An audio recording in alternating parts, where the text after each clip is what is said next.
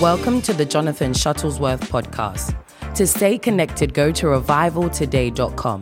And now, here is Evangelist Jonathan.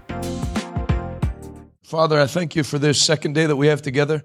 I thank you for everybody that's watching online, all the ministers from all over the world, people called into ministry all over the world. I pray, Lord, that today would be a day of great help to them. In Jesus' name, we thank you for all these things and give you praise. All God's people said amen. Amen. Give the Lord another great hand clap. You can be seated. I want you, if you have your Bibles, open them where we started yesterday. 2 Timothy chapter 2, because that's instruction for young ministers, or to a young minister from a seasoned minister. While you're turning there, remember that wisdom comes from the Word of God. Wisdom doesn't come with age. There's what's called old fools. There's people that are old and don't know anything. You know, I walked out to preach one day from the hotel. I was in my 30s, early 30s, and I was walking to church, and a guy in his early 60s was walking past me into the hotel with 2 cases of Bud Light. So if wisdom came with age, he'd be walking out of the hotel with the Bible, and I'd be walking in with a beer. So the Bible will make you young, or will make you wise beyond your years. That's why Jesus taught in the temple at 12 years old. So you also shouldn't have a view of yourself that, well, I'm young and, I don't know much. Now, be humble, but what I'm saying is you shouldn't make an allowance like you're just going to be a moron till you're 35. You can start to excel, and I'm sure many of you are already excelling at 18, 19, and go past people. So 2 Timothy chapter 2, the Bible says in verse 15, work hard. Say that with me, work hard. So you can present yourself to God and receive His approval. Be a good worker, one who does not need to be ashamed and who rightly divides the word of truth. Avoid worthless, foolish talk that only leads to more godless behavior. This kind of talk spreads like cancer, as in the case of Hymenaeus and Philetus. They have left the path of truth, claiming that the resurrection of the dead has already occurred. In this way, they have turned some people away from the faith. But God's truth stands firm like a foundation stone with this inscription: the Lord knows those who are His, and all who belong to the Lord must turn away from evil. In a wealthy home, some utensils are made of gold and silver, and some are made of wood and clay. The expensive utensils are for special occasions, and the cheap ones are for everyday use. That's a very interesting scripture to me, because you can tell as you get older that some ministers are wood and clay ministers, and they're not going to do much. And they love God and they pray. I'm not talking they live in sin, but they're common. Then the Bible says there's another class that's gold and silver. So one of the reasons we have an age limit on this Bible school is for that reason, because we don't want people to feel bad, that they're just getting started and they're whatever age. We're talking to young people. This is your decision, whether you have a ministry where when you die, they sum up your life up in a column this big in the local paper, and that you were a very nice person and everyone who met you liked you, or whether people study you 100 years after you're dead about what you did and how you were able to turn Southern California from a sinful place to now the place that has the most Christians in the United States. You should think like that. Where God sends you, you study these old missionaries that went to, and I don't even mean like 1800s and stuff, though they would be included. But, St. Patrick of Ireland goes to Ireland. There's no Christians. Then he's done. It's all Christian. And Nigeria had no Christians. Benson Idaho, some missionaries came there from the Assemblies of God. Benson Idahosa got saved, and 9,600 churches started under his ministry in 20 or 30 years. Have that mentality leaving Bible school. That's why when some of you that I encourage, very, very few of you, but when word got back, so-and-so is going to take a semester off, I at least message you. Think about what you're doing. I need to pay my bills. You have to have a mind that thinks for impact in life. And the thing I talked about yesterday, don't lose momentum. If you leave your church to come here to Bible school and you come back before you finished, I needed to take some time and just get some things sorted. I was running behind it. Your momentum's gone, and then you're sending signals to people that you're not a trustworthy person. You say one thing and you do another. If you could get one thing out of today, or this 3 days we have together, if you'll learn that when you say you're going to do something, like our Father God, you do it. There's no go back. There's no chance that Adalis and I are going to get up one Sunday and be like, we didn't realize what all pastoring entailed, plus having an evangelistic ministry, and we have a 10-year-old, so life's just getting hectic. We're going to scale back a little. No, there's none of that. You go full speed ahead in your assignment and never turn back. Go full speed ahead. If you tell people you're going to do something, you do it. That's why when I, where was it? Where I was? Oh yeah, Newark, New Jersey. When the cops came and they put signs out that they were shutting my crusade down, I got up on the stage and told everybody it's not shutting down, and I'm not. I'd rather get arrested than go backwards.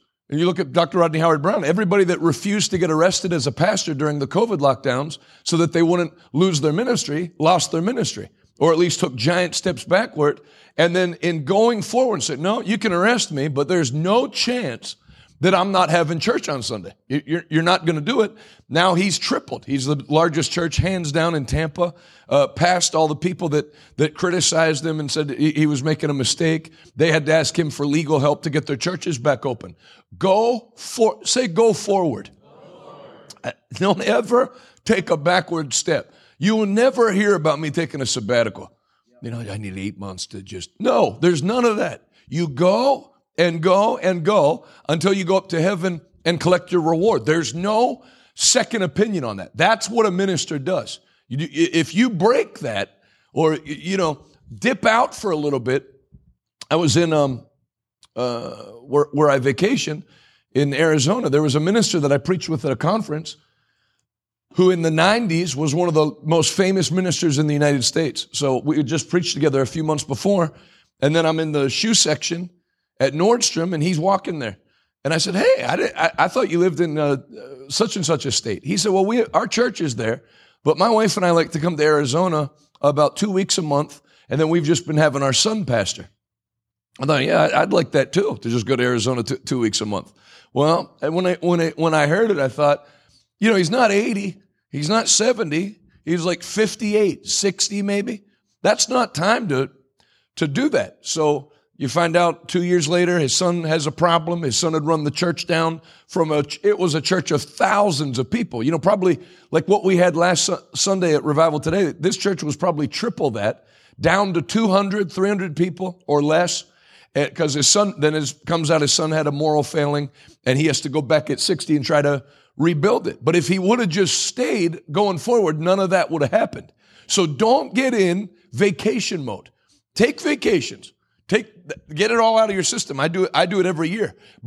And I do that so that I don't have a blend between vacation and working. And maybe it's good to deal with that, because some people brag that they don't. I've never taken a vacation, but then in not taking a vacation, they've basically blended vacation and life, because you need a rest. So I'll go away to Arizona for 2 weeks. I don't do anything but chill.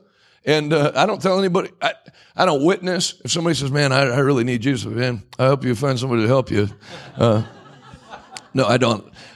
We've actually had people from the hotel come hear me preach out in Arizona because we do that. But I'm just saying, I just relax with Camila and Adalis and do nothing but relax and have a good time with them. And then when I come back, 21 days, I think the last vacation we took, we came straight back and did the 21 days of meetings in Dallas. So I don't blend them. And then during the day, I was in my house and didn't leave till it was time to go preach that night. I wasn't out gallivanting around town and enjoying the Dallas sights. Don't do that. If you're an evangelist, if you want to take a vacation, take a vacation. But when you go to a place, go to preach, because you're going to have to fight this stuff. We'd love to have you come.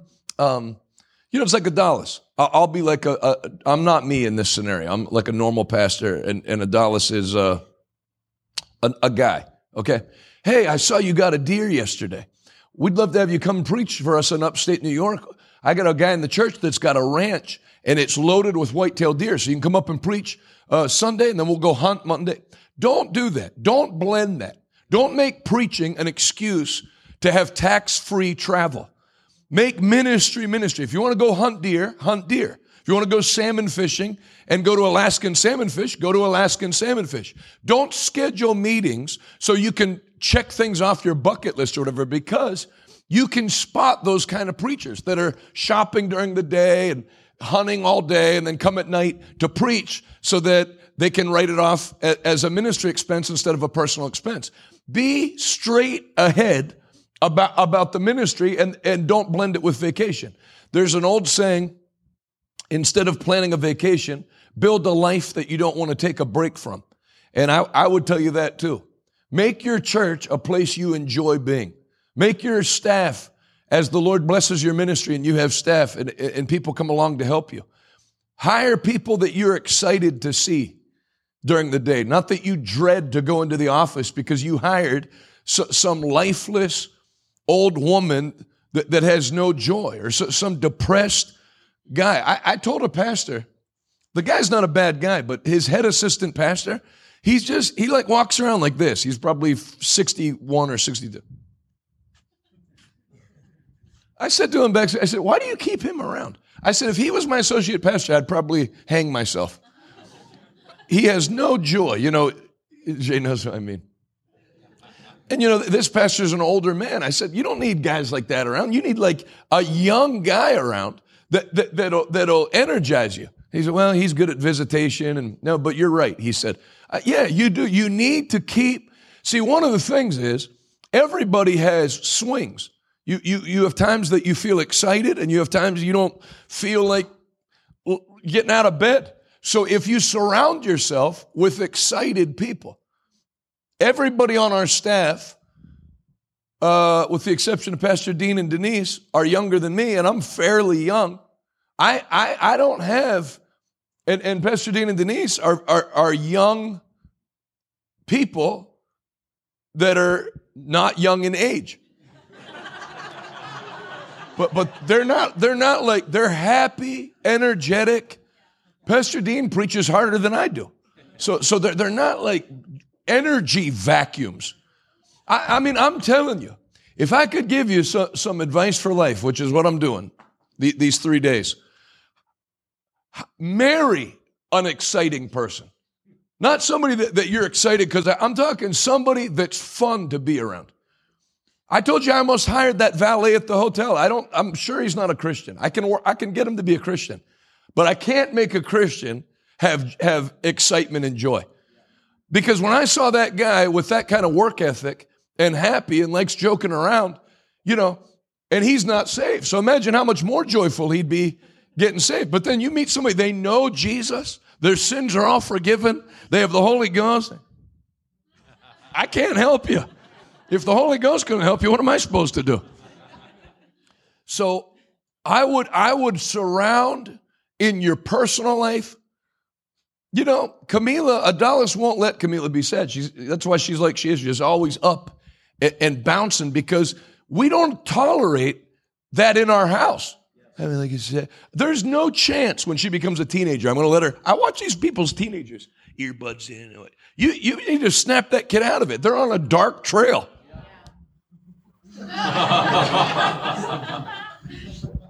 Then the whole house is dead quiet. That's not Christianity. That's not a Christian house. That's what people think. We're saved now, so no one has any life. Christianity is supposed to add excitement in life. So the Bible says, he that walks with the wise will become wise himself, but the companion of fools will be destroyed. Who you walk with in life determines who you become, what you have, what accompanies you. There's people I could hang out with the rest of this year that I'd end up in jail, even if I didn't do anything wrong. Where we're hanging out would get raided by the police. So you hang around that type of people, different things accompany you. And then you hang around.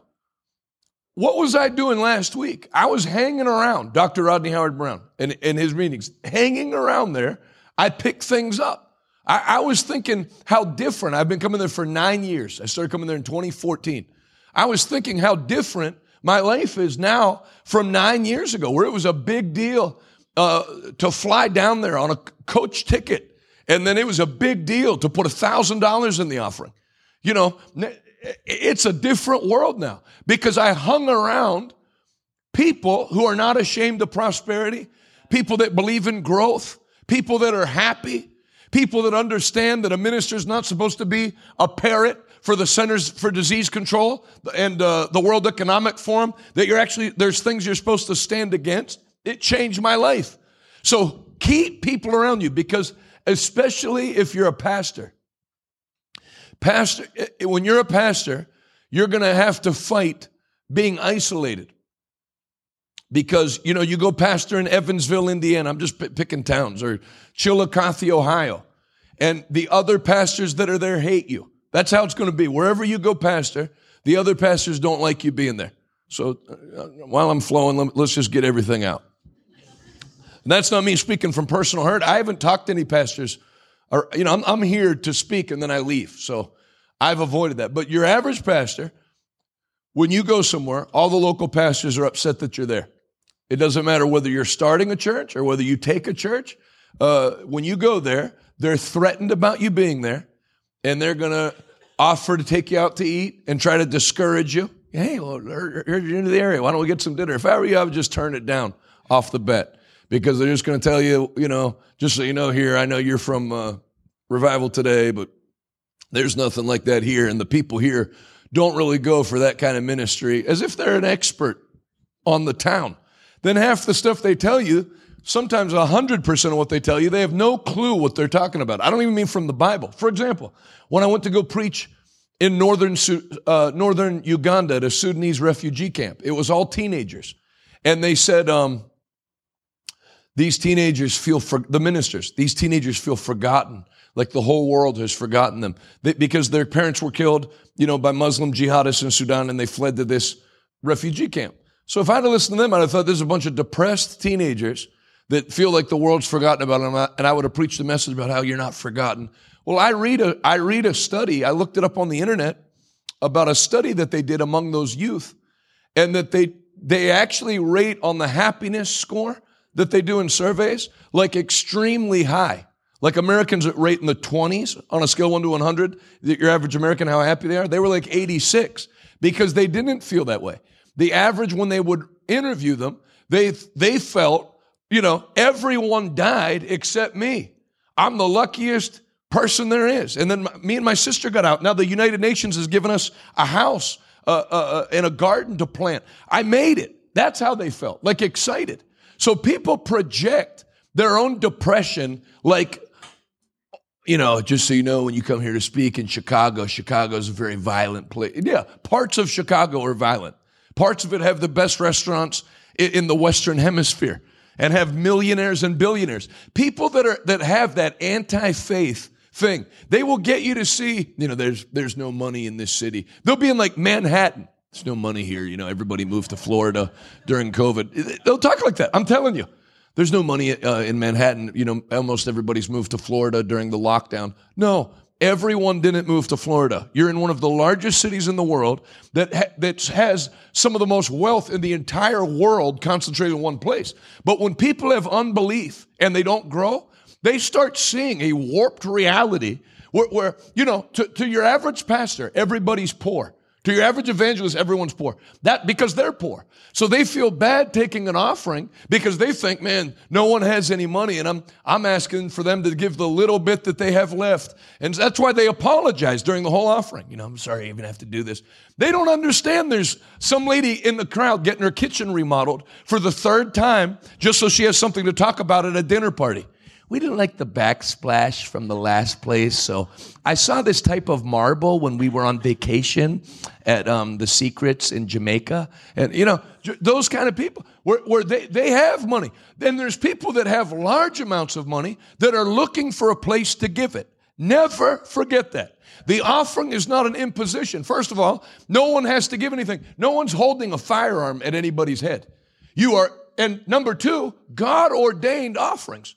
They're not something you made up to help fund your ministry. Let each man give as he's directed by the Spirit, not reluctantly or in response to pressure, for God loves a cheerful giver.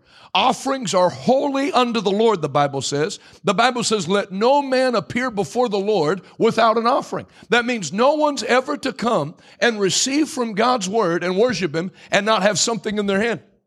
When I went to go pray at the church I attended before the Lord spoke to us to start this church, they gave me a key to the sanctuary so I could go in and pray. When I'd be done praying, I'd lay money on the altar. Catholics do that too, and they do it in other churches. I don't need somebody to beat one out of me or cheerlead one out of me or get me to shout breakthrough and then finally I'll give. I have a giving personal relationship with God.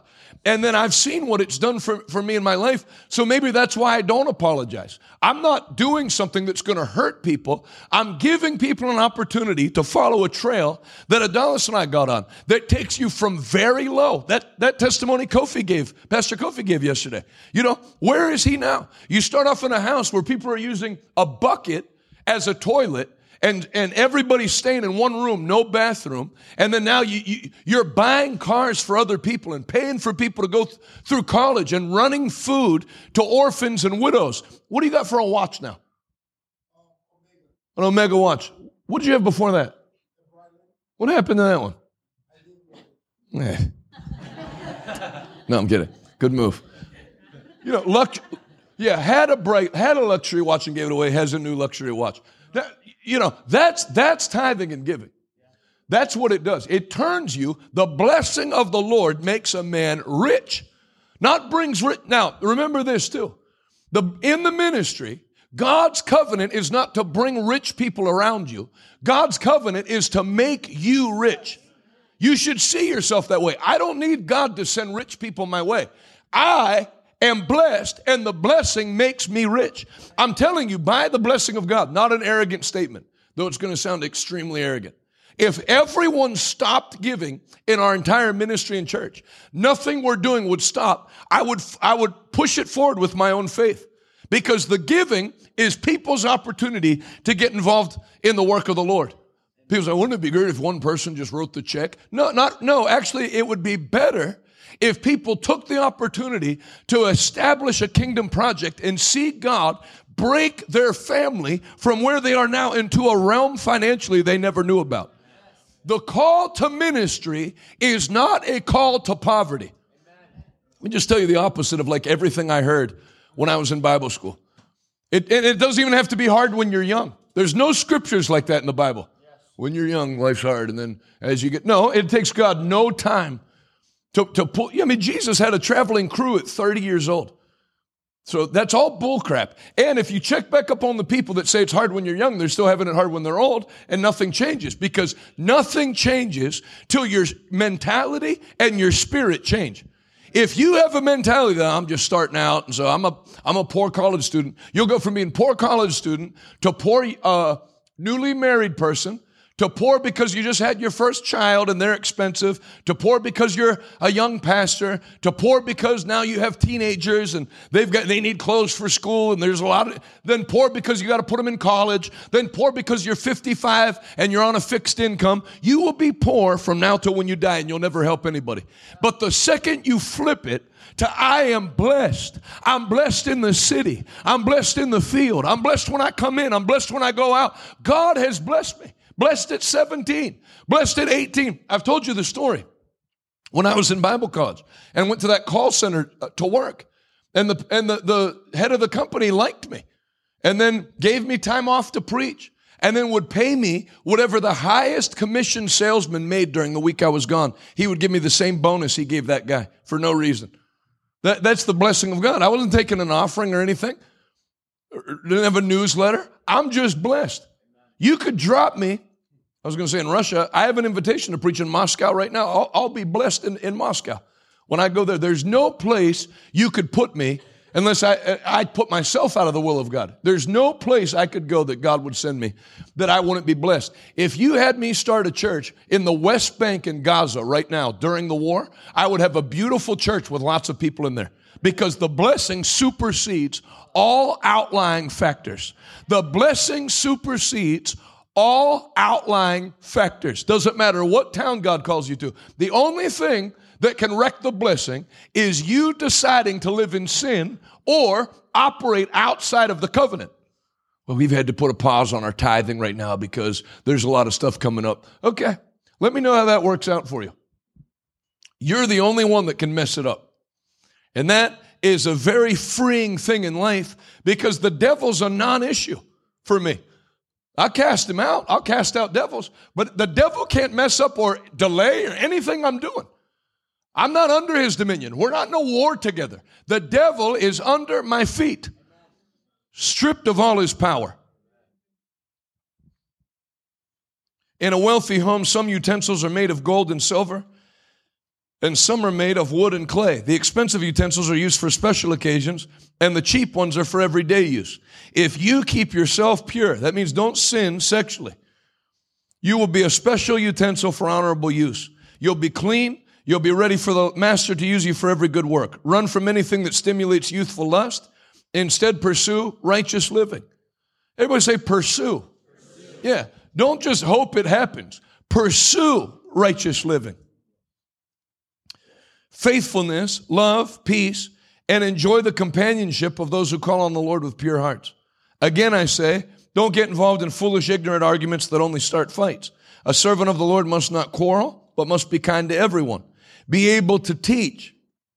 And we're going to talk about that probably the whole day tomorrow. The ability to teach, the ability to handle the Word of God. It's the most important skill, hands down, that you can have as a minister, because if all the power goes out and I don't have any electricity, I don't have a microphone, and I don't have music, I know how to open this Bible and have a revival just off the Bible. And so if you can do that, you can, like I saw Matt Antis, speaking at his old college, and then some of you go in different places. If you can learn how to take a text and just explode it anywhere to unsaved people, then you have a ministry that people can't take from you and can't shut down. If it's built on the Bible, if you need skits and drama and fog machines, and you have to, I love having Tony play the organ behind me when I preach. But if there, what do? So there's some ministers, they're an EMP attack away from not having a ministry anymore. If they don't have screens and plays and skits and the platform made up to a different theme every week to illustrate the message, they actually can't preach and teach. So if you'll develop that, when is homiletics class? Next semester or this semester? Next semester. I'll do everything in my power to pop in on that and help, because, and I'm going to deal with it tomorrow. Just in case I don't get to it, let's go through some preaching tips right now. Number one, since it says be able to teach, what do you do when you first get the microphone? You should think about it. Because I'd say that's where most people just go dead in the water right from the start. When they introduce them, they have nothing to say.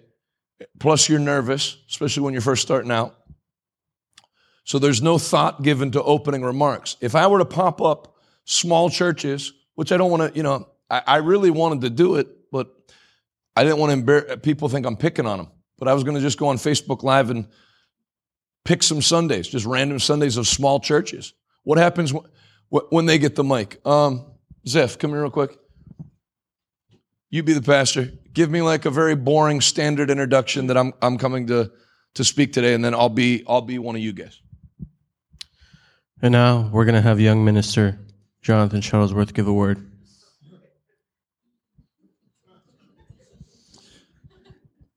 Praise the Lord. As he said, my name is young minister Jonathan, and so it's already at that like this tone. Most churches stay at that tone the whole service. And the thing is, you don't think you're doing it. You need, every time you speak, you need to listen to yourself speak. Have somebody record it and force yourself to be tortured to listening to the whole thing on the way home.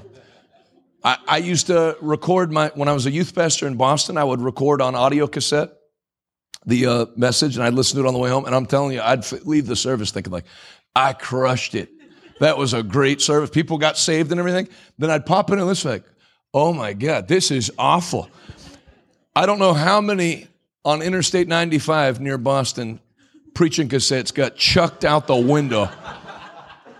I'm talking angrily thrown out the window. But what I realized was I thought I was being interesting. But if you speak conversationally and don't project your voice, you're boring. So I would say that's the first mistake people made. Brother Zeph, help me out again. Give me another boring introduction. So that's the first one. People drop to the level of the boring church they're in or boring situation. Let's take Adonis got invited to speak at a middle school or elementary school. Speak. Must have been an word of knowledge. Come up with me, my friend. Please welcome Champion Hunter, Pastor Adonis.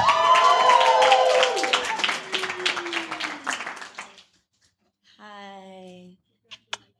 So, stay up with me. If you would get her a seat and everything like yesterday, okay. No, too low. Get a chair. So anyway, the first mistake people make is dropping to the level. So like I was saying, if you get invited to speak at an elementary school, obviously they're not going to have Michael Buffer introducing you. It's some school teacher, kids, we have a guest, or whatever. Don't make the mistake of dropping to the level of whatever the event is. Because basically, you're always going to have people try to talk you out of being on fire. Now listen, I know you go to RTBI, but this is just like a men's breakfast. We just do like a short devotional. And then, they're always trying to like put the reins on you. So just nod your head and do your thing. Don't drop to their level of speaking.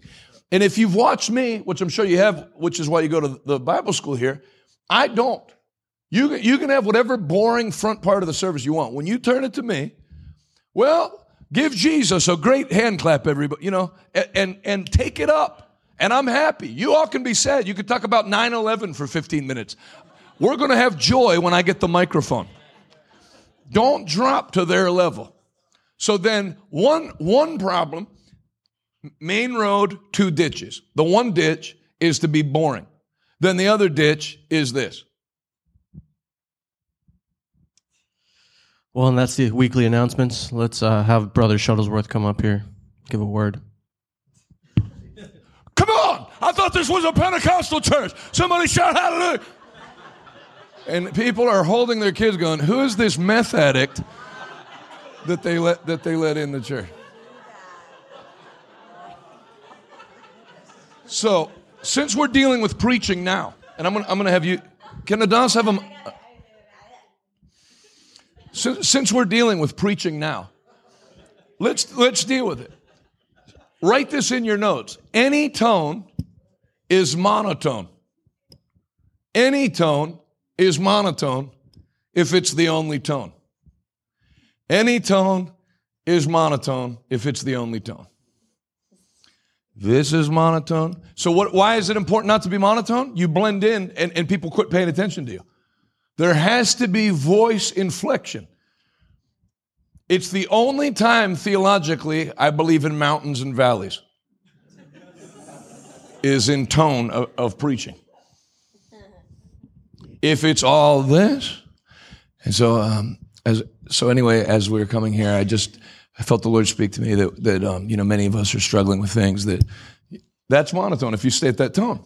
And this is monotone if you stay at this tone. And the Bible says in John 3:16, and you go like that the whole time, people will tune you out just like they'll tune the other thing out, because the way the brain and ears work is if something's at the same level, you dip out. So you have mountains and valleys. You have a speaking tone like this. Then you watch me, and for some reason I usually end up on top of a chair when I'm doing the mountain. But then when you punch it, then go back. You don't have to go hard for an hour and 20 minutes. It's pointless. Speak, but then even in your speaking, like you hear me right now, I'm not talking, there's this tone of voice. Then there's projected voice. When you're speaking to people, you project your voice. And that's what you're going to notice when you listen to yourself on recording. Probably I'm going to use tapes. But if you listen to yourself, you're going to realize you don't project your voice. You think you are, but you talk like this. And even when you think, so then if you don't leave this tone of voice, and you talk like this, it just, it stays at a low level. So even in time, like right now, I'm not exerting myself, but I'm not speaking like this, which I think maybe from preaching, I kind of speak like this all the time now. So anyway, you speak in a projected voice. Now, here's some hurdles to overcome. And I'd like you to jump in when you want on preaching. I'll give you some space in a couple of minutes. Write this down. I'm not interesting.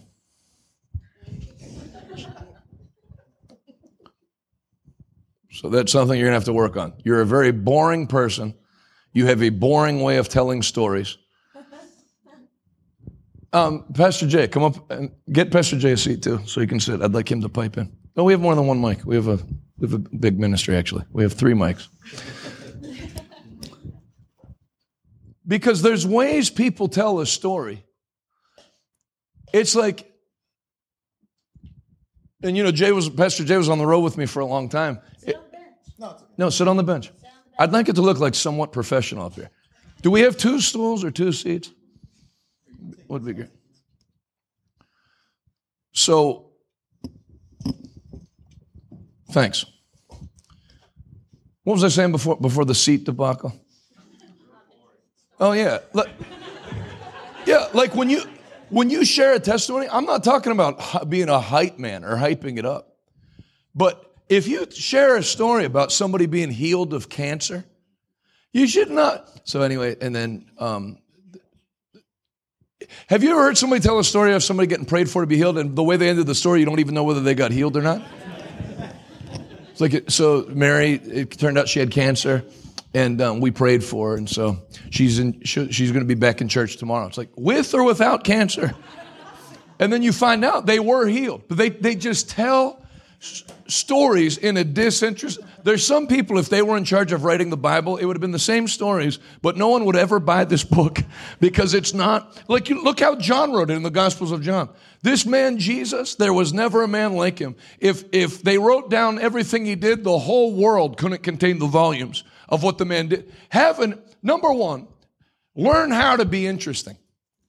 Learn interesting ways of conveying what you tell. There's things I've said that I think are funny that the crowd doesn't laugh, so I quit saying them. And there's other things I don't really think are that funny, but people think it's funny. So study that. What do people react to? I'm not talking about changing the gospel to what people are. I'm talking about the way you talk and communicate. What do people receive? What do they not receive? How do they receive best? Tell a story where it ends on an up. Lady had 39 tumors and was carrying 40 gallons of water. And, you could tell here's the same story 2 ways. This woman that we met in New Mexico, she was carrying 40 pounds of water in her body from sickness, and then she had 39 tumors, and praise the Lord. When we prayed for her, they did tests, and all the tumors are gone, so praise God. It's like, all right, but there's a better, T.L. Osborne said, the gospel is not just good news, it should be preached like it's breaking news. So you tell the stories, and I'm not faking it. It's not a fake way. I like the word my wife used, delivery. It's not a fake delivery. I like that lady that was going to die and her husband was nominally in church and now they're plugged in. I love miracles. They're exciting to me. So this woman had 40 pounds of water in her body and 39 tumors and got prayed for. Every tumor was healed by the power of Jesus Christ. Now you start talk like that.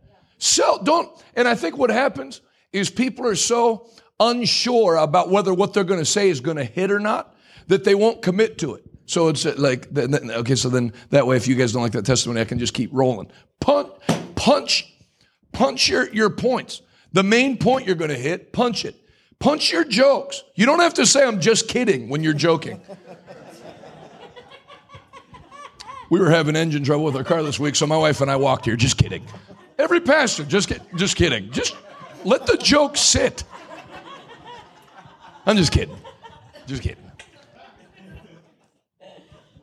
Just let people laugh and don't be nervous. If you're funny. If you're not funny, don't tell jokes. But I would definitely. So what was the first point? You're not interested? Point number 2, no one likes you. Write it down. Nobody likes you.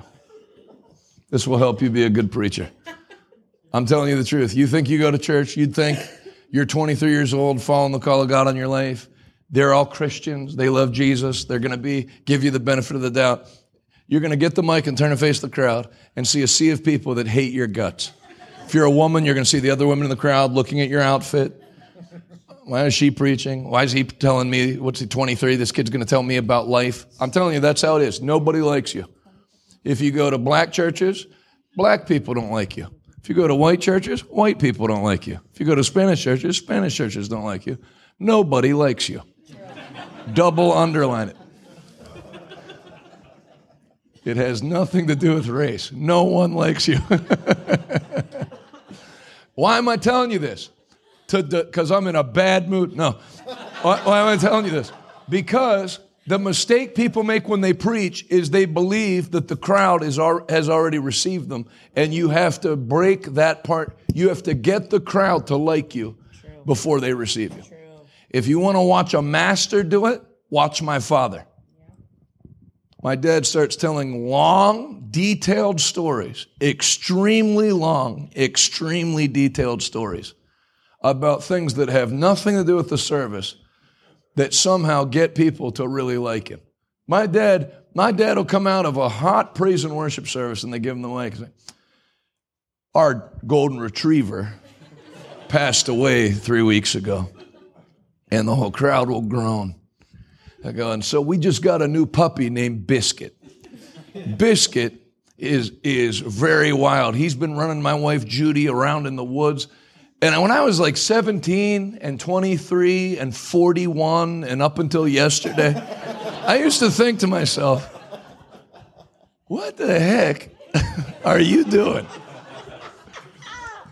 And then I realized by the time he'd be done telling that story, everybody loved my dad and his dog they never met. And I don't know that he's even doing that for that reason. It might just be a way the anointing works with him. That when my dad's done giving his little speech at the beginning about his life and how far he drove yesterday and a tree how beautiful the trees were changing colors on Interstate 80, stuff that I would never. I am the most to-the-point speaker. I think that's why that angel the Lord sent to call me in the ministry just like went right to it. No hello, nothing. So my dad's the exact opposite. But then when he's done, everybody loves him. And then when then he sings a song. What does the music do? I'm going to sing a song. It's called The Old Man Is Dead. And it's about a guy that lived in sin and was an alcoholic and gave his life to the Lord. When he's done, by the time my dad's done, he could give an altar call for people that want to help him start an ice cream shop. And there'd be a good amount of people that would come forward because, and that's, are they using that book Messengers right now? Yeah. See, these books, and remember, every textbook you have, I selected, and every class I picked. So if you think, well, no, what does this have to do with anything? That book Messengers is about how people are buying you. And that's true in preaching. People like Joel Osteen on TV and then decide to get involved in his Christian thing. Okay, so he's a Christian too? Just like people like Joe Rogan and decide to experiment with psychedelics. Because whatever that you are, I want to do what you do. You work out every day, I'm going to start working out every day. You only eat meat and you don't eat any carbs, okay? And you do testosterone replacement therapy, I'm going to do that too. I'm going to do what you do. People, who have you ever heard say, I hated that preacher's guts, but he made a lot of great points about Christianity, so I got saved? No. No one responds to somebody they hate. So there is an element where you have to be received.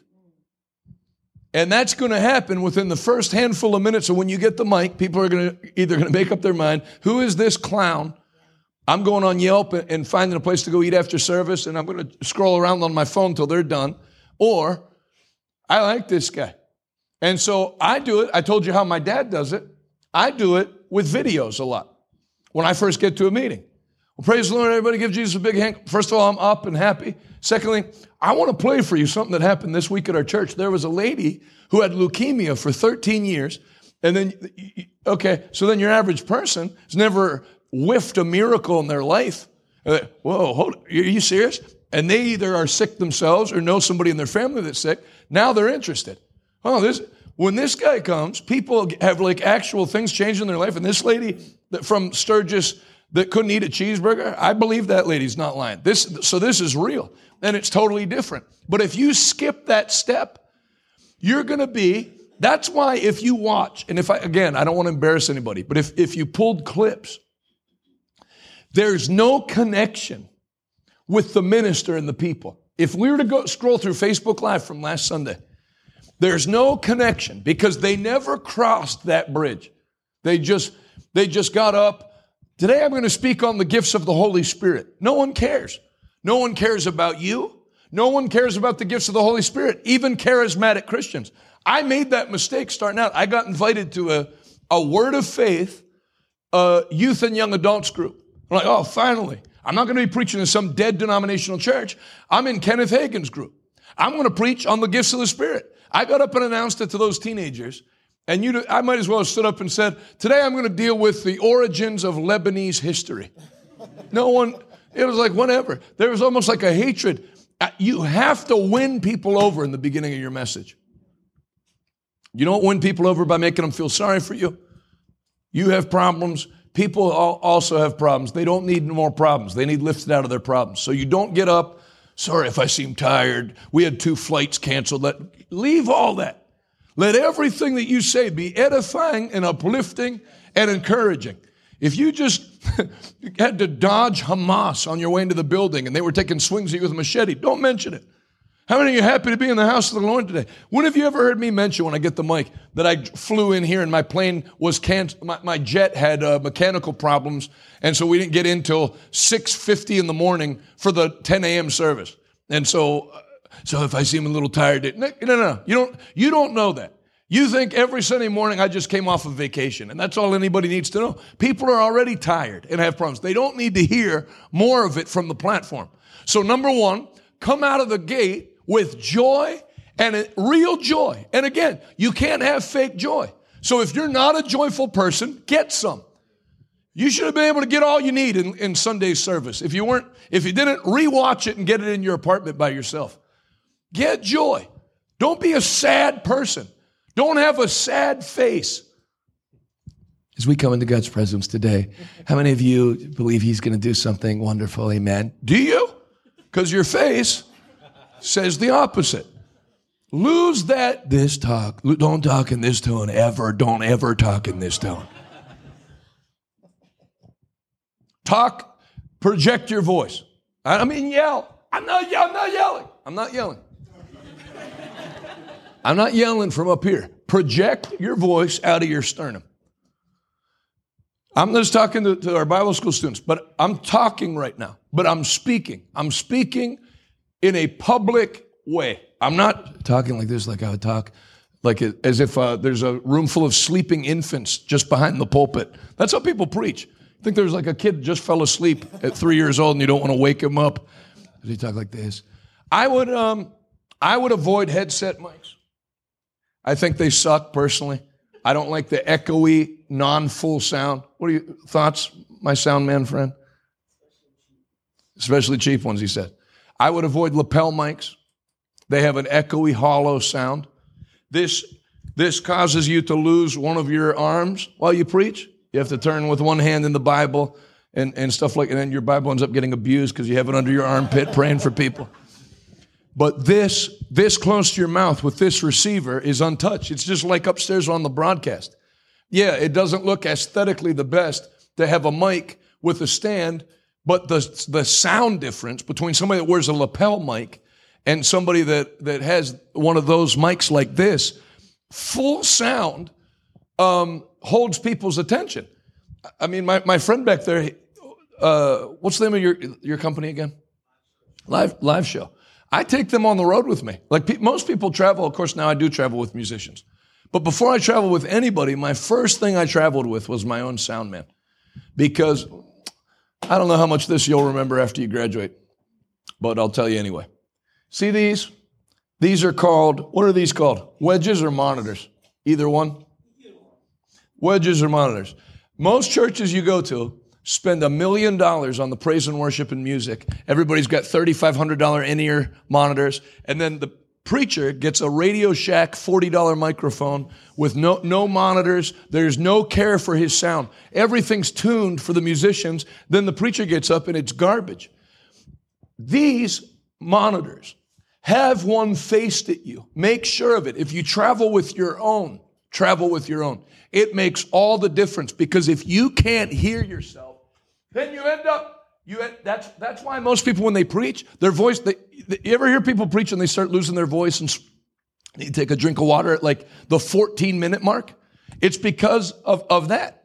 So if you can feel your own voice hitting you, then you don't feel the need to overexert. And then that's why I can preach 3 straight weeks of meetings and my voice gets stronger, because of little sound things like that. Pay attention to the audio of your church when you're a pastor. How does it sound? And just like most people don't know how to dress, most people don't know anything about sound. So have a professional check your sound out. It makes a world of difference. It's the difference between holding people's attention and not holding their attention. And then if it's crappy sound, it's the difference between people enjoying staying at church, or, when's this over? This is irritating. So pay attention to sound. Okay, so we dealt with no one. What are the 2 points? No one likes you. No one cares. You're not interesting. No one likes you, and no one cares about what you have to say. Write those 3 things down. That will help you become a great preacher. To realize no one likes you, you're not interesting, and no one cares what you have to say. This would be a great Revival Today t-shirt. No one likes you. You're not interesting. No one cares what you have to say. You know what's funny? I was actually just saying that point to our youth volunteers, and they just kind of looked at me shocked. And then now you're saying it, which is just absolutely hilarious. Yeah, but you know what I mean, right? Yeah, oh yeah. And then even him, as youth pastor, with the same youth group, but there's new kids coming all the time that don't like him, don't care what he has to say. That's the default. And I thank God, as much as when I was younger, I wished I could preach in the South more, like in on-fire churches. But I was always preaching in Canada and Maine and Vermont. And the people were like those 3 things I told you, they really don't like you. They really don't care what you have to say. And they let you know with their face. And it turned me into a good preacher. There's no courtesy amens. You need a bunch of people looking at you like you won money from them in a poker game. And so I had to learn to turn mean people on my side. That's why we have those classes going about persuasion. That stuff matters. What gets people to in the beginning say, I don't like him, to all buy what he's selling? I understand it's a crude analogy. But there are things that they've studied that make human beings react positively and things that make them react negatively. So obviously you have the anointing, but you can be anointed and annoying and people not like you. There's a lot of people like that. Unkind. So I'm not showing you a psychological way of doing things to replace the anointing. I'm showing you just like with how to dress. There's a way to dress that works in your favor. There's a way to behave that works in your favor. I like that thing Jesse Duplantis said, that Joseph taught Jesus how to be human. He had no earthly father. So what was Joseph's point? He was already born. Joseph showed him how to behave on earth. Hey, you don't have to walk on water all the time. Just swim like the other boys. How do you behave on earth? So you really should study how to behave on earth. What do people respond to? What do they not respond to? Not that you base your messages on it, but why have things work against you that don't need to work against you when you could have things working for you? Appearance, behavior, how the platform looks, etc. What would you add to that from a youth pastor's perspective? Oh, we don't have and kids is the same way. We don't have junior services. So I would say any opportunity you get, take it like you're preaching at Lakewood in front of 20,000 people, because that's how you're going to act when you get there. A lot of people think if I was a normal youth pastor, it'd be like, oh, they're just youth, so let me sit on a stool and whatever. Next thing you know, I'll be 40 years old doing the same exact thing.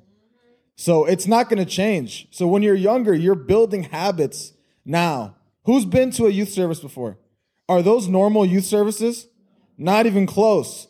Because I'm setting myself up for a framework for actual ministry. There's no youth pastors in the Bible. There's no youth evangelists in the Bible. You're just a pastor or an evangelist. So might as well grab it by the horns and go hard right away. Because as much as you say, I'm going to start slow and I'm going to build up and I'm going to tie myself up in chains to illustrate that I'm breaking free. You're going to end up being 50, 60 years old doing the same crap. You know what I mean? Yeah. That's good. I'll tell you another thing that'll happen that Pastor Jay triggered in my thinking.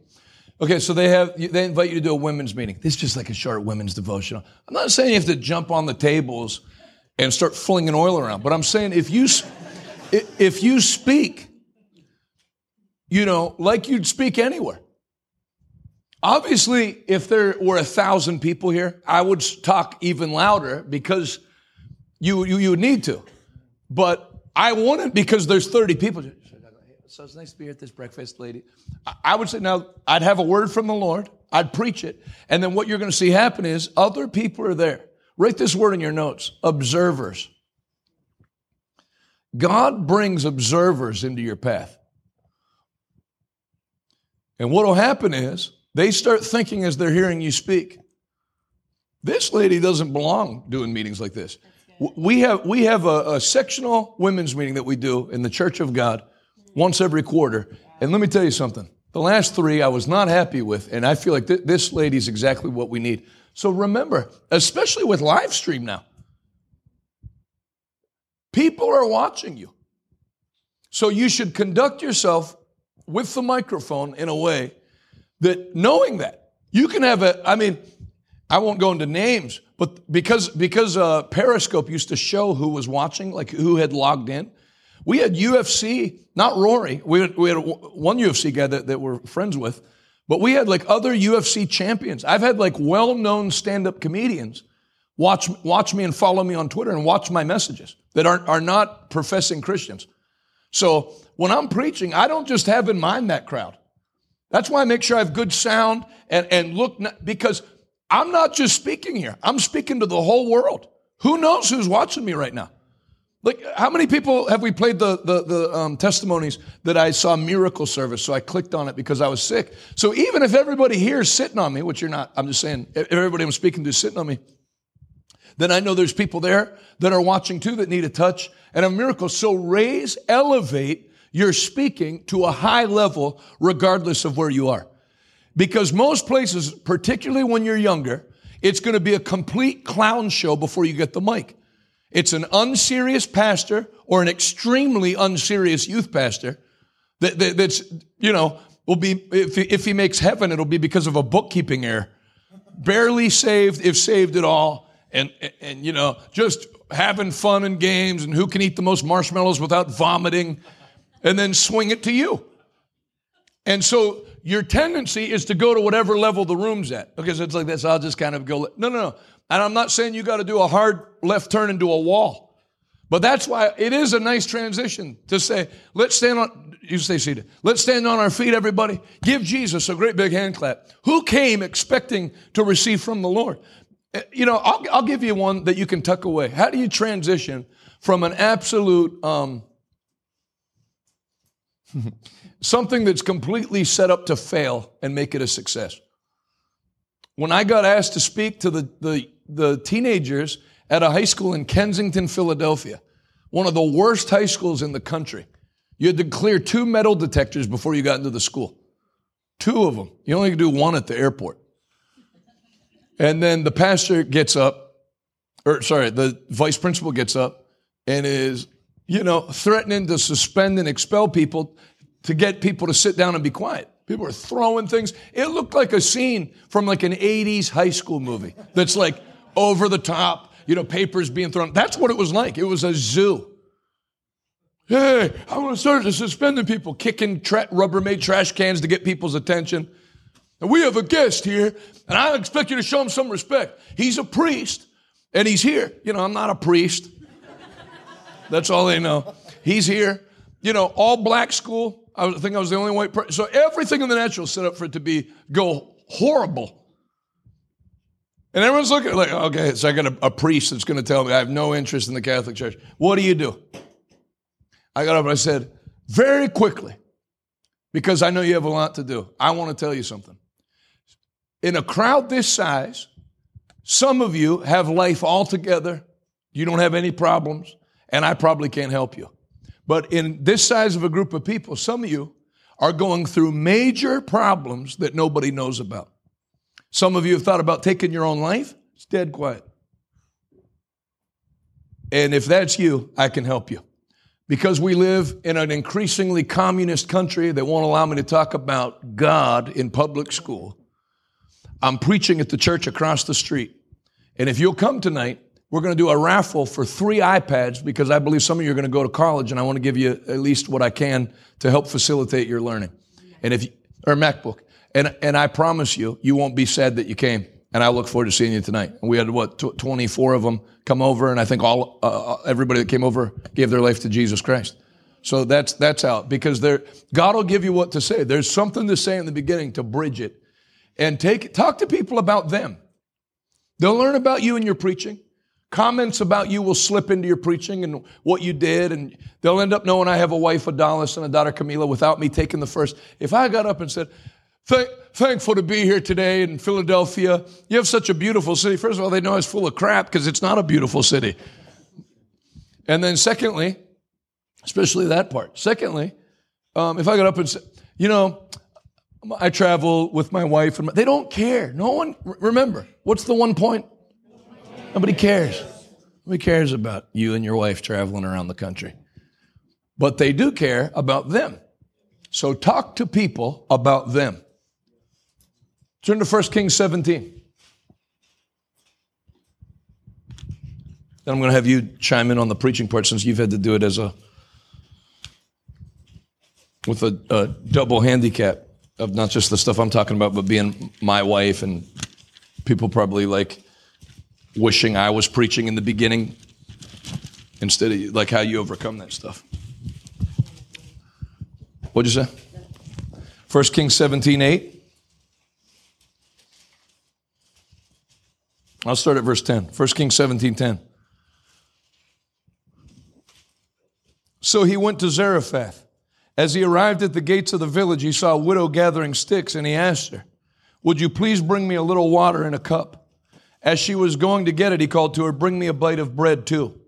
But she said, "I swear by the Lord your God, I don't have a single piece of bread in the house." Now, notice how he was received, because no one cares. You're asking somebody to get you water and bread, even if you're Elijah. This is Elijah. Lady doesn't care. So don't take it personally, because that's how people didn't care about Jesus. People didn't care what he had to say. And then they ended up getting so sick of what he had to say, they made a plan to kill him. So you need to know that. If you know that, you'll bridge a gap to the crowd. And there'll be connection. Like my meetings have connection. That's what people tell me that watch online. Well, you walk through the crowd. Yeah, I'm connected to you right now. I'm connected. If somebody scratches their left arm in the 4th row, it throws me off in a meeting. I can feel everything. I'm not up there delivering. I think that's why many churches had an easy time just going online only during COVID, because there's no connection anyway. If all you do is stand behind the pulpit and just look over the tops of everyone's head and rattle off your 3 points in 28 minutes, then dismiss, bring the next crew in, do it again. Go on. You're basically already having an online live church. There's no looking at the people, talking ministry to the people. I speak to people into their spirits. I don't deliver a speech. What are you speaking on? I don't know I don't do that. I'm not Abraham Lincoln giving the Gettysburg Address. And it changes based on what I feel in the room. And the gifts of the Spirit will work in your preaching. So even Elijah didn't get received. But Elijah said to her, now this is when he got her turned around, "Don't be afraid." Who's he talking to now? Who is the subject of that statement? Who is he speaking to? Her. Everything else was him before that. Bring me water, bring me bread. That's why I think it's not the best to take an offering up front when you come preach as a guest.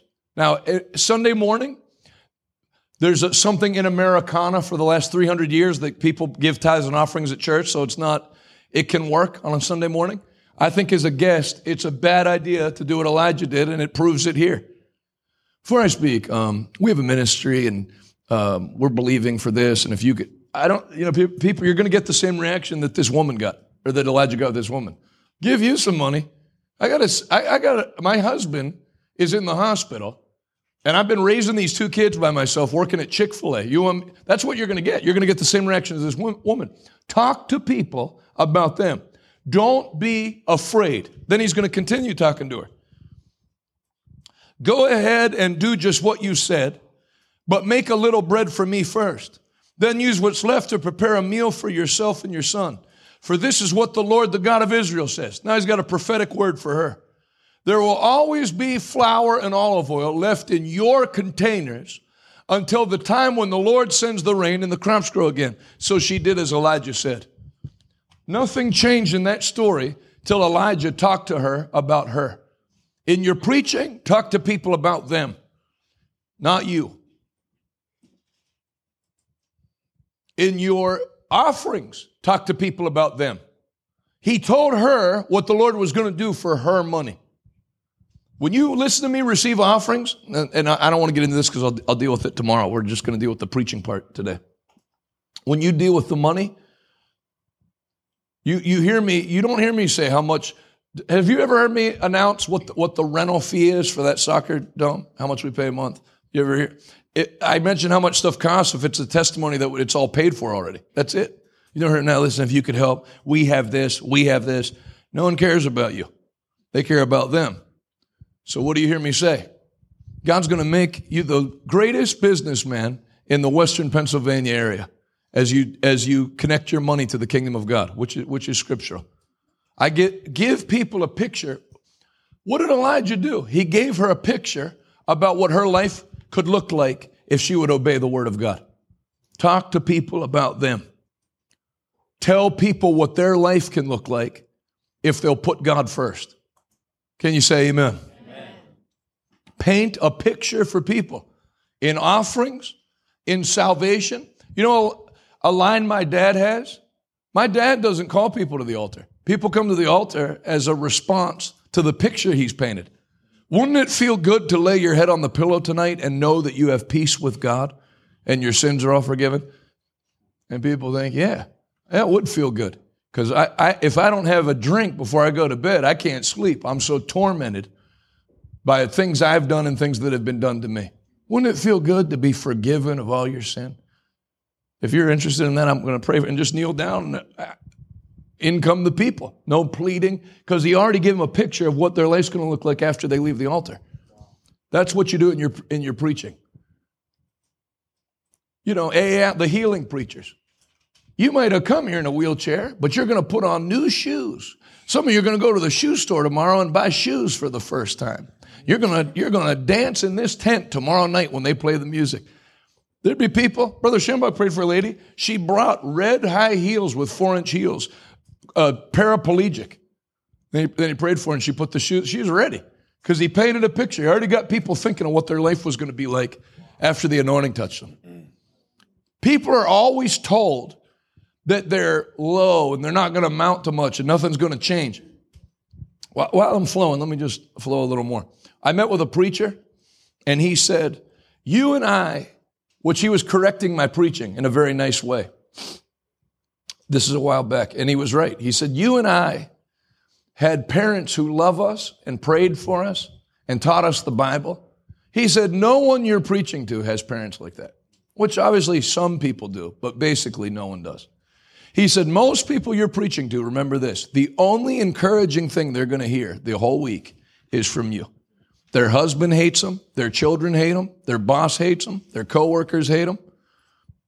And so all they hear on the TV is you have a 1 in 3 chance of having cancer and everything's negative. So if you'll come and lift them, you're going to make it. I mean, look at my Uncle Ted blow up Pastor Rodney's church just saying you're going to make it basically for 6 minutes. The doctor said you're dying. You're going to make it. You're down to your last dollar. I came to tell you, you're going to make it. And it'll turn into $1 million. People start standing up. People are wired to respond to reward. That's why you'll never motivate people as a leader, as an evangelist or pastor or anything else, by fear or consequence. We don't have children's workers. No one cares. Remember, always refer back to point one. No one cares. No one cares that you don't have children's workers. No one cares that your tires are bald. No one cares that you don't have enough money to get to your meeting. No one cares. That's people. If you have stage 4 cancer and you tell someone who has a toothache, they're going to nod their head and still be thinking about their toothache. People are thinking about them. That woman didn't say, oh my God, this is Elijah. Who cares if we starve to death? This man is greatly used of God. No. You want me to bake some bread for you? Kiss off. Go find some gated community. I'm down to my, people don't care. But then, when you tell them, say this with me, God is a rewarder. God is a rewarder. God didn't spend the bulk of his time motivating by hell. He spent the bulk of the word telling you about these blessings shall come and overtake you and pursue you. God is a rewarder of those who diligently seek him. So tell people about the reward. How did we raise up an army of soul winners at this church? We preached on the 10 rewards for winning souls. You don't motivate one single person. I mean, we're Christians and some of us don't even tell anyone about Christ. And that, would your neighbor even know the way to heaven? That doesn't do anything. Start telling people what the Bible says happens to soul winners. Tell people what the Bible says happens to people who tithe and give offerings. Tell people about the reward. How do you get 100 people to show up for prayer? 30 of them are staff and are forced to go, and the other 70 get motivated. What do you preach on? The blessing of prayer. What does prayer do for you? What does prayer do for the situations around you? Talk to people about them. Don't scold people for having desires to move upward. Some people are only interested in themselves. Yes, all people. The sooner you realize that, the better. There's almost nobody that is going to do something if there's nothing in it for them. And God made that fine. Jesus died for people so they could be saved. God accommodates that. God's not up in heaven. Who did Jesus tell that was sick? Oh, sure, you want healed from your leprosy, but you have no interest in coming with me to teach the word. No. See, when somebody's sick, they can't think past the sickness anyway. When somebody's in real poverty, they can't think past the poverty. If you haven't eaten in 2 days, let's talk about the Great Commission. I need food. My child is sick. Until people get past that oppression of the devil, their life is on pause. Right, Cove? Yeah. So if you ignore it or scold it, some people just want healed every day. Meanwhile, we've got a war going on in Israel, Bible prophecy being fulfilled right before our eyes, and all you want's a blessing. Let me know how it works out for you. Your church, that's why your church is going to go sideways for 3 decades. Because people do need a blessing. You can mock all that all you want. People need blessing. People need a breakthrough in an area. When is breakthrough? It's when somebody's been hitting a wall and they can't get past it. And then by the anointing, you preach something into their spirit that I'm not staying there. I'm going forward and I'm going to have what God said is mine. Breakthrough. People need that. Preach it to them. Don't scold them. You're not going to have any money come in your offering by saying it's a shame that people don't give to the work of the Lord. That doesn't motivate anybody. Nobody gets motivated by scolding. People get motivated by a reward. If you've ever worked out at the gym and you don't like it, the thing that starts to make it where, you know what, I'm not going to skip today, is when you start seeing results. You start seeing yourself during the day doing things you didn't do, carrying things, moving things, having more energy and wanting to go on. Hey, this is starting to work. No, I'm not skipping tomorrow. I'm seeing a personal benefit. The Bible is loaded with personal. Show me anything God asked people to do that he didn't tell you a blessing that came with it. From winning souls to building churches to whatever. God talks to people about them. Elijah talked to that woman about her, and until he did, she had zero interest in being involved. But then when he talked to her about her, miracle for her, Bible story that's preached for a long time. Tell people. I mean, look at the reaction when I say, all of you that came in on the bus today, just so you know, we don't consider you poor. And if you stay at this church, it'll be impossible for you to stay poor. We're bringing you here to put, not because we feel bad or to pay some kind of placate my conscience to help poor minorities. I don't care about any of that. I have you here to put the word of God on you because the greatest black people and Hispanic people in this area are going to come out of this church and revolutionize this city. People are on their feet without asking them to because God wired people to be spoken to like that. God spoke to people like that. How did the angel come to Gideon? Oh, Gideon, thou loser who's hiding from your enemy. No, Gideon, great man of God, mighty man of God, to the point that Gideon went, me? You're talking to me? I'm the least. My tribe is the least tribe. My clan is the least of that tribe, and my family is the least in that clan. You're talking to me? Yeah. Talk up to people. Talk them up. I know many of you are poor, or many of us are struggling during this recession and can't get. Enjoy your little offering of pennies and nickels. You did that to yourself by getting people to see themselves as poor. I'm not talking to poor people. I'm talking to blessed people that are going to become more blessed. Now you speak like that. Start talking up to people and watch what you get out of them. Not that you're doing, it's not lying to get something out of people. It's what the Bible says.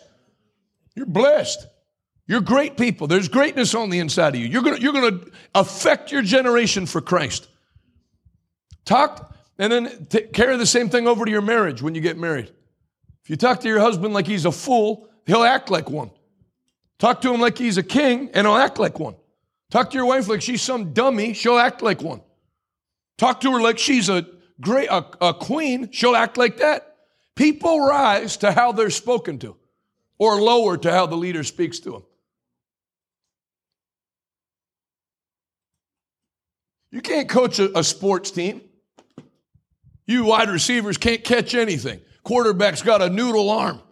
We can't drop any plays because you can't throw the ball past 18 yards without it getting intercepted. That guy's not you're going to talk him right out of sports. But you start finding what he can do and telling him, that's what a good coach can do. He can have a group of guys that he knows are going to get their rear ends kicked by 48 points, but have them convinced if we run this plan this way, we're going to beat them. And that's how you talk to people. Talk to the king and the queen on the inside of them. See it. Yeah, they might have on dirty clothes and smell like marijuana. That's how they're living. They're going to get saved. But in there is a spirit, and they're created in the image of God. And it's up to you to knock all that other stuff off and bring to life the thing that God put on the inside of them. Can you say amen? Amen. Add to preaching and the art of preaching. I don't know why when you told me one time that you have to have fill the room with your voice so that it hits the back wall and comes back to you. You said something like that. Explain that. Oral Roberts told a pastor that I knew. He asked Oral Roberts, what's the secret of growing a church? He said, when you can feel the anointing bouncing off the back wall and coming back and hitting you, it'll fill the building. That's a very odd answer to a question. So tell me what you got out of that.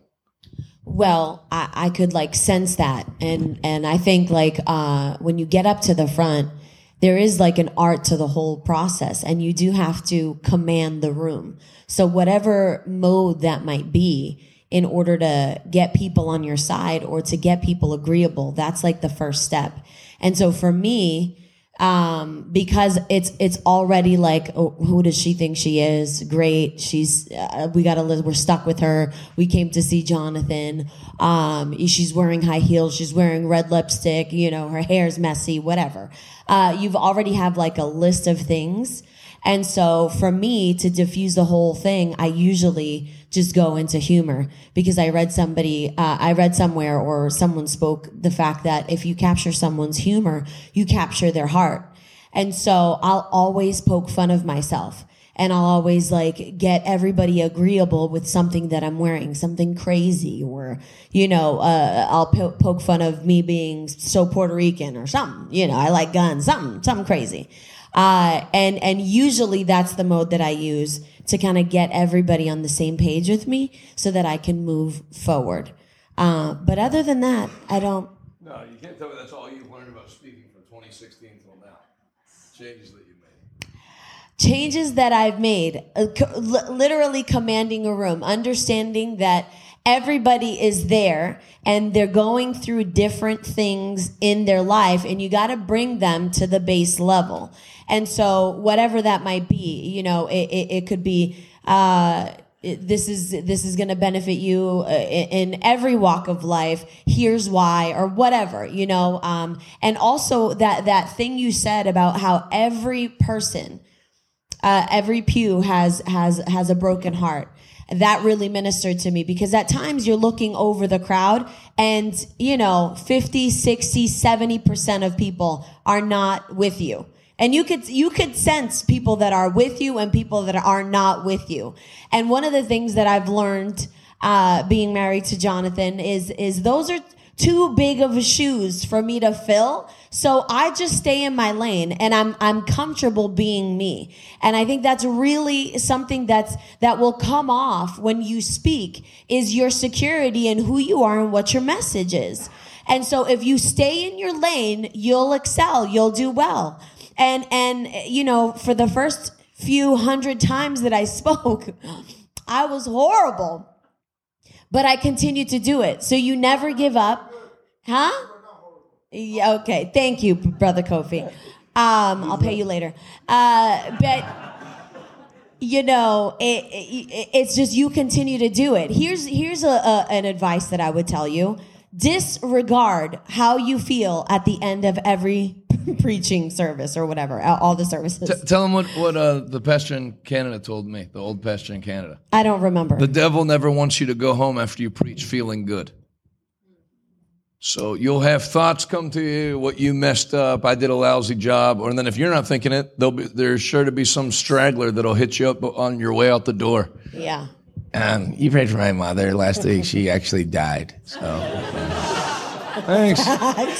That is true. That is an absolute The devil fact. sent one person your way that their name is wah wah wah wah. So you got to fight that. Stay happy. And your thoughts, fighting those thoughts that you could have done better. Every time I put Real the mic quick, down. you know where that's at in the scripture? No. What happened after Elijah called fire down from heaven and then killed all the false prophets? What did he do the next year? And then called rain down and outran the king's chariot. What did he do right after that? Went under a tree and asked God to kill him.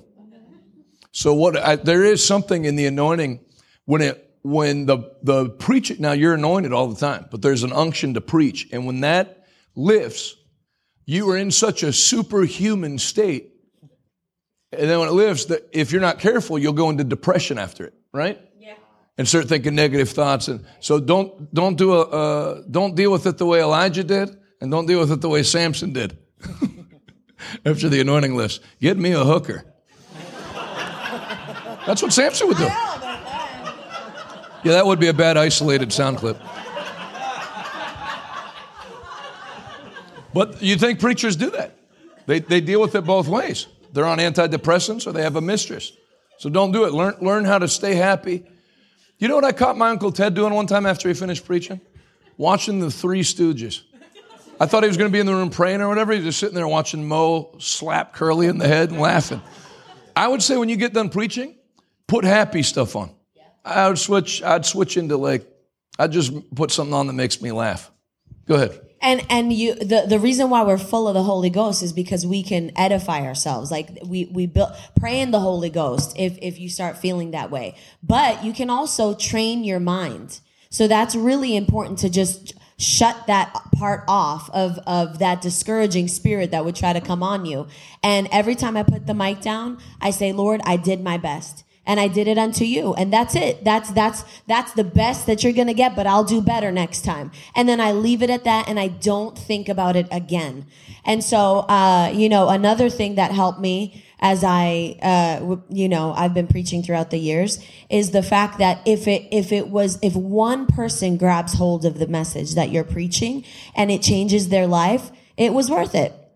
Because we were in Hobart, Indiana, and it was the second time I had preached, and Jonathan forced me to do it because I didn't even want to do it the second time because I thought the first time I was awful. And everybody was sitting on me. So I was like, this was once again a flippity flop. And I sat down and I got super discouraged. And then this one guy who was bigger than my friend Luke. Luke, get up. Get up, Lukey. He was bigger than this guy. How much do you weigh? He was probably like 320 pounds. Like, he had a big belly. He was massive. And he walked towards me. And I was like, great. He's going to tell me that all women should shut up. And I'm going to say, yeah, I agree with you, sir. And what ended up happening was, he's like, when you were preaching, the Lord illuminated the fact that I was working in fear.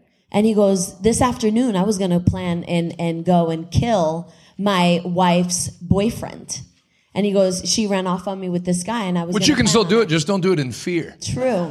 Yeah, that's what I said. Do it in faith. Yeah. And so he just started breaking down, and he said, everything I'm starting to see now that everything I've been doing in my life has been kind of rooted in fear. And you broke that off of me. And I just want you to know, like, I'm going to go home right now, call my wife and her boyfriend and invite them to church, because he was just full of God's love.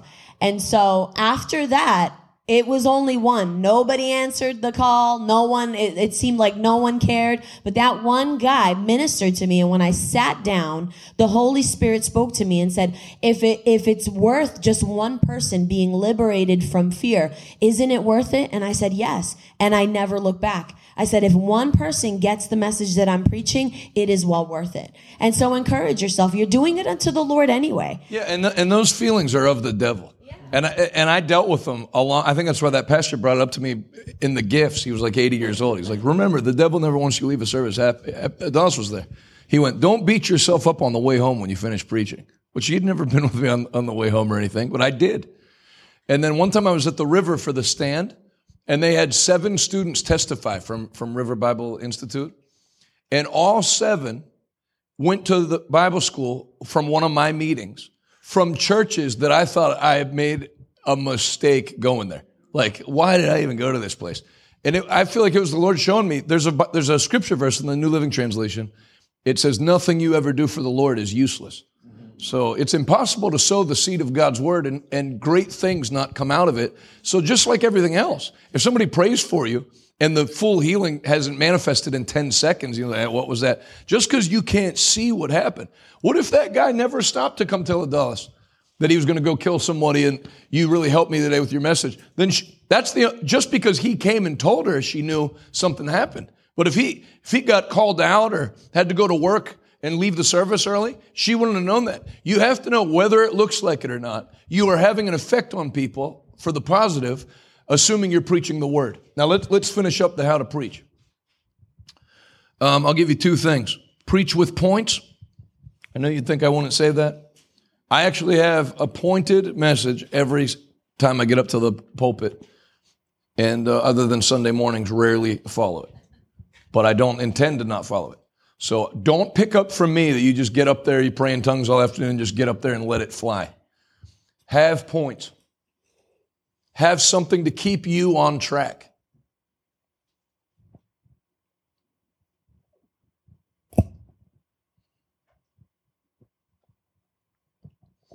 And then, I would say 2 or 3 points. If the anointing hits on one of those points, just there's a time to stop preaching. When it hits, if everybody goes on their feet without you asking them to, that's probably a good place to transition to the altar. Because for somebody to do that, you're not asking people to stand up. They're so moved by what you're saying that you preach them out of their seats. I would start the transition from talking to ministry.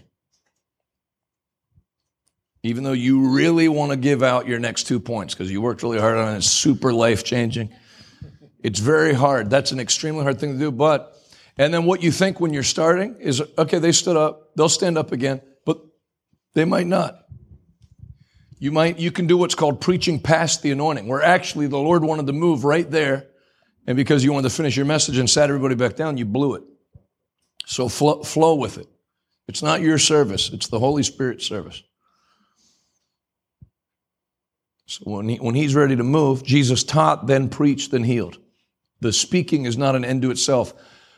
Now, you have homiletics before you graduate here, but just remember, if preaching all your points and closing in prayer that God keeps us safe as we go our separate ways is a failure. That's not preaching. Taught, then preached, then healed. Not taught, then preached, and dismissed in prayer that we all have traveling mercies as we go our separate ways. There should be a move of the Spirit of some kind on the end of your preaching in regards to what you're teaching and preaching. And if you don't have that, you failed. So you don't have to take that where you're depressed about it, but just don't fail. Change it. So that leads me to the final thing about preaching that we'll deal with today.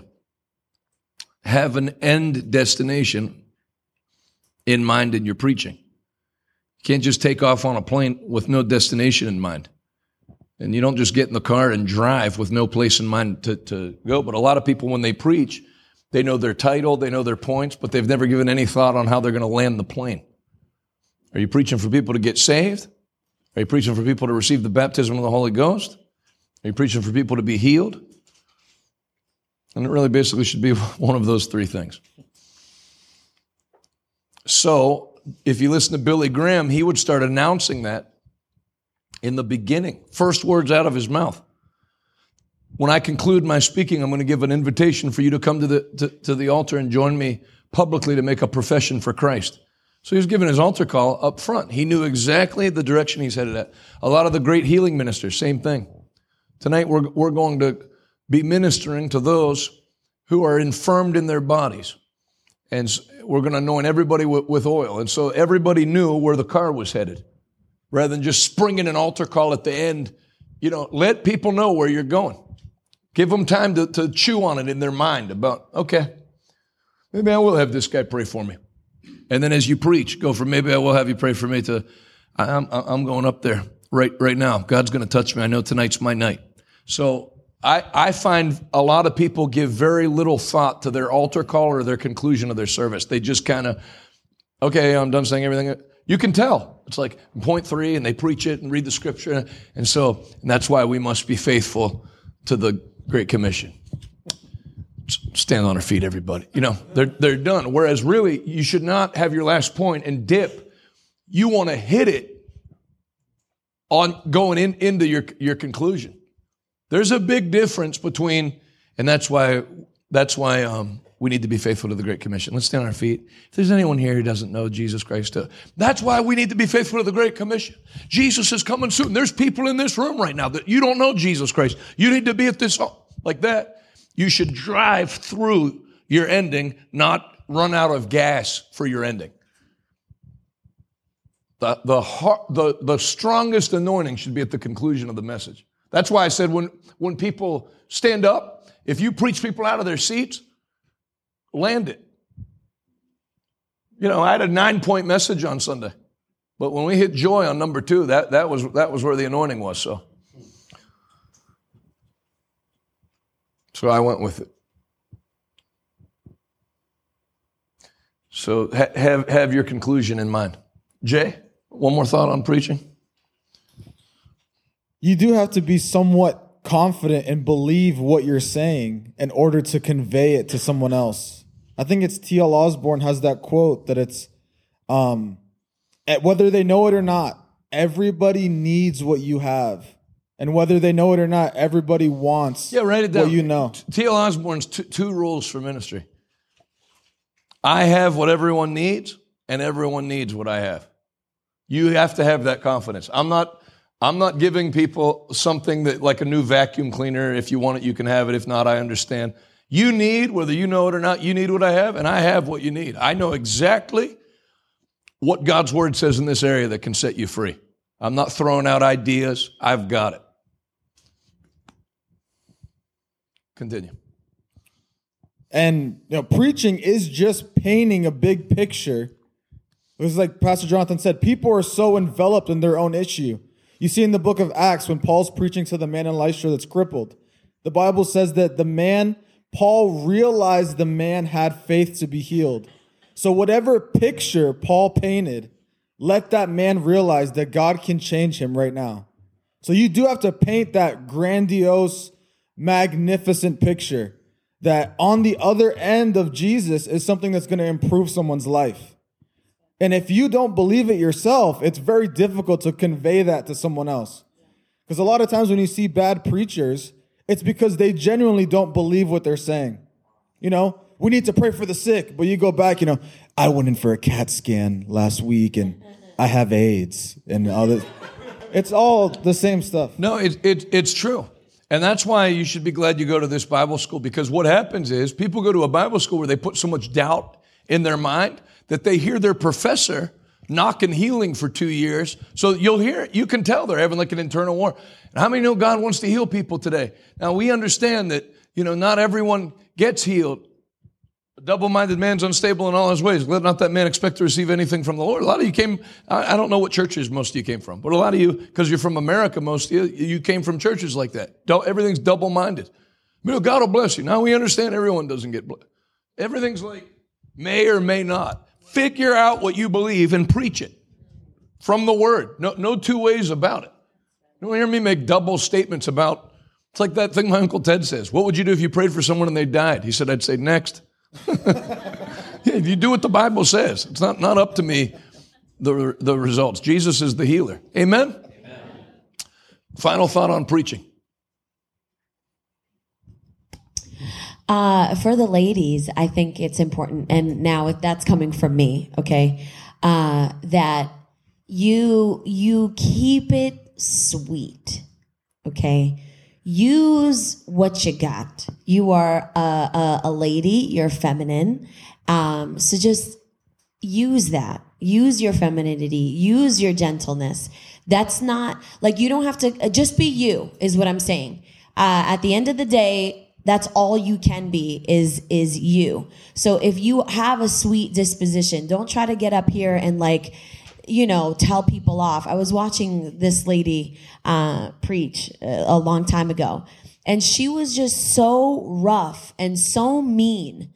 And that is such a deterrent. You know, I don't like that at all. And maybe some people like it. I don't know.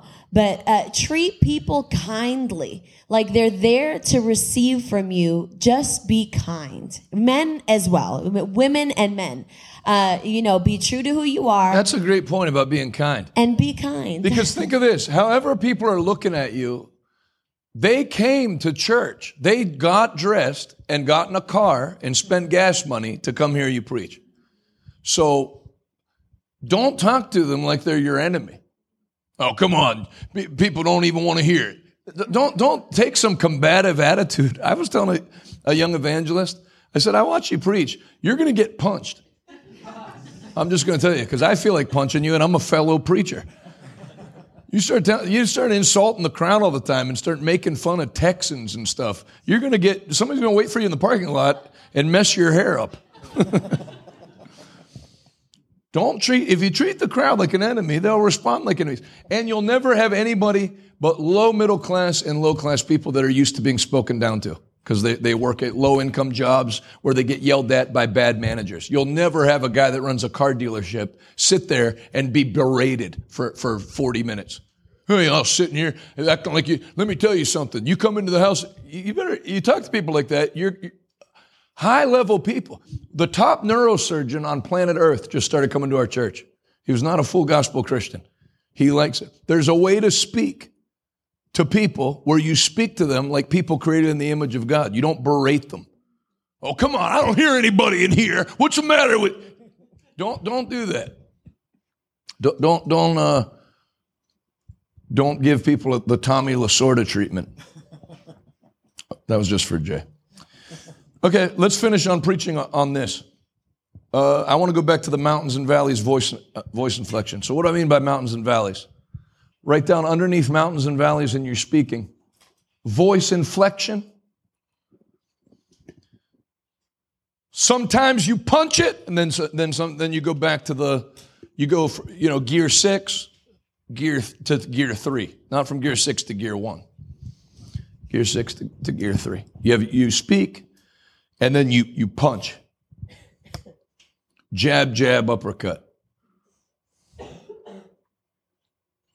And then, so the mountains and valleys, number one, voice inflection. Number two, speech rate. They study Martin Luther King Jr.'s speech, I Have a Dream, for like a masterpiece speech. If I remember correctly, he goes from like, at times, 20 words a minute speaking to 400 words a minute.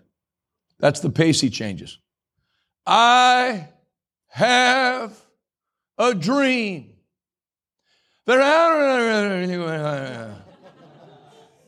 I foresee a world where people are not judged by the color of their skin, but by the content of their character. Then fast, then that. So that's good, because this is all about keeping people's attention. So all fast speaking, and if he'd have done the full 30 minutes, it'd have been after like 3 minutes. Okay, this is a great speech. Okay, please. I have to shave. You're going to do 20 minutes all the time, but punching those parts. So think of that. He even did it in reverse. Instead of speaking fast at the important part, he went slow important, fast at the part leading up to the importance. Work on that. Listen to yourself speak, because you're going to, it takes time. You're going to be all fast, all machine gun. You've heard preachers like that. It's like a machine gun for 45 minutes. But you could, when he said, I have a dream, he wasn't saying it with any less intensity than the rest of the speech. Just going slower word rate doesn't. Jesus is coming soon. That'll have a lot more power. Jesus is coming soon. You know what I mean? And then you know what I mean was fast. Jesus is coming soon. So mountains and valleys, voice inflection, and speech rate. Some general thoughts before I move off preaching. Give altar calls for people to get saved. And then underneath that, right, don't say, is there anyone here? People already feel like they're the only one. Don't give them the impression they're the only one. All of you who need to make a decision to receive Jesus Christ tonight. And then frickin' relax. If nobody lifts their hand in the first 4 minutes, don't start bailing on your altar call. Also, the more specific you make it, the more people will come, and the more general you make it, the less will come. You just want more of God. You don't want to do life alone. You'd think more people will come, but they won't. Give people a clear, direct call to repent and receive Jesus Christ as their Lord and Savior. Christianity is not about not doing life alone. It's about repenting and being born again through the blood of Jesus Christ. Use language like that. All right. Some general thoughts about ministry, and then we'll take questions. We left off yesterday with having an excellent spirit, correct? All right, let's keep going. So what number was that, 9? Okay, and then we gave a lot of points for preaching, so who knows what point we're on, but we'll go back to those general thought points. Number 10, have a warfare mentality in ministry. There are people that go to your church that would like to be on the offering counting team so they can steal your offering. There's people that attend your meetings that would like to molest children. There's people that would like to sue you. There's people in your healing lines that are hoping you lay hands on them too hard so they can fall over and sue you. Have a warfare mentality. There are people looking to take what God's given me. Don't be an idiot. We have the same, I can't believe people were stealing from our offerings. We had the same 2 people count the offering for the last 11 years in a locked room. Can you believe they took some of the money? Yes, and you deserve it. Warfare mentality. Think, if I was the devil, how would I take myself out, and then put safeguards in place? Outthink the devil. That's what having a warfare mentality is. It's outthinking the devil. It's not being a moron. Like nothing can ever happen. We have things in place. We didn't have to change one thing when they overturned Roe versus Wade and said people were going to attack churches the next Sunday. Our church is ready for attack. We got about 25 guys that are disappointed every Sunday that we weren't attacked.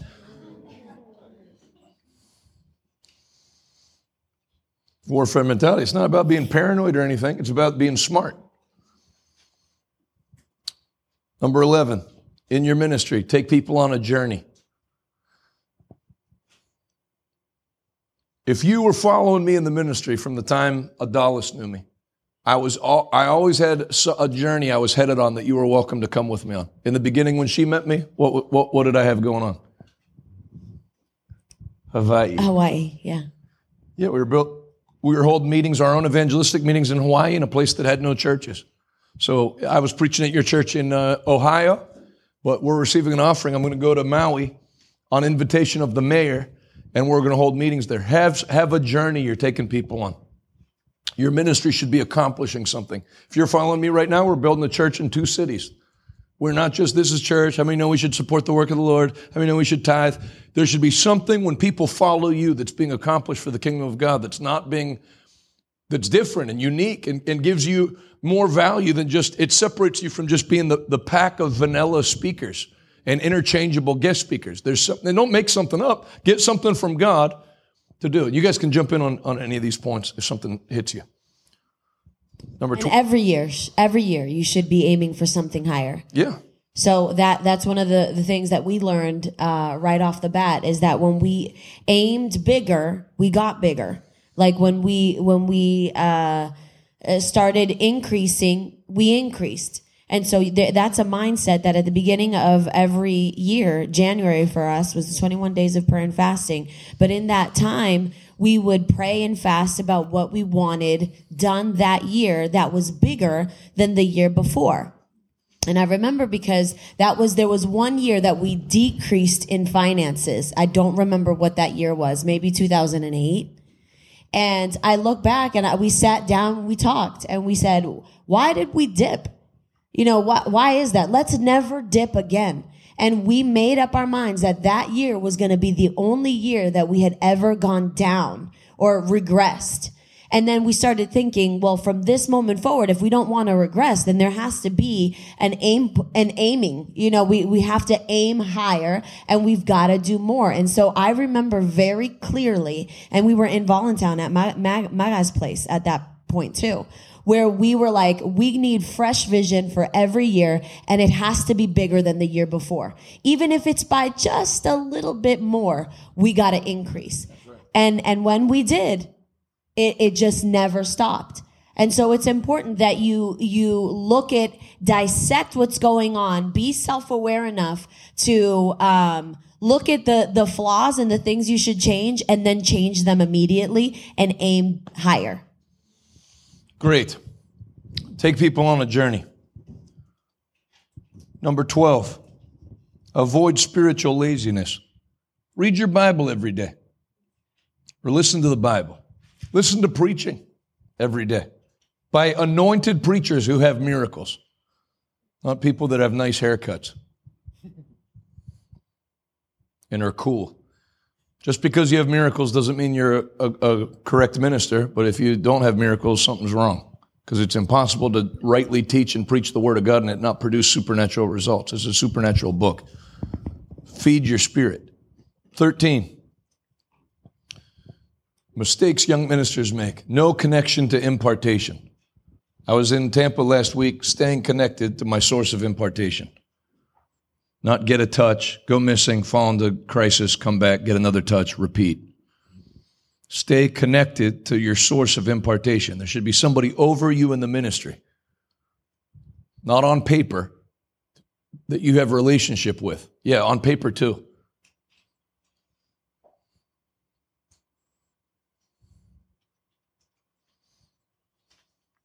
"14,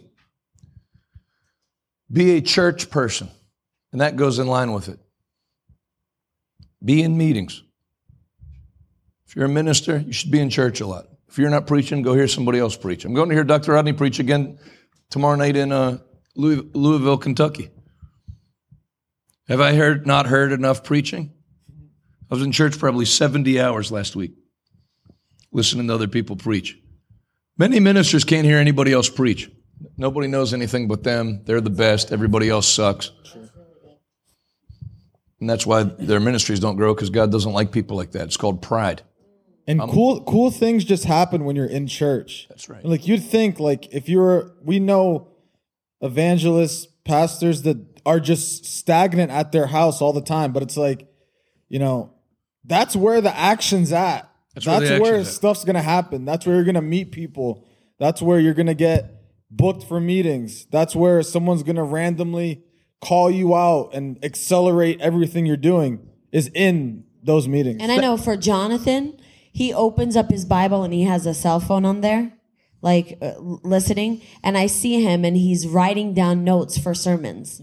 And so like when you're in the anointing, you just get downloads all the time. It just keeps you sharp, right? Absolutely. That's really, like, if I was a professional poker player, I wouldn't live in Pittsburgh. I'd go live in Las Vegas, and I'd be at poker games. That's my thing. I would be around poker players playing poker.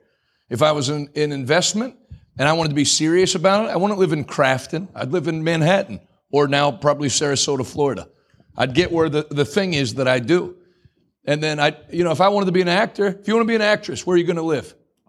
Hollywood. You go to LA. You're not going to act around here. Something like a local car dealership commercial or something. But if you're serious, you get to LA. If you wanted to make it like really go in music, where should you be? I'm asking you because I don't know. Nashville, Atlanta, and LA. So I'm not any of those things, but I am a preacher. Pastor Rodney's meeting last week is probably the top one in North America. I've been at the top ones in Nigeria. I'm at the top thing where the action's at in my thing. Because what he said is great. People are all home believing God. I'm believing for my healing. Get to a healing meeting. Let somebody else do the believing for you.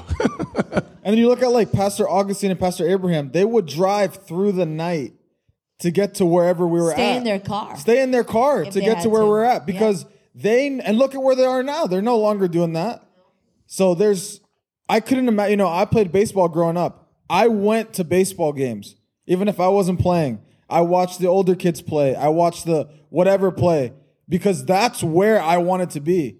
So it's shocking how many other ministers are just like, oh, there's a meeting in Ross. Oh, it's a little too far. So probably just stay home and hang out. It's like you're already, if you're not moving forward, you're moving backwards. There's no weird limbo middle ground. No, and like when we did What No Eye Has Seen, you know how many like older ministers, how do you know about Paul and Nietzsche? How do you not know about him? How is there somebody that has the largest church building on planet Earth and you're a pastor? A Christian should know who has the largest church, let alone somebody in your same line of work. Why do you know about Elon Musk and you don't know who Paul and Nietzsche is? Are you in space exploration? You know what I mean? Why do you not know? Don't stay home believing for stuff. Get to where, we're believing for financial breakthrough at church. Okay, good luck having it in your living room. Go to where somebody's carrying an anointing for that and be in the meetings. And I'm telling you, that's a major secret. Religion too for you. And pride. And pride, it's the whole thing. It's what makes people not do what they're called to do. Because like, let's take, for example, Pastor Augustine and Abraham. Had they stayed home, what's going to happen? Nothing is going to happen.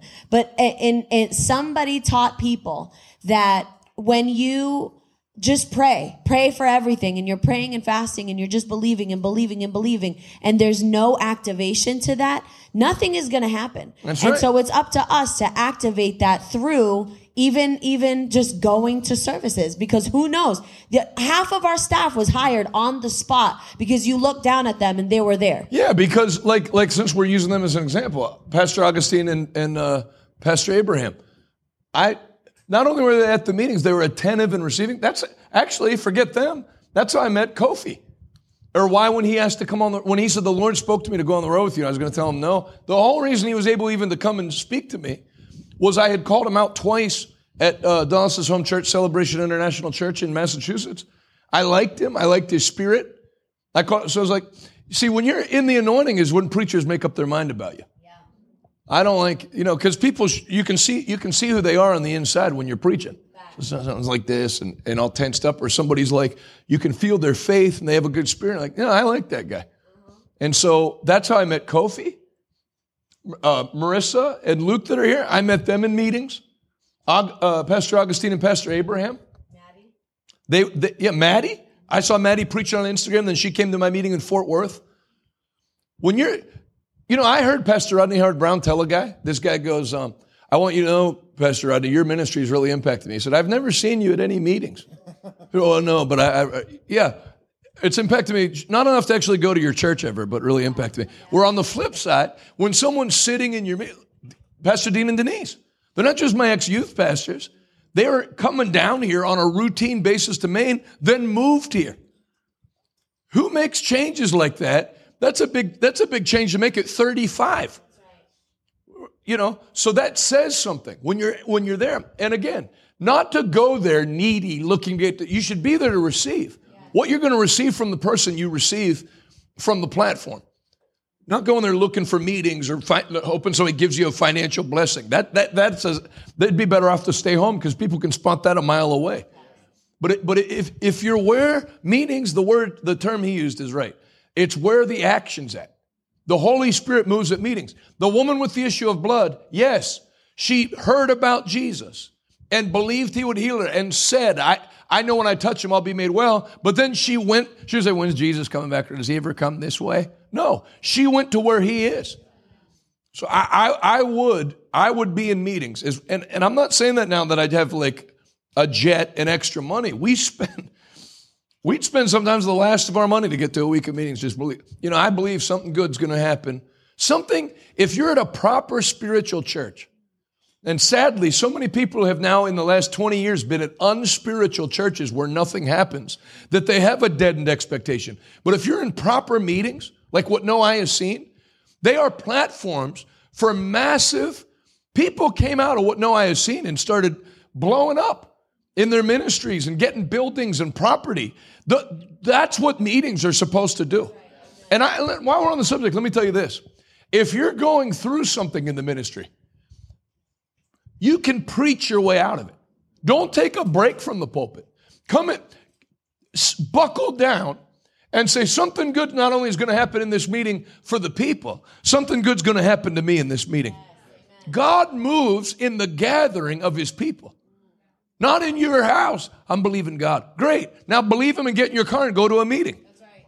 That's good. Especially like, when you're younger and you have like an emptier schedule, praise God, you'll get meetings. But when you have an emptier schedule, treat it like, if you're an athlete, going to these services like going to the gym. Yeah. You're building yourself up. You're skill training. You're receiving stuff from other people. Because whenever, there's a lull in your schedule, I'd make it a point to find out where someone's preaching and get to where that is. Yeah, and it's like to bring up Pastor Abraham and Pastor Augustine again. I was preaching in El Paso, Texas. They were there. Then the next night I was preaching in Oklahoma, and I flew there. It's not close.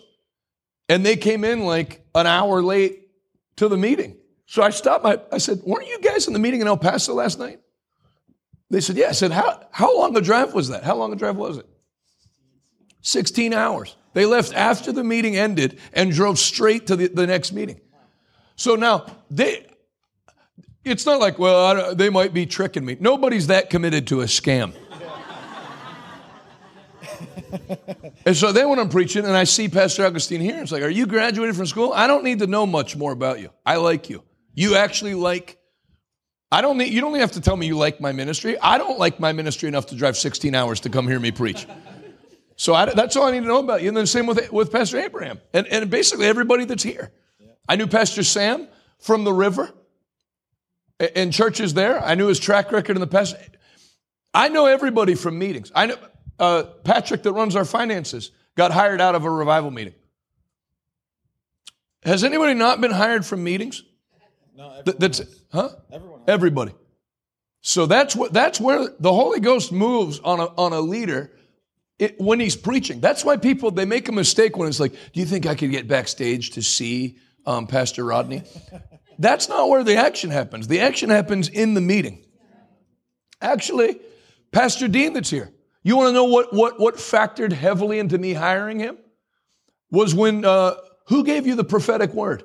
Who called you out and gave you a prophetic word? Pastor Dag or Pastor Paul? Yeah, that the Lord's going to accelerate this back half of your life in the ministry and the things you haven't attained yet, you're going to attain. I believe that word. I heard it's like, okay, yeah, so it's not like he got a word, you've messed up and God's done with you, and then I'm going to hire him anyway. It's like I'm already facilitating what God's already doing in his life. That all happened in a meeting.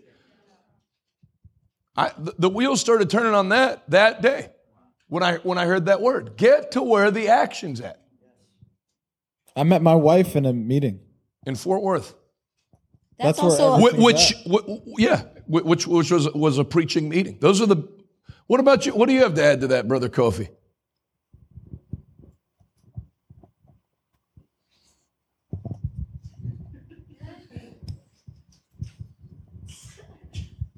I just like what Jay said. If you're an athlete, you go to practice to get better. It's just, even with the art of preaching, with a lot of the things that you said, I realized that I learned them just by watching you and watching other preachers. So you become even a better preacher. You learn how to minister to people, even pray for the sick, and those things in a meeting by watching other people. That's right. You know, and I've been praying to God to see people healed when we minister. And I'm telling you, I pray and I fasted and nothing was happening. But my wife and I were driving to a meeting. We're listening to, just like watching it, listening to T.L. Osborne. And since then, we started seeing healings, watching Brother Ted, how Brother Ted prays for the sick. You realize that the Bible the Bible has the power to produce what it produces. So just the simple things, watching how somebody prays for the sick. Okay, there was a lady with cancer. How did he minister to the lady with cancer? And also like mimicking those things.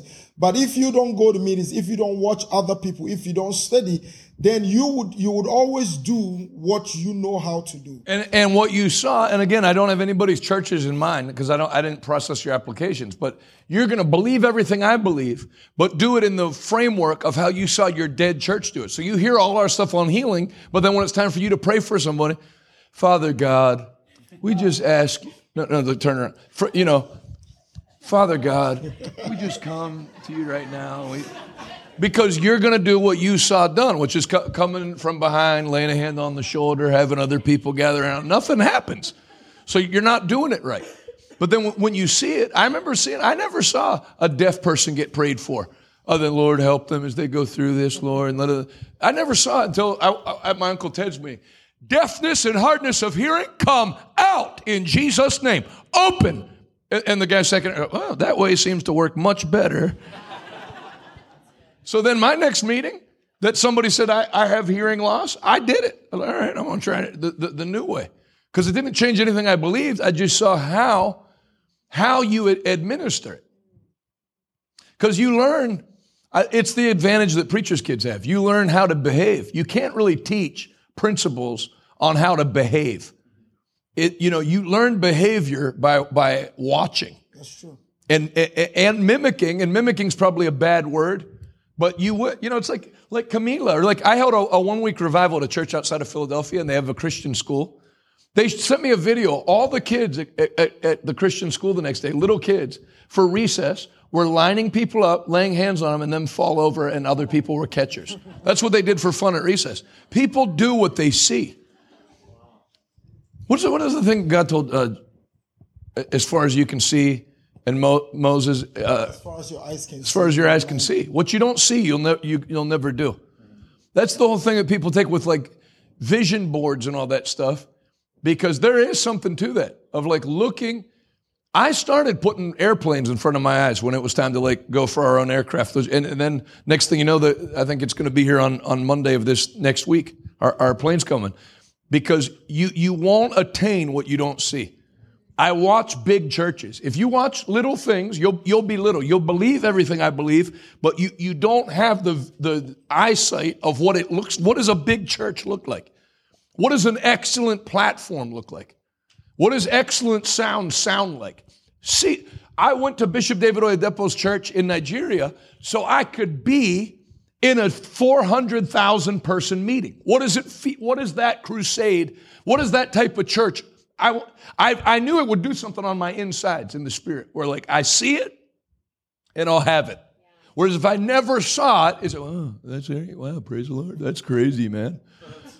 But then if you get there and put your feet on the ground, so number one, you should have something in the ministry that you're pursuing.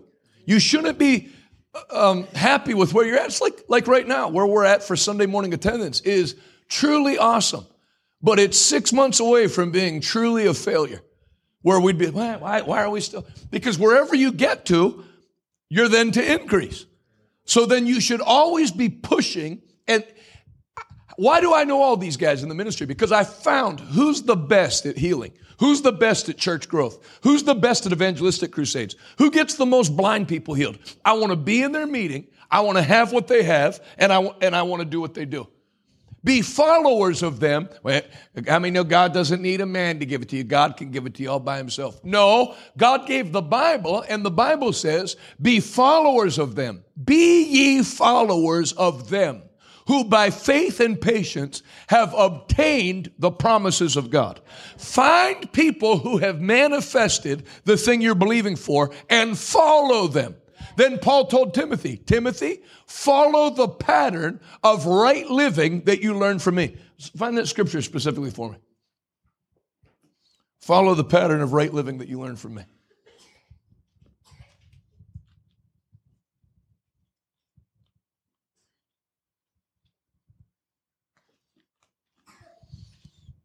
Second Timothy, First Timothy. 2 Timothy. What? 1:19? 1:13. 2 Timothy 1:13. Hold on to the pattern of wholesome teaching that you learned from me.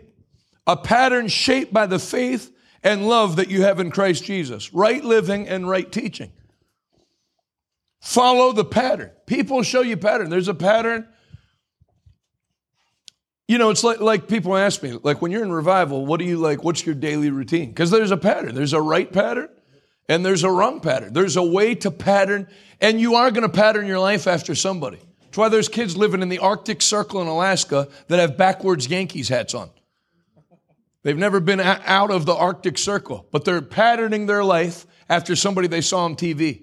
You're going to do it. It's not a matter of saying, well, I'm going to start. You already are patterning your life after somebody. So who are you? Why not make it a deliberate thing instead of an accidental thing?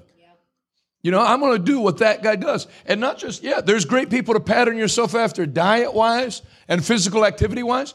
And also, but physical exercise has little profit, but godliness is profitable unto all things. So if there's anything that you want to pick a leader and say, I want what he has. Now, I'll tell you this. I won't follow any ministers that are on marriage 3 or their kids don't serve the Lord. I'm talking like all of them don't serve the Lord. You know why?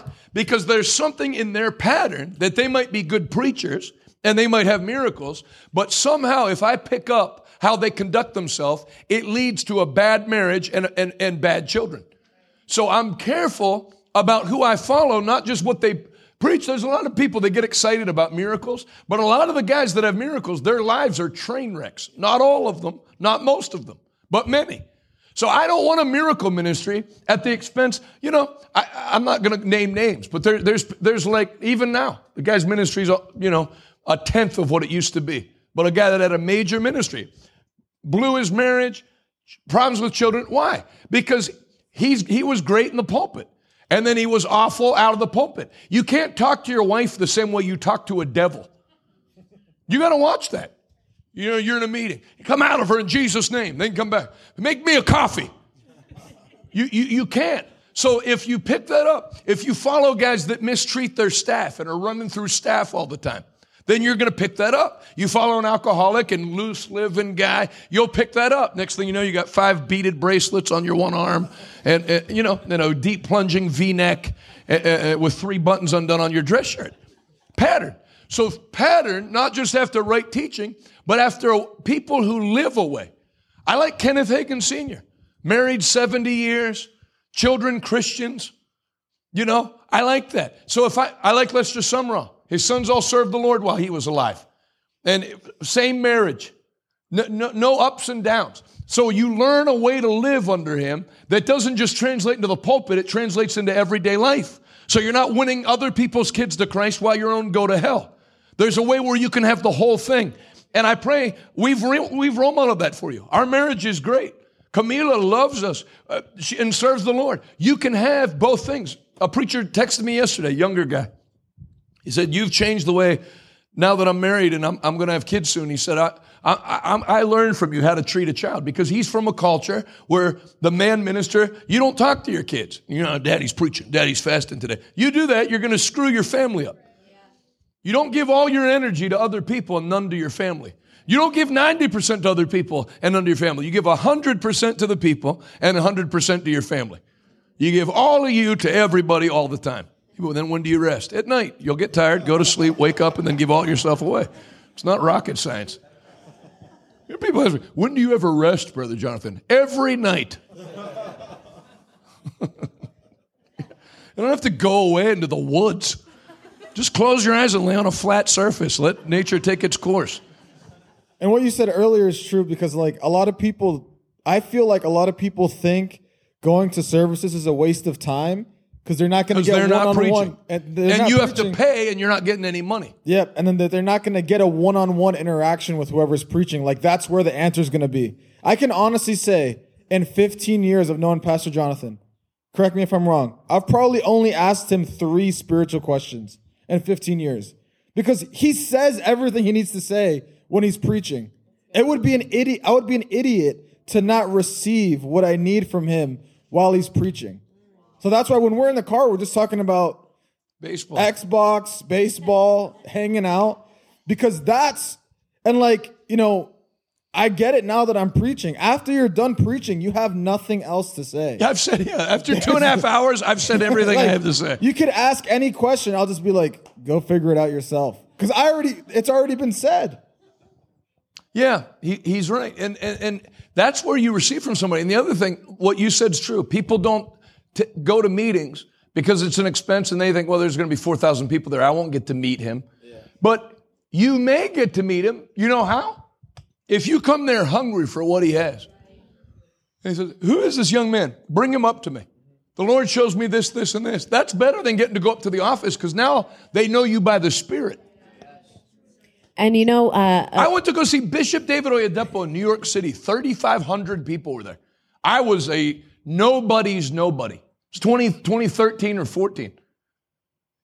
And next thing I know, I'm asked to come up on the platform and then asked to go into the green room. Tell me about your ministry.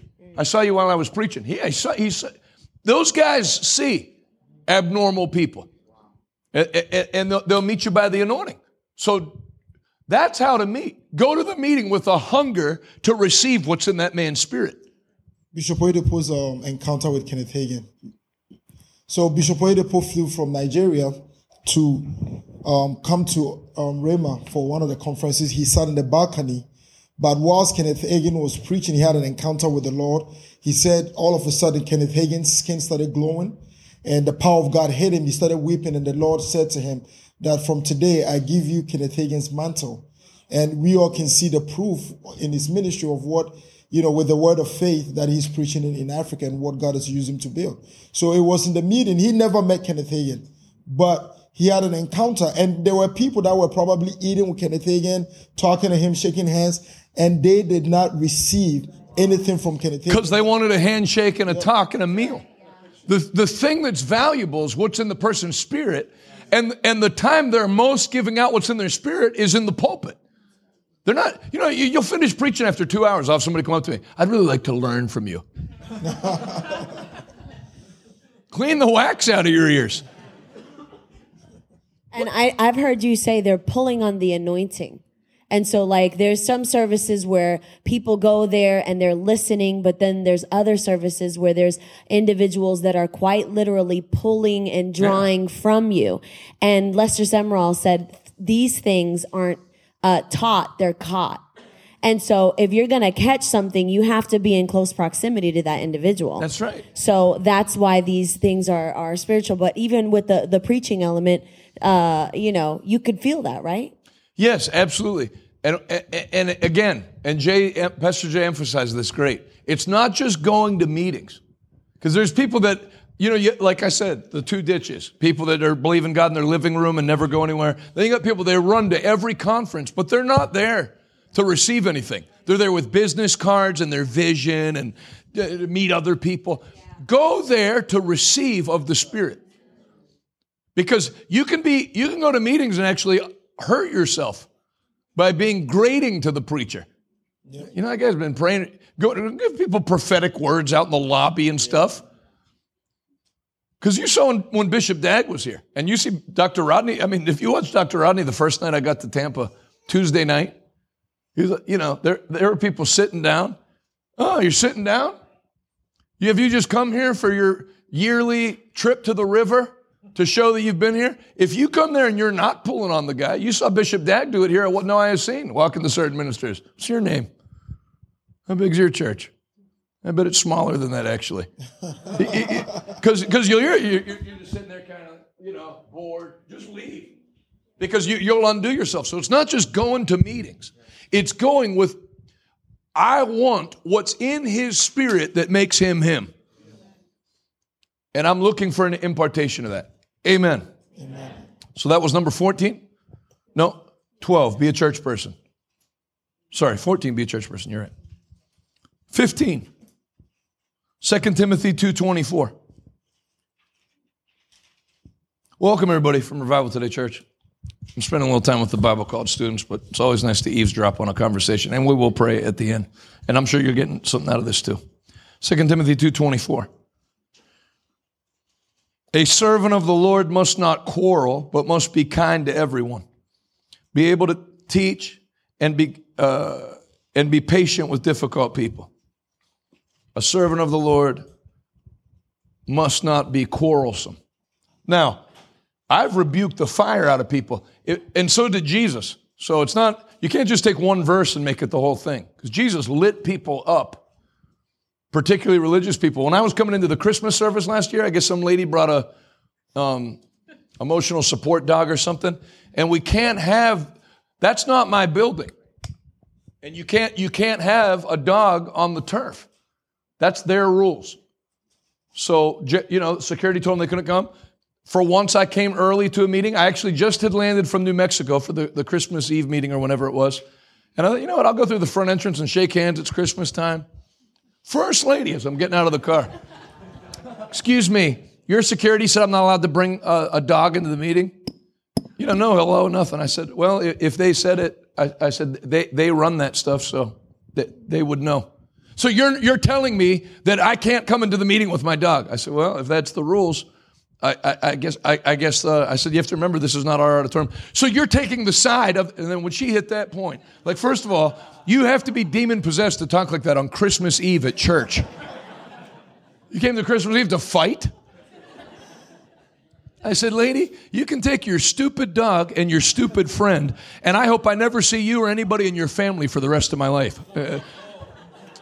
Then there's another family coming in Christmas. Hello, I'm Pastor Jonathan. Nice to...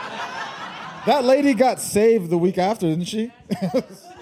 Yeah, because the lady that was yelling, it wasn't even her dog. And she didn't even know the lady. She's a demon. She comes to cause problems. So I'm not saying you have to get trampled on. I mean, you see me throw people out of services. You know, I put that one clip because I knew it would go viral because you got all this church hurt stuff going on now. I'm giving an altar call in Louisville, Kentucky. And ladies say, this man's not of the Holy Spirit, yelling from the back. That's a devil doing that at the altar. I said, switch to decaf. She kept yelling. I said, get out of here, get your things, and get out of here. Ushers, throw her out. Well, the ushers didn't throw her out. They started like put their hand on her shoulder, talking to her, kick her out of the building.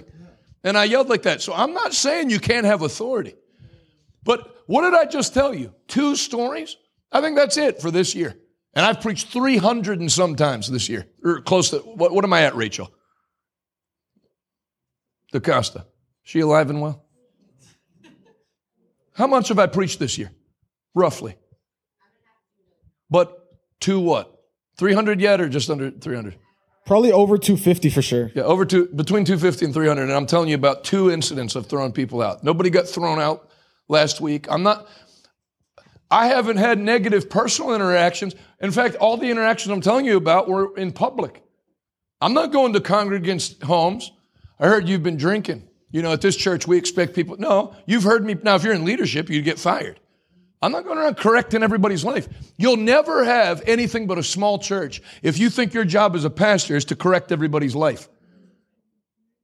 preach against trick-or-treating because you know two families trick-or-treat with their kids. You're not going to catch Joel Osteen or John Hagee doing that. Certain families that call themselves Christians that have their kids dressed up as Barbie. They just want the candy, that's why. Yeah. The preaching against trick-or-treating is just a scam so you get all the candy for yourself. And I'm not for I've never trick-or-treated in my life, mostly because I'm not 6.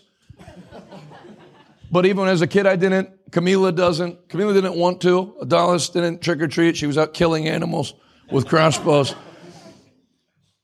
And if you meddle in people's lives as a pastor, can you believe she's doing that? I'm actually going to address it. Don't do that. Preach the word. Let the word deal with people and let the Holy Spirit deal with people. When we first started this church, I think it's died down some. There were so many people smoking at the outside of our church, here and at the Dome, probably for over a year.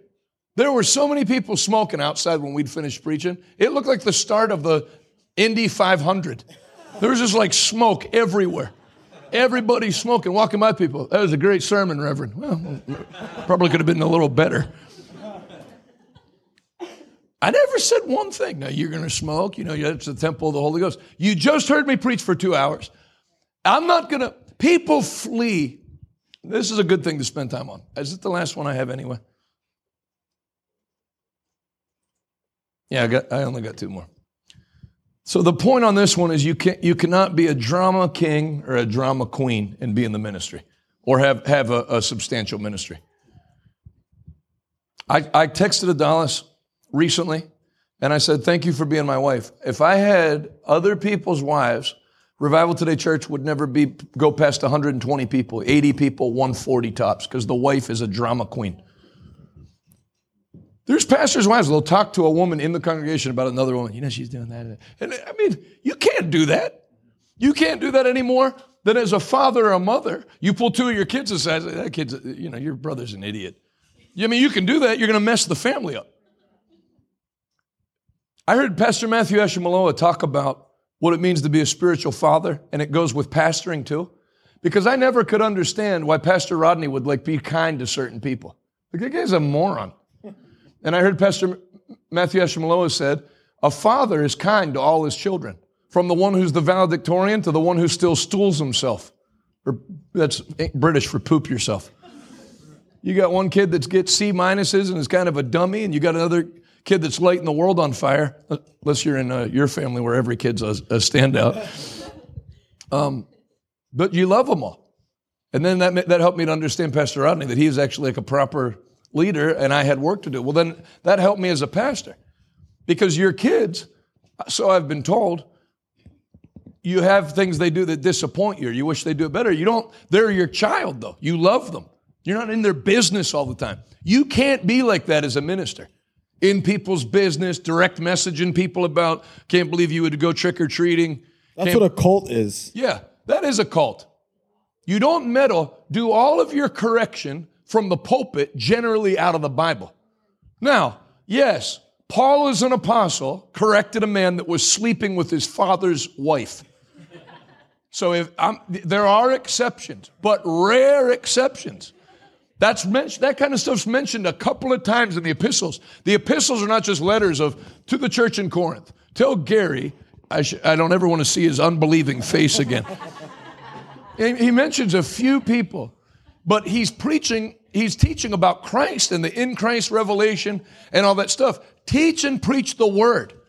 Don't meddle in people's affairs. And I'm going to tell you, I don't understand this because personally I don't have this. But there's very few people that can go into leadership without becoming an abusive a-hole in church. You put somebody in charge of seating, they're the seating a-hole.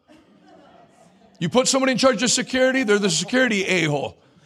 There's no other word for it. They turn into jerks, and they repel people. Don't be like that as a leader. That's why Paul told Timothy, you're a leader, patiently rebuke, exhort, or correct. Put it up again, 2 Timothy 2:24. And then I'll even do 2:25. A servant of the Lord must not quarrel. You're not an argumentative person.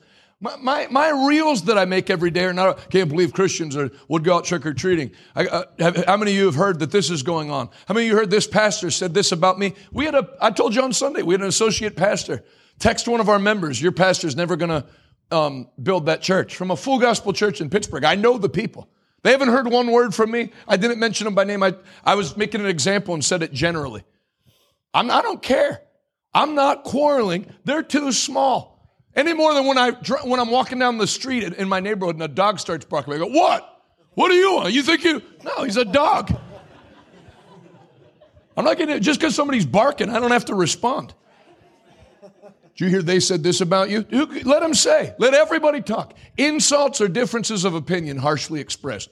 And people are welcome. This is not Pakistan or the West Bank. People are allowed to speak without being stoned to death. So everybody doesn't like me? I get it. A majority of people may not like me. That's fine.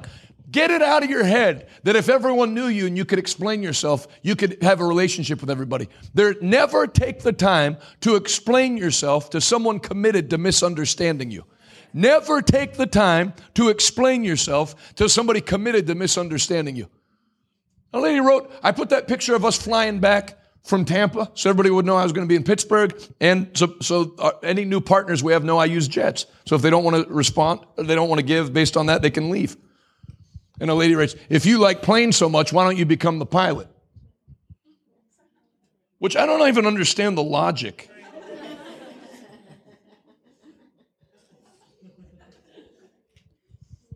Let me find it on my phone. Are they slowing the iPhones down so you have to buy the new one? Feels like it. I don't want to make any accusations.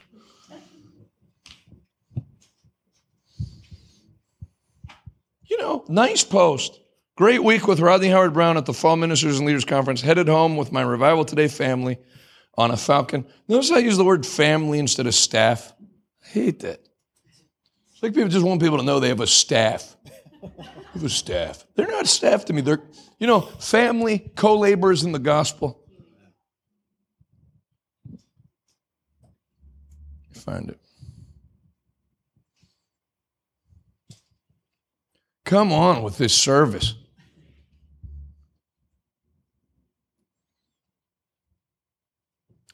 You love it so much, why don't you become a pilot of this airplane? I wrote back, guess what? I took your advice, in all caps, and just became pilot of this airplane.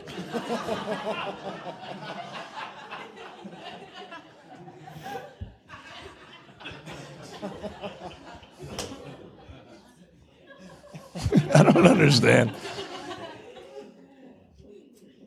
So what I'm saying is that, and that's not quarrelsome, that's just goofing around. If she wrote something back, I'm not going back and forth with her a second time. If you do that, don't go back and forth with people specifically on Facebook as a pastor. There's pastors, their church is never going to grow because they've argued with everybody in the county about Trump and Biden. And don't do that. If you want to post something about Trump, post it. If you want to debate every single commenter, no one's going to come to your church. 2 Timothy 2:24, a servant of the Lord must not be quarrelsome.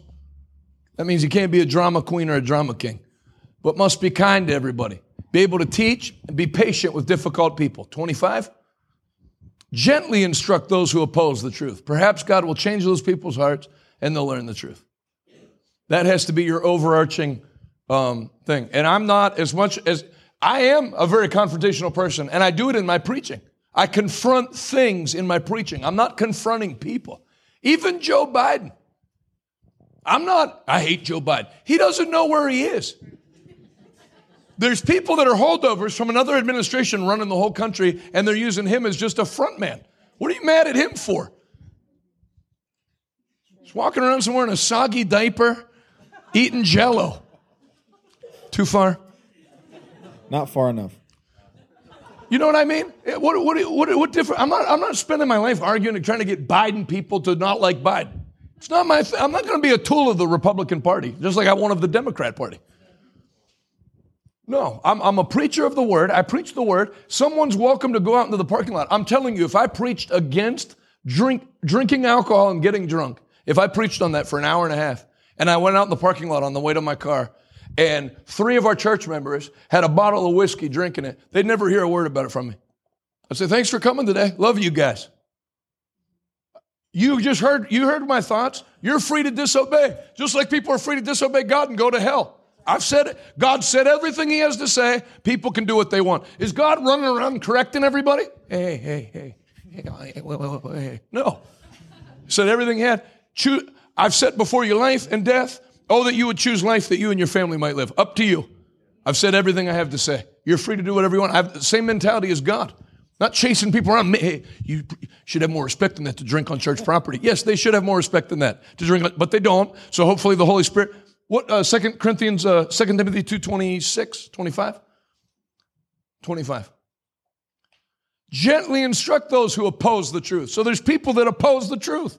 Don't let it catch you off guard. Perhaps God will change their hearts. Who changes their hearts? God. The sower sows the word, but the seed of the word is the thing. Who have you ever met in life that said, I used to drink, but then my pastor kept telling me I shouldn't drink, so I stopped? You know what? The Holy Spirit delivered. I used to smoke marijuana all the time, but then the pastor kept direct messaging me on Instagram saying, I can't believe you would post something like that on Instagram, and so I stopped. No. They'll avoid you. Actually, you'll just produce people that are phony, that around you. I'm actually glad. I would rather somebody smoke in my face than smoke and come in a suit and tie with a big Bible. You know what I mean? At least you're real. Perhaps God will change them. That's up to him. I said everything I have to say out of the word. I'm going home to spend time with my wife, and I'm not running around trying to get people to change their behavior. The Bible is not behavior modification. It's old, sinful people being put to death, mortifying the deeds of the flesh, and all things being made new. Jesus does that. You're preaching Christ and the Word and the power of the Holy Ghost.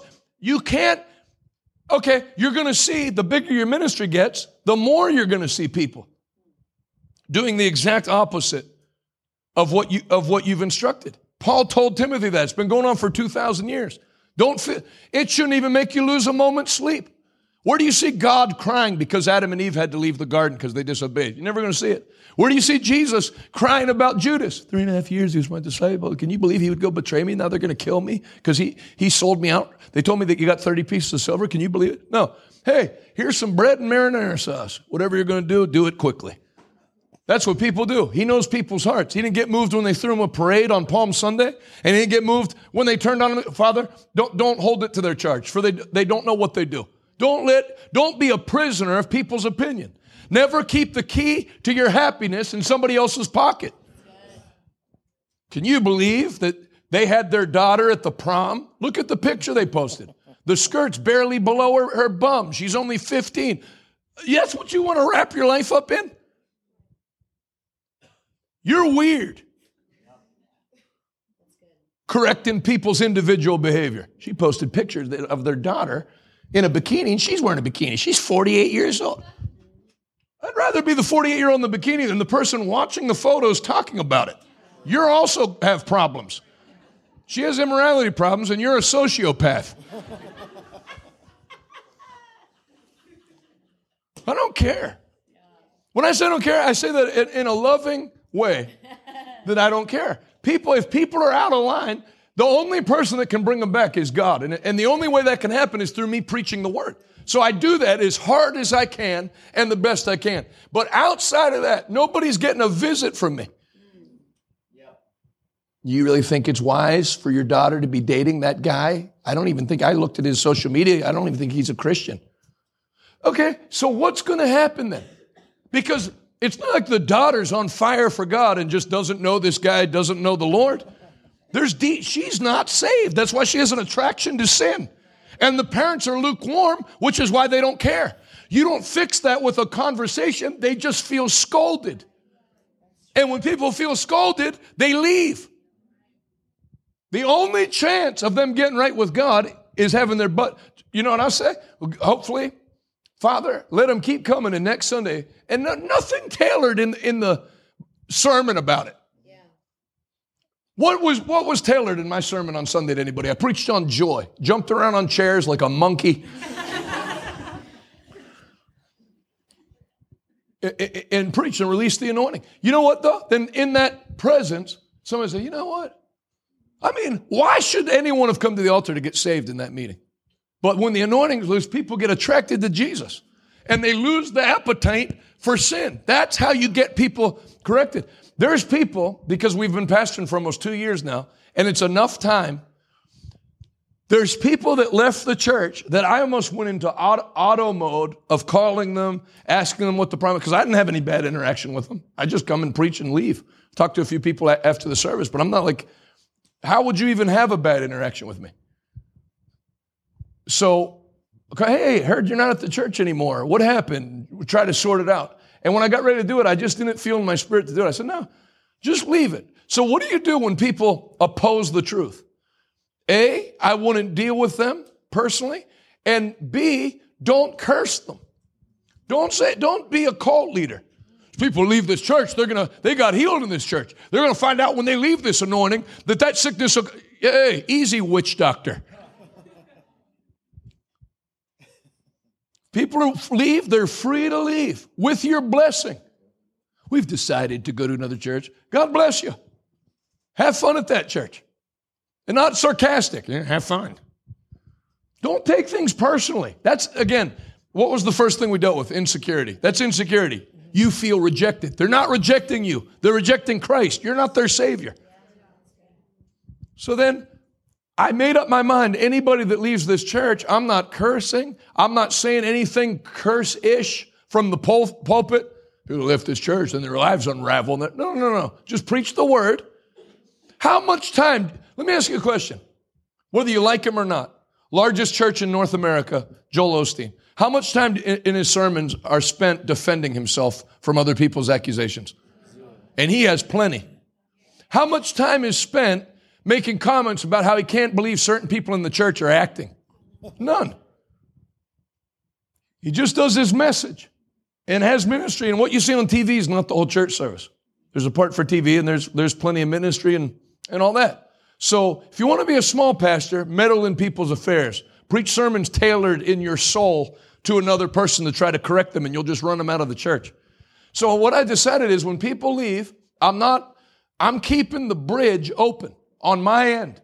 I'm not saying anything about them to anybody, to them, not direct messaging them. You know, I told a guy, and he comes to church regularly, but there was 3 weeks he wasn't in church. And I saw him and I said, listen, don't take me not asking you why you weren't in church as me not caring that you're not in church. I said, the only reason I'm not bringing it up is if I were you, I would feel awkward if the pastor said, I haven't seen you in church for 3 weeks. So I said, I'm not ever going to do it. You're free to come. I mean, what more could I say to let people know that I want them in church every Sunday? You've heard me. So if you don't come, I don't need to call you and tell you I'd like you to be there. I'd like the whole city of Pittsburgh in my church every Sunday and outlying cities and surrounding counties and states. I would like for every human being that it's humanly possible for them to get to my church on Sunday to be in church, and we'll figure out parking and all that. So everybody knows that. So if you're not there, do I need to go, hey, didn't see you in church on Sunday? All you're doing is making them feel bad. So he said, no, I actually appreciate that you don't do that. I will be there this Sunday. And he said, if you hounded me, I probably wouldn't have come back. Well, he's there all the time now. Then another guy that left. It had nothing to do with me. He left for a while. Then he's back in church because I never said anything. He feels welcome. People go through things.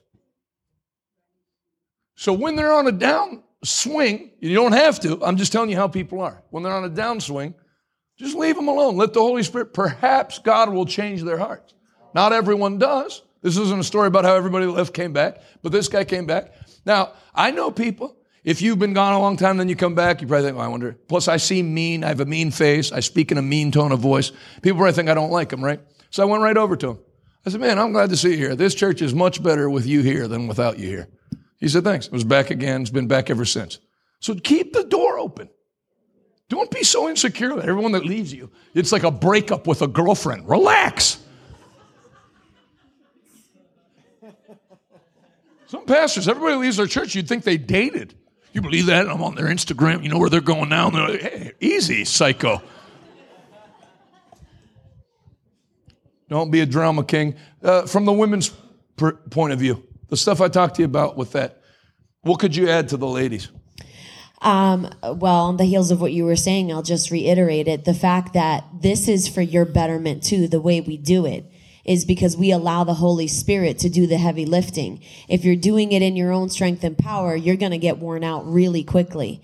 And that I've seen as like the common thread among the people who try to be in everybody's situation and try to be God or the Holy Spirit for these people. Try to remind them to be there on Sunday. Try to, point out the flaws and whatever. That's truly the gift of the Holy Spirit. And we pride ourselves in relying solely on Him to lead us and guide us and to instruct our people, because we're not going to be able to do it.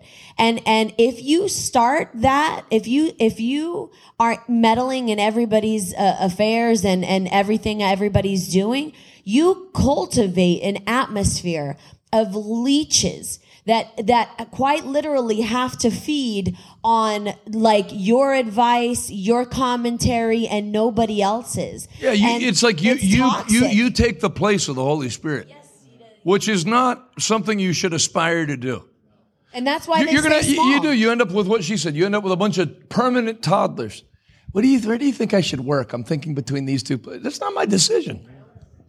You know, I had a one of the top soccer players in the world from England write me, should I re-sign with my team? Which if I said the team, everybody'd know it. Or should I sign with this other team that offered me a contract? First of all, I didn't even know he was following me.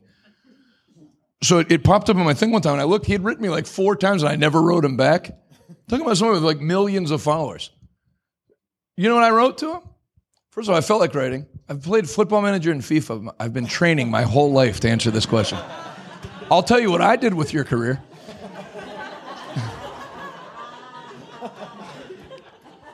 I wrote him about 2 paragraphs about how to hear the voice of God. One decision will give you peace.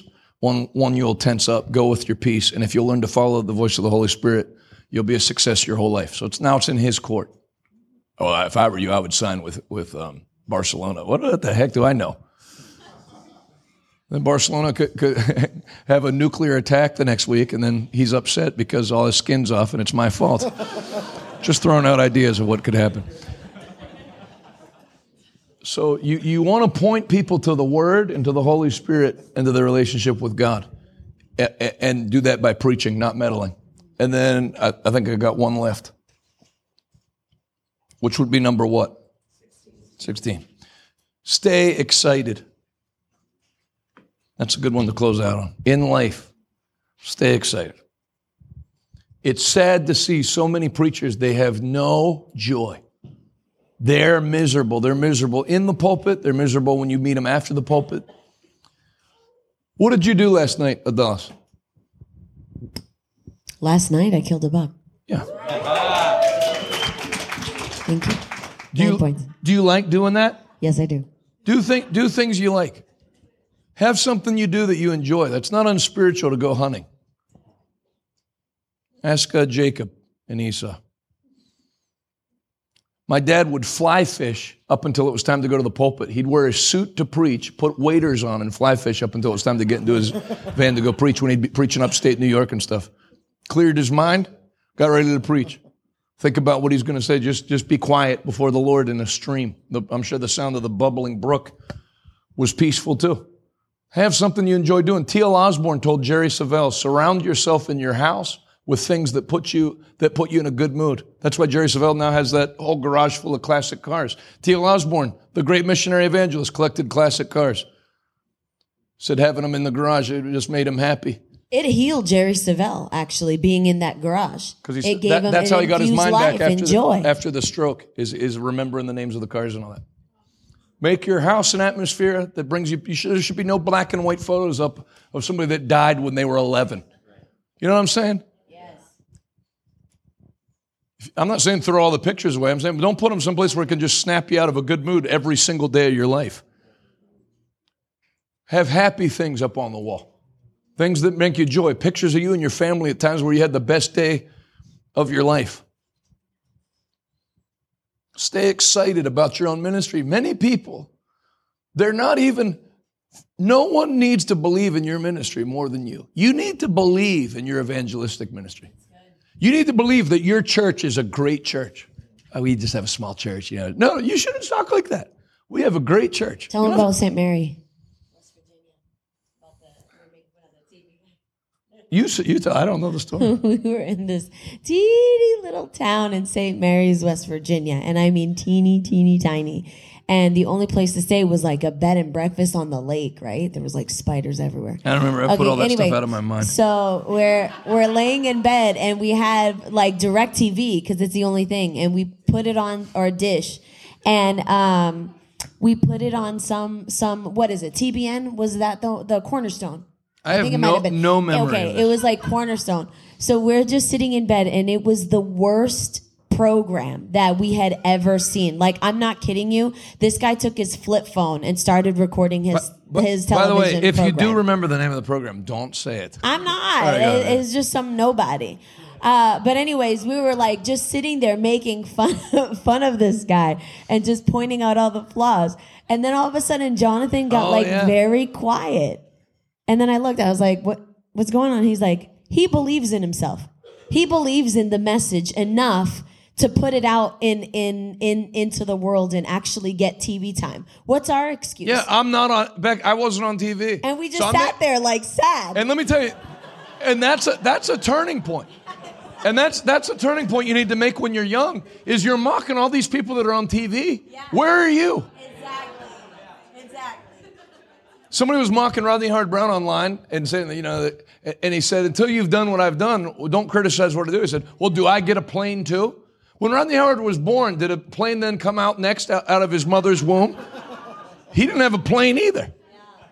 All these people started from scratch. So yeah, this guy had crappy camera quality, crappy audio, but he's doing what he has to do to get his message out. And as much as I think I'm better than him and believe in my message, he's taken more steps than me. And I thought, and it was shortly after that we started going on TV. That summer, we bought our first camera. Yep. And she filmed it, and I said, I'm not going to just be a professional mocker of people while I'm doing nothing. I'm going to do something and mock people. No. So that I can mock them on television. Praise God. Before I pray for everybody, and I'm very thankful for everybody that came from the church to sit on, but I've had next to no time with the Bible college students. They're only here for 2 years, and 2 years goes like this. So we wanted to take 3 days and help them. If you're here watching online, I would like you to join us for Dag Haywood Mills, who's going to be here this coming week, beginning Tuesday night, Breakthrough in Ministry. Don't miss it. November 7th through the 10th. It's free, but you need to register. rtcregister.com. 4 days of impartation to impact your generation. That's not a catchy byline. That's exactly what it is. You will come out of that meeting with everything you're believing for and have an explosive final 60 days of this year. Everyone that sows a seed of any size today, I'm going to send you Bishop David Oyedepo's book, Exploits in Ministry. This is a life-changing book. That's my way of saying thank you. Revivaltoday.com, and you click Give Now. Thank you for your giving. Thank you for your partnership. And then we have a ministry mentorship program that meets in an hour and 3 minutes online. So if you would like to join our ministry mentorship program, you have to be a minister, but it's free, and you can sign up for that with the information they give you on the screen. revivaltoday.com/RTMA. Secondly, or finally, if you've enjoyed this is our Bible school, Revival Today Bible Institute. We have not graduated a class yet. We just started when the church started, and I would love for you, actually we started the summer after the church started, and the school's doing great, as you can see. Great students from mostly in America, but Australia, where else? South Africa. And that's all? The Kingdom of Hawaii. It is. It's a kingdom.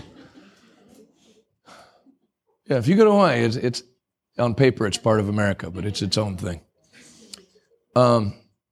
I would love to have you. Revival Today Bible Institute. If you feel a call of God in the ministry, you need to pursue the call in Bible school, and I would strongly recommend this one. If you're between the ages of 18 and 35, revivaltodaybibleinstitute.com. Thank you for your giving. I want all the guys to read this before we graduate.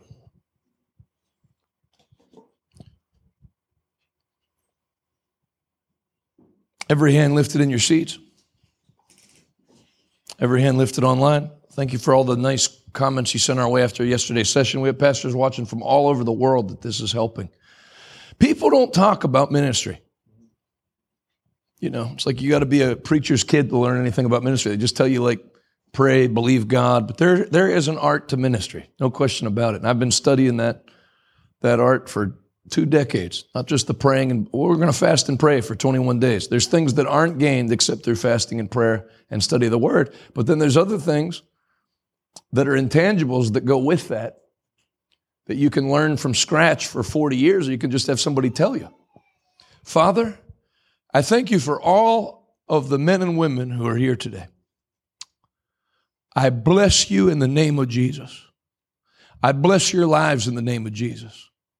I bless everything that pertains to you and your family in Jesus' name. I command there to be a turnaround in every applicable situation for every man and woman that's here, in your family, in your children, in your health.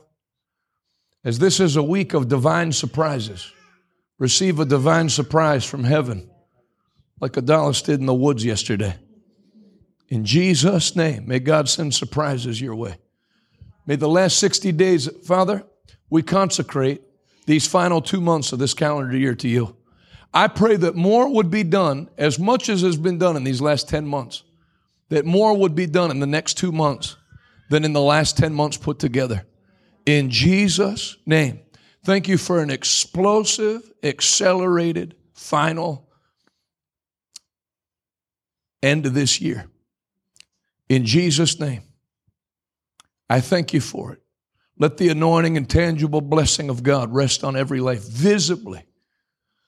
Every man and woman, when you emerge from this place, there'd be a noticeable change in every area of your life. In Jesus' name. Everybody said amen? Amen. Now, everybody that is not in Revival Today Bible Institute, you're dismissed. Everybody that is, you will shortly be dismissed, because I'm sure you have work and everything, and this ends at 1. Thank you for coming today. Give all our, and you can stay if you're from the church, but you don't have to stay. Give all our church people a great hand clap, our family. We love you. God bless you.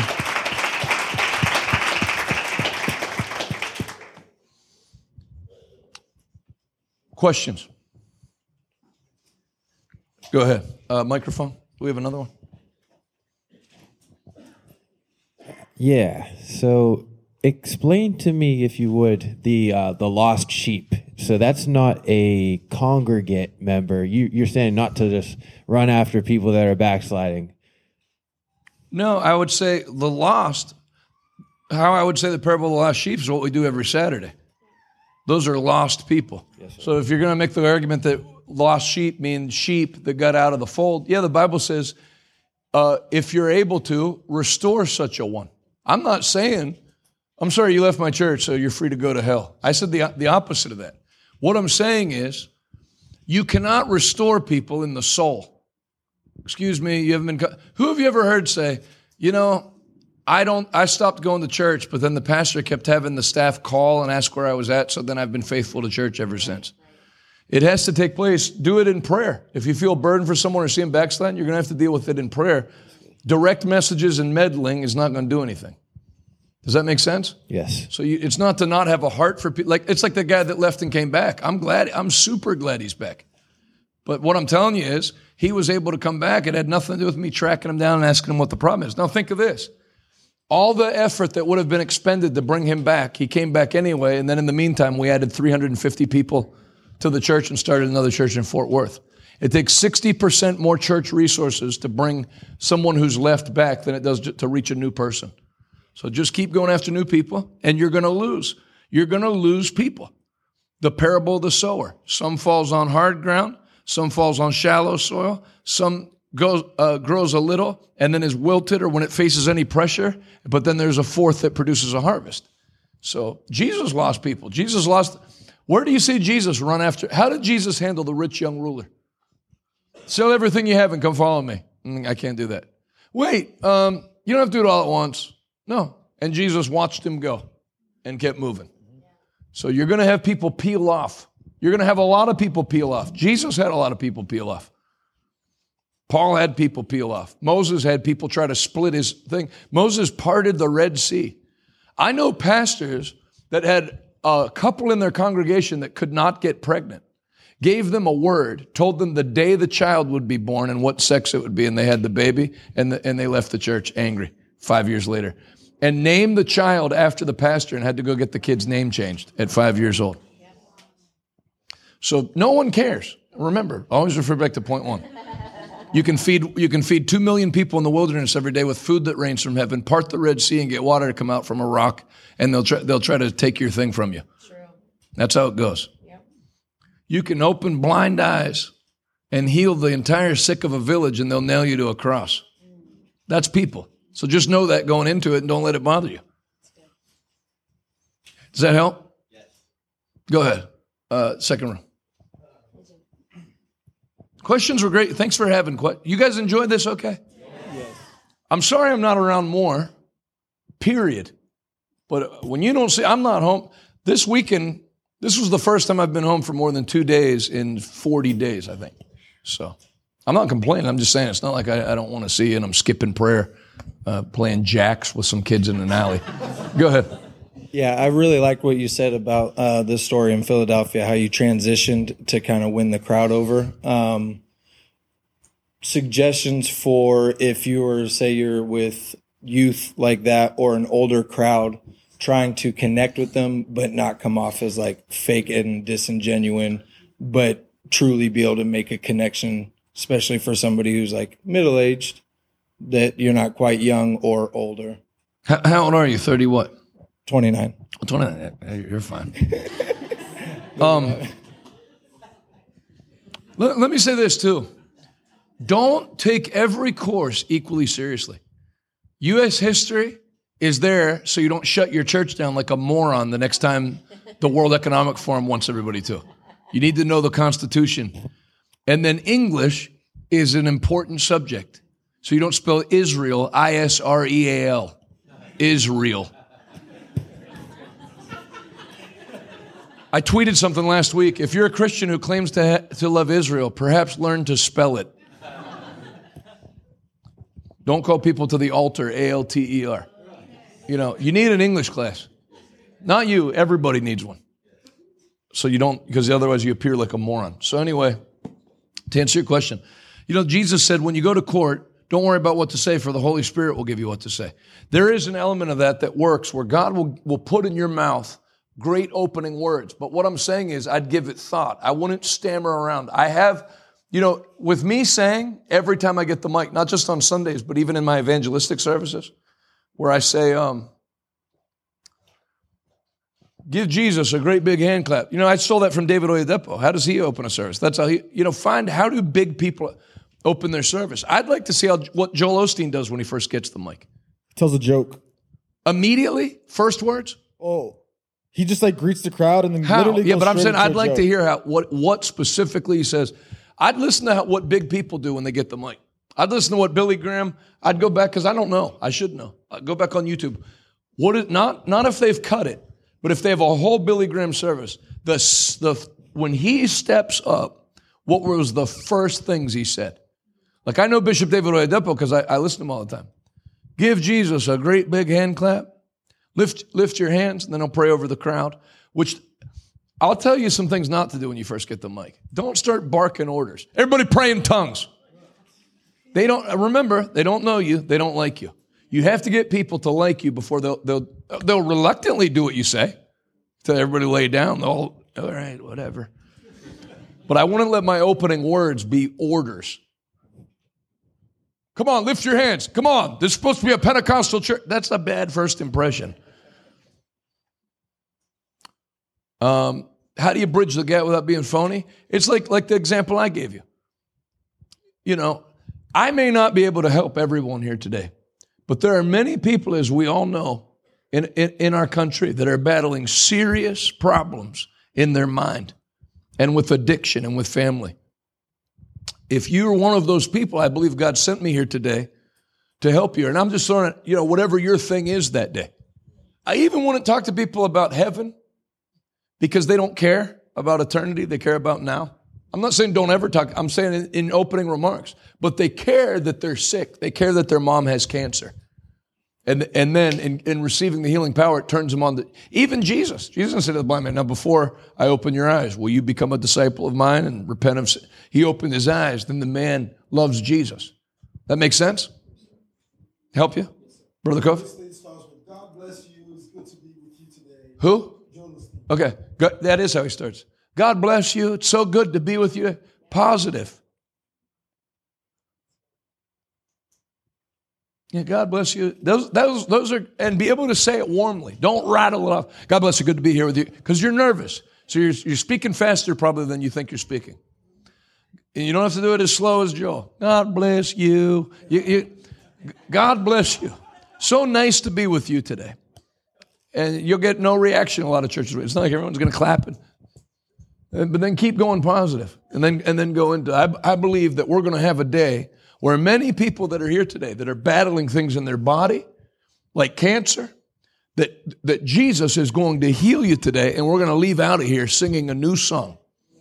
And it'll start lifting if you go like that. But if you start getting irritated that people aren't reacting and start barking orders and, people don't love God anymore and people claim to be Christians, they'll spend $400 at a football game, they won't come to church. It's over. Next. Go ahead, Makana. We'll go front row and then go back. Yeah, so it's kind of like a two-parted question with preaching. I just wanted to ask, what are some more tips you could give me to win the crowd? And then I also wanted to see if you're preaching someplace and you could tell the crowd is tight, and there's it's like you're just preaching to a wall. Like every place you've been asked to preach your whole life? Yes, sir. It's just like it's bad to come out boring, which you're definitely not. It's also can be bad to come out like you're shot out of a cannon. Because it's like, why is the man yelling at me? Because if they come from a dead church, they've never even heard anybody raise their voice. So if you come out and you do it, and I did that for 12 years probably.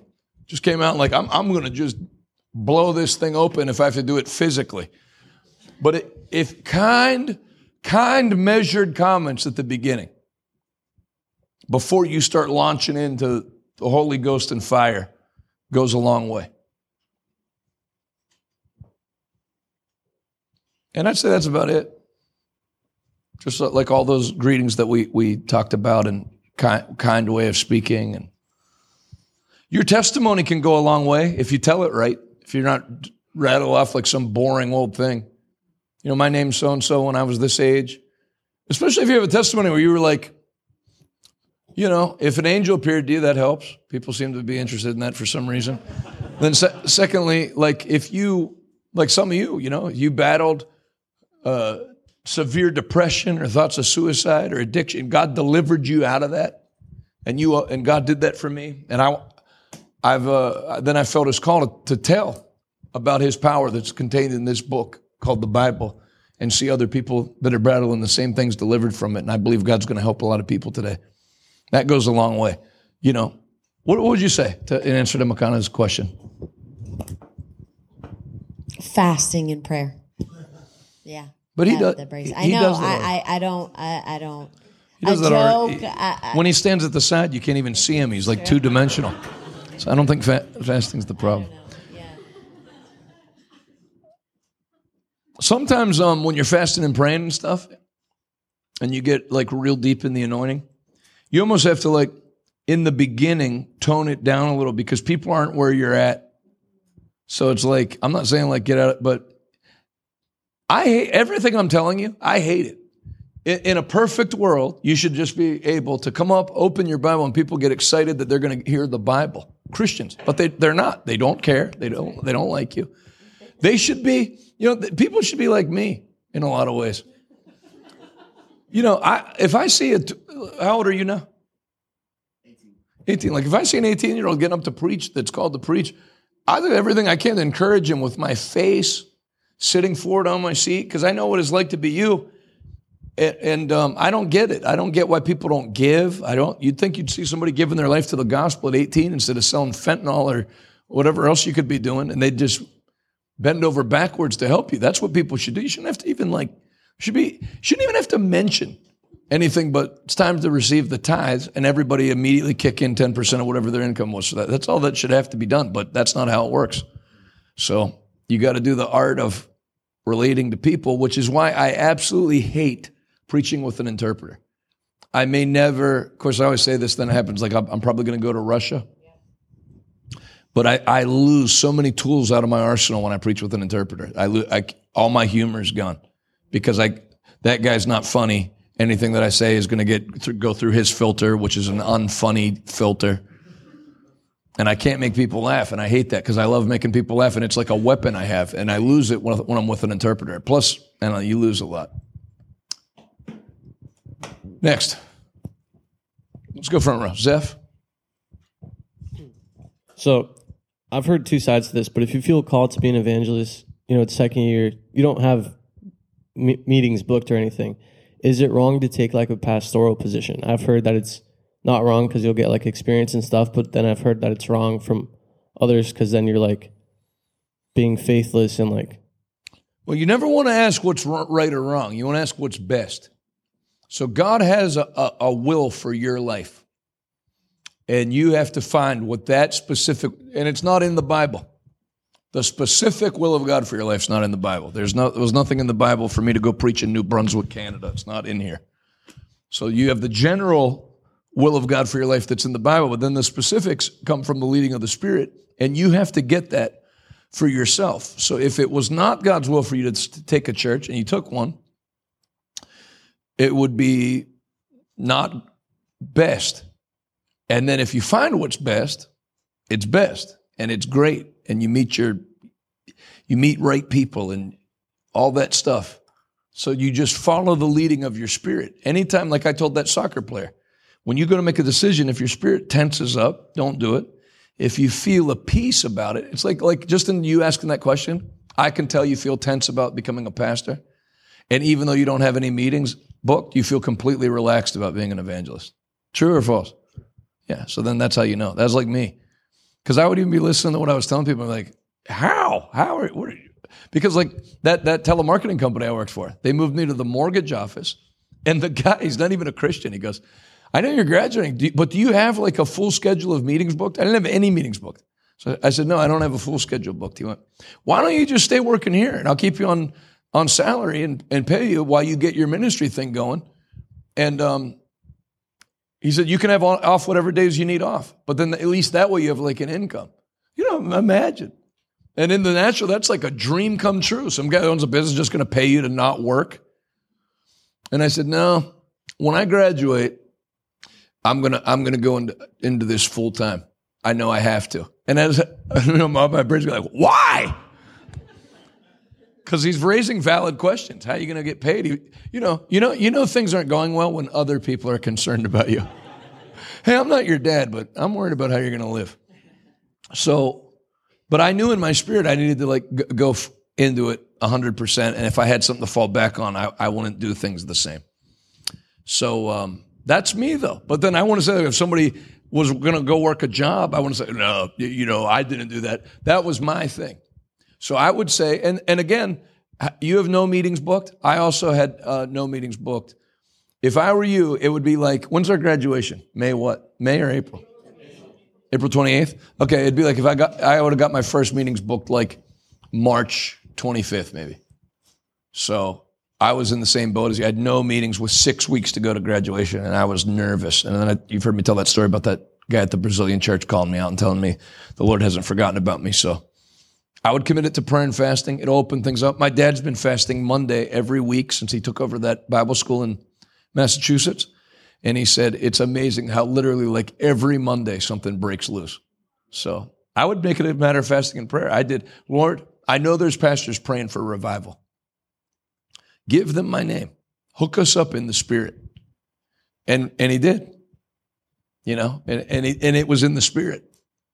I don't know. I honestly, like, with a 357 to my head, I can't tell you why they had me preach that youth camp in New Brunswick after I graduated. I don't even know who knew me there.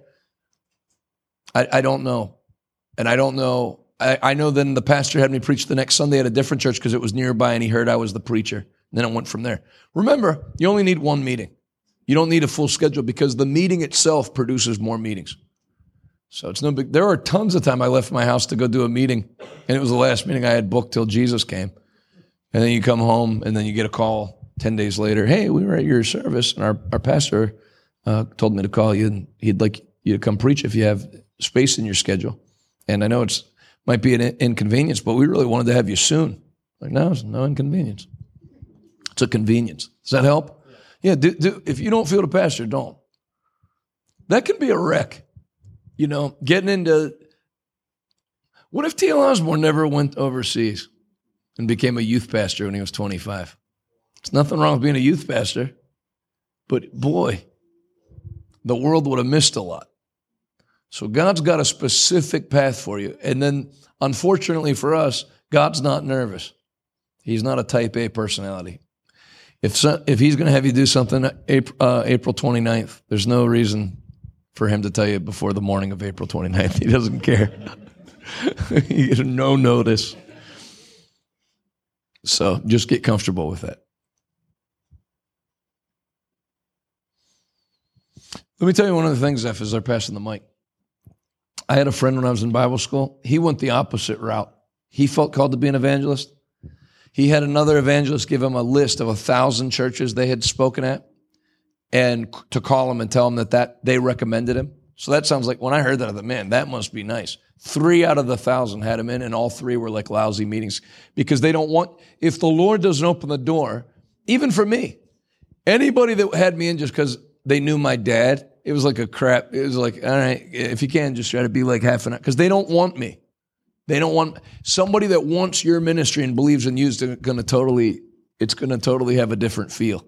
You know, if somebody had me in because they knew my dad, it was like, what, you know, how many you know Tiff? Well, and then I don't know that ever happened once. I'm just giving an example. But then, like, if someone had me in because their children were baptized in the Holy Ghost at the youth camp I preached, how many of you know the youth camp we just sent our youth to? How many of your children will receive the baptism of the Holy Ghost at that? Well, this was the speaker there, and I wanted him to, and then the parents are on their feet. So let the anointing do everything. Who's next? You talked about, like, we're going to come across people who are trying to discourage you. Yes. How do you, say you work at a church and there's people there that are like that. Say you go out to lunch. How do you, and they do that. How do you no longer, I guess, go out with them? I don't want to say without offending them, because people do tend to get it. Never worry about offending anyone. Yeah. It's unavoidable. And then as life goes on, learn to enjoy it. So I guess, how do you decline? I'll tell you how I feel, is if somebody felt free to be used by the devil to discourage me, I feel extra free to discourage them.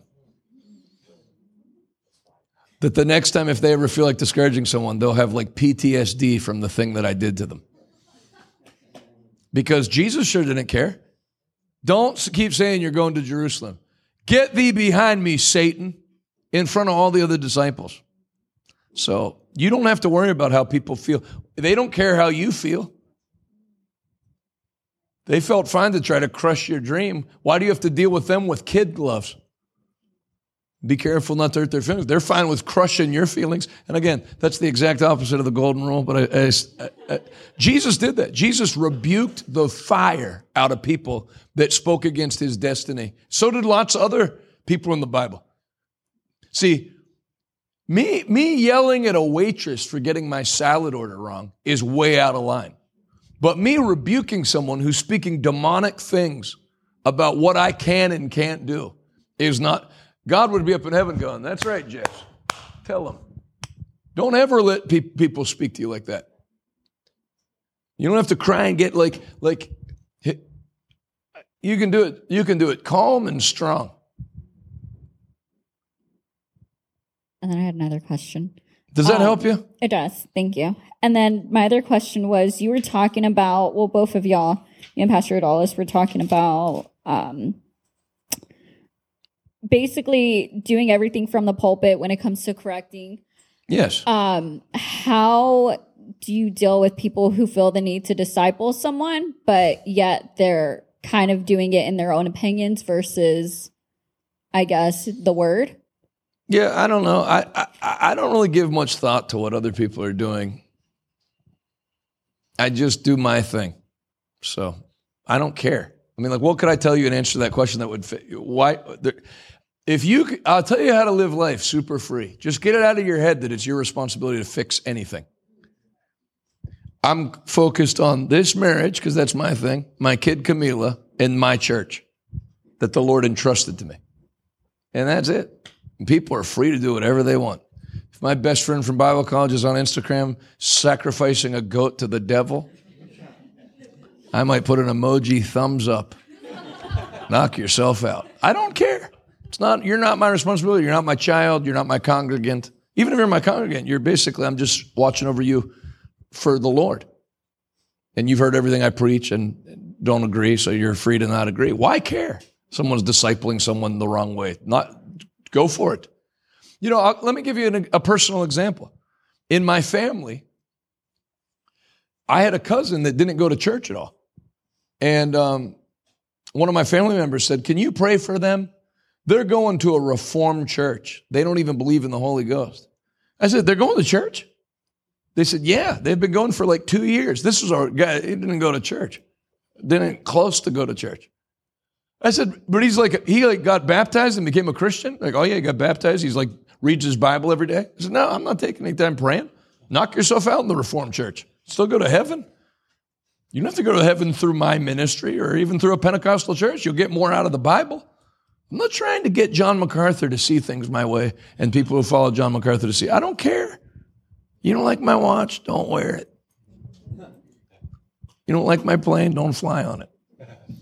I don't care. I genuinely don't care. But not I don't care. I don't care.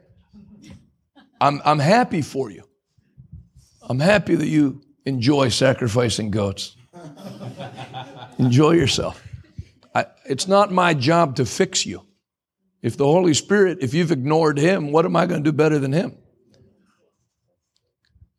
Pray for them. If you see one that errs, pray for them to restore such one. Pray for them.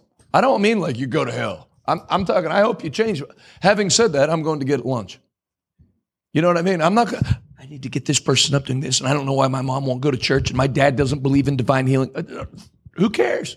They don't believe in divine healing then. Go load up on medication. Get high. And then one day, when that thing's not working for you and you come back, I'll teach you. But when you're not ready to be taught, you can't teach people that don't want to be taught. Jesus couldn't. Does that help? Don't fix anybody. People aren't fixable in the flesh. Who's next? Whenever you go to preach, is there a certain way that you should preach to different age ranges? No. I don't think so. I think, you answer, because you just preached to the elementary school. What do you say? I think the way you cook a thing is the way I cook a meal for the women is different than the way I cook a meal for the main congregants, and it's different when I cook it for the kids. And you just kind of have to hone in. And you understand like the audience that you're in front of. So I'm not going to go into deep theological things with children. That's easy to understand because they're not going to captivate a lot of it. But I could bring it down to their level so that they could. It's more palatable for them. Do you know what I'm saying? Like if all of us, let's like liken this to a chef. My daughter eats chicken tenders and French fries. She's not going to enjoy awesome sushi from, the grade A tuna she's not going to like it. So I'm not going to present that to her because she doesn't really like it. So, you have to cook it in a way where it's easily digestible for those kids, but you don't dumb it down to the point where you're just, cutting out the main things because you want to keep that, Keep the meat in there, just make it so that it's palatable for those individuals. And so, no, you don't change. Like when I talk to, and Jonathan has been there when I talk to Camila, about Bible stories. It's like I'm preaching to a crowd because I'll be in her face and I'll get his attention from upstairs while he's playing Xbox because he's thinking that I'm, yelling and I'm just teaching her about Matthew, the book of Matthew or whatever. So you don't really dumb it down in that sense, but you are kind of feeding them. And that changes. I think for me, it changes with the audience. The delivery isn't necessarily changing because I'm still in your face. I'm still funny. I'm still going after it. And we're serious minded. It's all word. It's not fluff, but I do present it differently at times. I think if I sat in on a Dallas's children's service, I would get as much more out of it than I would most people's Sunday morning services. So I don't think you can really make it over simple. I think you can overcomplicate. Like you listen to Billy Graham packing stadiums out. All have sinned. God loves us. God is listening when we pray.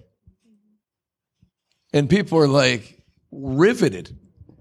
There's an old saying, if you make the gospel profound, the results will be simple. If you make the gospel simple, the results will be profound. People, and this isn't the greatest thing to have me saying on video, but people are not that bright by and large. The average American reads at a 4th grade level. They're not, you're not dealing on average with highly intelligent people. And then you bring marijuana and LSD and stuff into the mix. People are dealing with half a deck a lot of times. So the more simple you make a message, Jesus loves you. You don't have to be sad anymore. The only thing I think, and I don't think Adonis does this, like if you were doing a children's message, you're going to talk in a kid voice, but she doesn't. She talks like she talked to that lady in traffic in Boston. She's got one voice like I've got one voice. I wouldn't really change much. Obviously, there'd be things I wouldn't deal with 6 and 7-year-olds, like relationships, But I would talk in my normal voice, and I'd tell them Jesus loves you, and he's got a plan for your life. Well, think of this. This is why I kind of disagree with I agree, but like when she spoke at the elementary school, teachers came forward to get prayer, crying. So I don't think... No, I mean, I never did. How I'm speaking to you, that's how I speak. If we were in my living room, it's how I would talk. It's how I talk to Camila. This is my voice. This is how I speak. This is what I believe. I can talk faith to a 4th grader or 1st grader or an 85-year-old. What's the difference? It's the same thing. I don't think you have to. I think if anything, you mess up trying to have an adult version of you. In fact, what did I tell you when she said I package things different for the ladies' meeting than on Sunday morning? What did I tell you to do when you preach Sunday morning? Pretend you're talking to the ladies. Pretend it's a ladies' meeting that men came into. Because you're more free in a ladies' meeting, I've noticed. And on Sunday, if you feel as a preacher, you got to be in this Sunday morning mode. I want it. I'd be like me. I'm super relaxed in a big crowd, and I speak just like this. I don't go, brothers and sisters, as we're here I'd cut all that out. That's why I think you'd almost be better doing what you do to the kids, to the adults. Because at a kids meeting, you lose all the religious phoniness when you don't feel like you have to do that. And for some reason, when you speak to adults, you feel like you need to be a bishop-ish type person. And you don't. It turns people off. The percentage of church people in America is dwindling. So there used to be this big subset of people that liked Church of God in Christ type preaching or Church of God or there's not that anymore. So just speak to people. That's what Revival Today Church is. What would you even classify it as? The ushers had to yell at a guy for vaping during the service. And you know what he said? Oh, I'm sorry. He said, I'm enjoying myself so much, I forgot this is a church. And he immediately, he's just having a good time and lit up. The less religious you are, the better. I'm not talking about being irreverent. I'm talking about not being stuffy and overly formal. You also don't want to be like, but which dressing up helps that. Think of this when it comes to dress.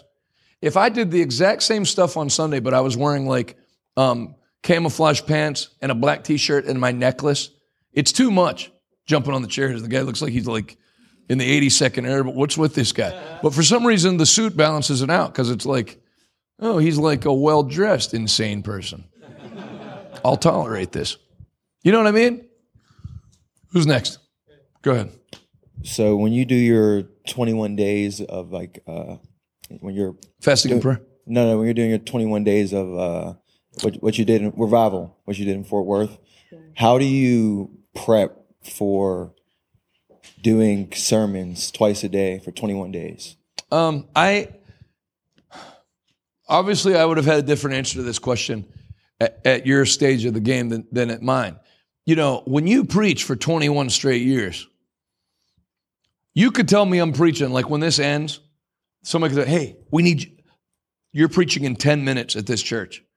I can come in and feel what's in the room and something will come to my spirit out of the Bible and I'll preach it.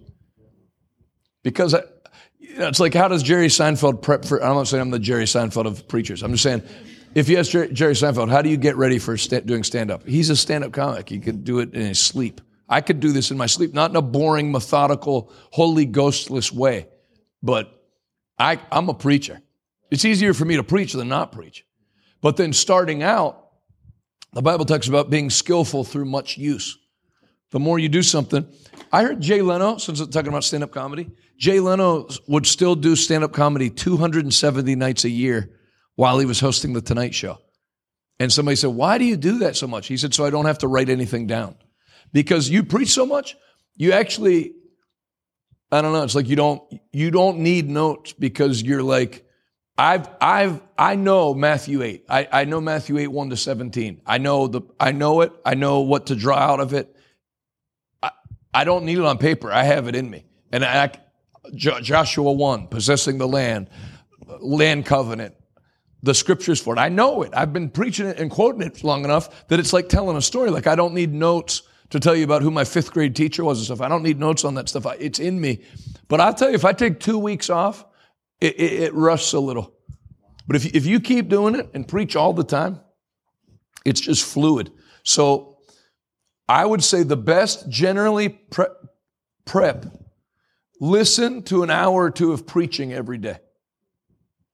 Kenneth Hagin, John Osteen, T.L. Osborne,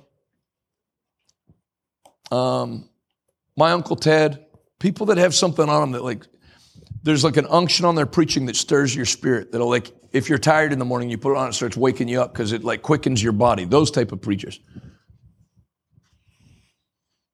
Anything to add, friend? Does that help? Listen to preaching. And preachers that have a ton of word in their preaching. Bishop David Oyedepo, he's got to have 200 scriptures per sermon. Also, Maurice, the more you do it, the more it produces in and of itself. Like you think you're I remember when Jonathan would have me do the morning sessions. After the first morning session, like I thought I've depleted everything I know about the Word of God. I have nothing else to give.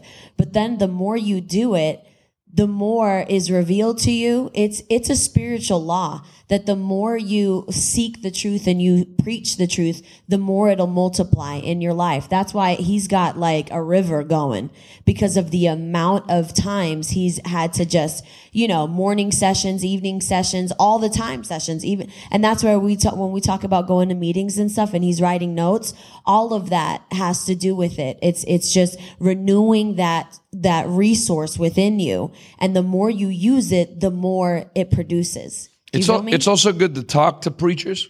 I don't know who the Lord will put in your life that way where you'll be able to have like phone calls with them. For me, it was my cousin Teddy coming out of Bible school, and still, because I'd bounce, before I was going to preach something, we'd talk stuff out.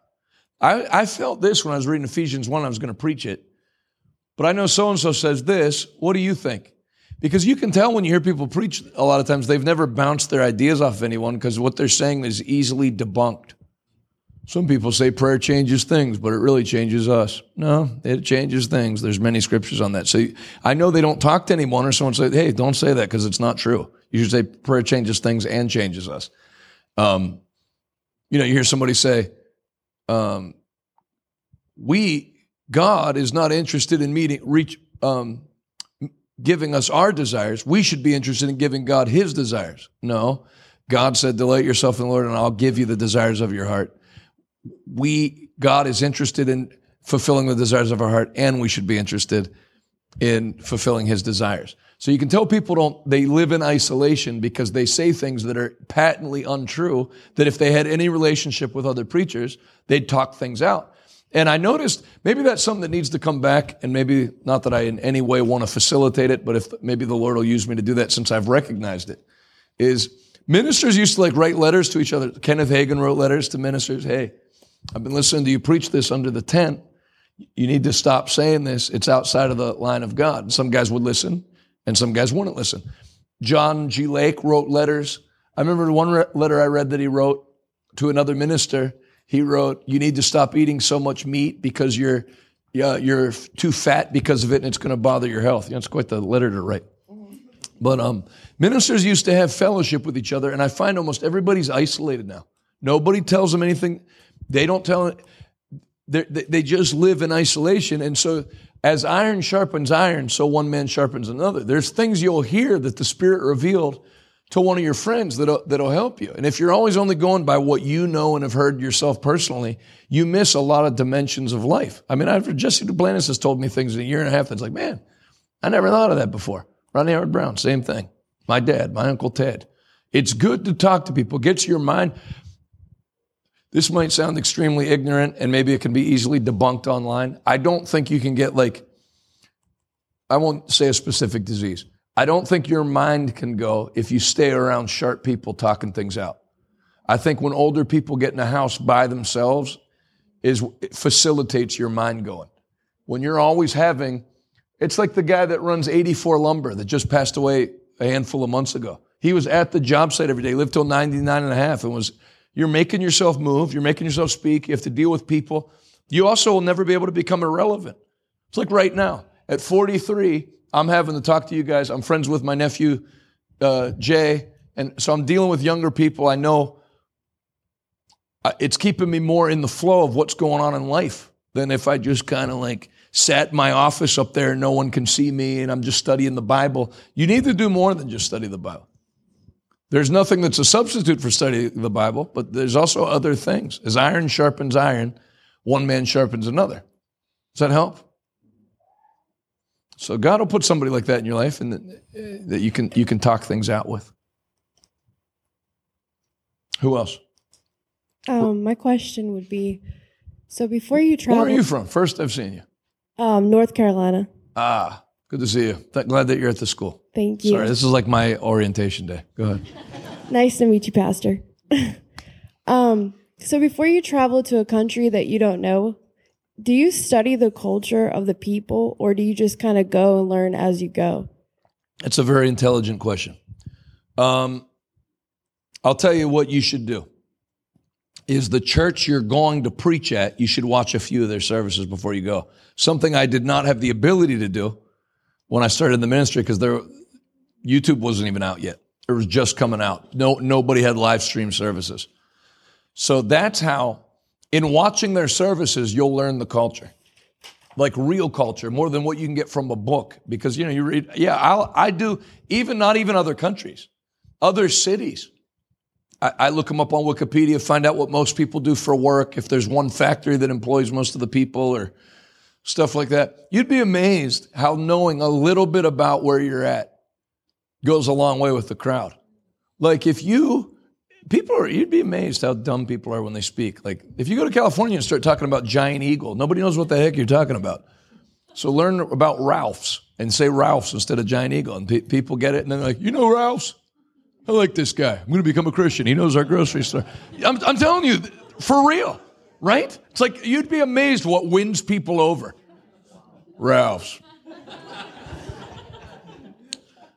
And what turns people off. Don't ever say negative things about a place that you're at. Don't ever call a country poor. If you go to another country, don't start filming the poorest parts. Would you appreciate it? Like if you're from Pittsburgh, would you appreciate if somebody came here to preach and then filmed like a really bad Section 8 neighborhood in Homewood? It was like, this is where we're preaching. This is Pittsburgh. You'd be like, this is not Pittsburgh. That's one neighborhood. Why don't you go to Sewickley? That's how people feel when you go to Uganda or wherever and you're like, look at these people who have it. Like, yeah, that's our port. We have hotels and stuff too. And actually, I would say people are extra insecure in other countries because like America knows it's number one. So if you make a couple jokes, no big deal. Oh, in other countries, like no one recognizes them. So like, we actually have many great things here. So I would say very positive things about where you're at. You know, even if there's nothing positive, there's a chemical plant that puts a nasty smell in the air. I'd be like, I'll tell you what, those smokestacks have colorful smoke, I'll tell you. Yeah, I'd find out. But you're also going to find out that the gospel's, you know, preaching's universal, age-wise, culture-wise. I wouldn't change much. Like if I was preaching in Jordan right now in the Middle East, I would preach. Like I'd wear a suit and tie because I wear that anyway, and I'd preach. And it would work. So I just wouldn't, I'm trying to think, like what are some things culturally? Because I actually even like breaking cultural stuff. Like Spanish Pentecostal churches are some of the most legalistic places I've ever been. I'll go extra the other direction. Pentecostal churches, not St. Lucia, but other places I've been in the Caribbean, the black Pentecostal churches in the Caribbean were super legalistic. And I'd go there. We have coming on this Sunday to preach a man full of faith and power, evangelist Jonathan Shuttlesworth. He's been in evangelistic ministry for, you know, it's like, I hate that. So then when he got me the mic, after this long introduction, I went, he forgot to mention how handsome I am. And they all laughed, and it broke it. Because that religious thing, if you allow yourself to come into it, it'll mess up your ability to have results. So it's actually, you don't want to completely acquiesce to the culture. You want to still be you and bring your uniqueness to it. But then there's things you can say where you can have an understanding of what people are going through. It's like going to northern Uganda. Okay, my whole crowd are teenagers that basically a family consists of a 15-year-old girl who's in charge of her 10-year-old brother and 8-year-old sister. That's a family. So I'm going to speak that you have your whole life ahead of you and God has a wonderful future. I'm not speaking to seniors and there should be no grandparent references. There's nobody there over the age of 18. So knowing stuff like that helps. But you definitely don't want to get any understanding of the culture from the pastors because they think they know the culture and they don't. People are very poor here. As you drive by a Maserati dealership. Can I interrupt you and just say that I brought you here specifically to interrupt me. I feel as though nobody does a better job bridging the gap between personalities and backgrounds and cultures than you. You've got like an incredible gift for that. And I think the reason behind it is that you carry the anointing of love. Because love kind of supersedes love whatever and joy. Audience. Yeah. And so you could be in the hood in Nicetown and you could get the rough fellas out there with the, you know, in the gangs, or you could go into West Virginia with the rednecks. You can go to the, in Vineland, New Jersey, to all the Puerto Ricans, and they love you. The Asians love you. The Africans love you. Everybody loves you. But I think the whole glue to the whole thing is the anointing that you have backed by love. You exude an anointing, and the anointing is the great equalizer. The anointing is what captivates and brings and reaches everybody in. But then your job as a minister is to show them and do everything in love. You're not there for any other reason, but because you love them. And I think that disregard like where you're at. If love is the great motivator, everyone will. Huh? Love's universal. Yeah. If people can feel you love them, they love you. And if you make people laugh, that works anywhere in the world. And people can feel whether you love them or whether you're just there to preach. But if they can tell you love them, in order to do that, you have to love them. So you let God give. I think that's what people get from my dad when he's talking to them, sharing those stories. Like, wow, this guy, you know, he speaks to them like he's all their grandfathers. Yeah, absolutely. That place. You know, think of Revival Today Church. We should have 0 black people in our church if you went by what you should do to attract black congregants. We are an anti-democrat church. I'm not saying we're a Republican church, but we're definitely anti-democrat. We're every position we take. I've knocked Black Lives Matter from the pulpit 100 times, and we're almost starting to get to the point where we're not have a large black population in our church. We're starting to turn into like a black church with some white people. Why? I don't know. And then a lot of Hispanics come. What have I done to reach Hispanic people? What have I done to reach black people? Nothing. But people can tell I love them, and people can clearly tell I'm not racist. I'm not racist. You pick any color, and I'll tell you somebody of that color I can't stand. I don't like people no matter what color they are. No, but really, if someone's an idiot and being an idiot, I don't care what color they are. If you're white, if you're in my family and you're irritating me, I'd be happy to let you know about it. So I think people can feel that. Then you can actually talk about difficult things that would get another person shot in a meeting, especially like at a crusade. Like for me to go to Nicetown in the projects and talk as a white. I had people tell me they're not going to listen to a white person. Like, all these talk about homosexuality with homosexuals in the crowd. In the crowd nodding and come to the altar. Because they can tell I'm not against them. I'm actually rooting for you. I want you to be saved. I'm not against these homosexuals. No. Homosexuality. God will deliver you from it. I'm for you. I'm glad you're here. I want you to get saved. There's no these people with me. They're my people. That I love America and I love Americans. I love all of them. And the more I travel, the more I love them. I love them all. Even the ones that don't like me, I like them. I like people. And God will put that in your heart. And if you have that, you play in every culture. And if you make people laugh, that works anywhere in the world. I was listening to a comedian, and he was saying in his audiobook, he said, I learned early on the amazing power that getting someone to laugh has over people. And he's right. I'm telling you, there's people, you make them laugh, and it's like, okay, whatever this guy is, I'm going to become it. I like him. People make up their minds. That's why we're having you take that persuasion class. You think people become a Christian because you convince them about the points of the gospel? It's basically like, I like her. She's nice to me. I'll be a Christian. Why do people go to the LGBT community? They were rejected, a lot of them, not all, but a lot. They were rejected, and then they found acceptance in the trans. Like, we accept people that they say is weird here, and we'll be nice to you. People follow the love. Where people are kind to them, they'll go. Where people are mean to them, they flee. Next question. And there is a light at the end of the tunnel because I have that RT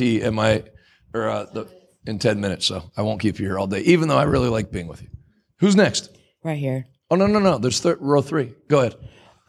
When being a PK and having a bloodline of ministers, how do you make sure to never dilute the mantle?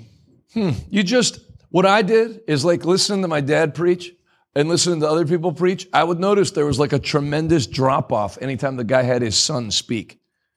And I thought, well, if I'm going to do this, I don't want it to be like, oh, God, Jonathan speaking. When's his dad coming back or his uncle? I want to be like, whatever they have, I want to take it and increase it. So just listen to people, figure out why they suck, don't do the things that make them suck, and listen to people and realize why they're good and do the things that make them good. And you'll just having even the mentality to ask the question you ask will make sure you never dilute it.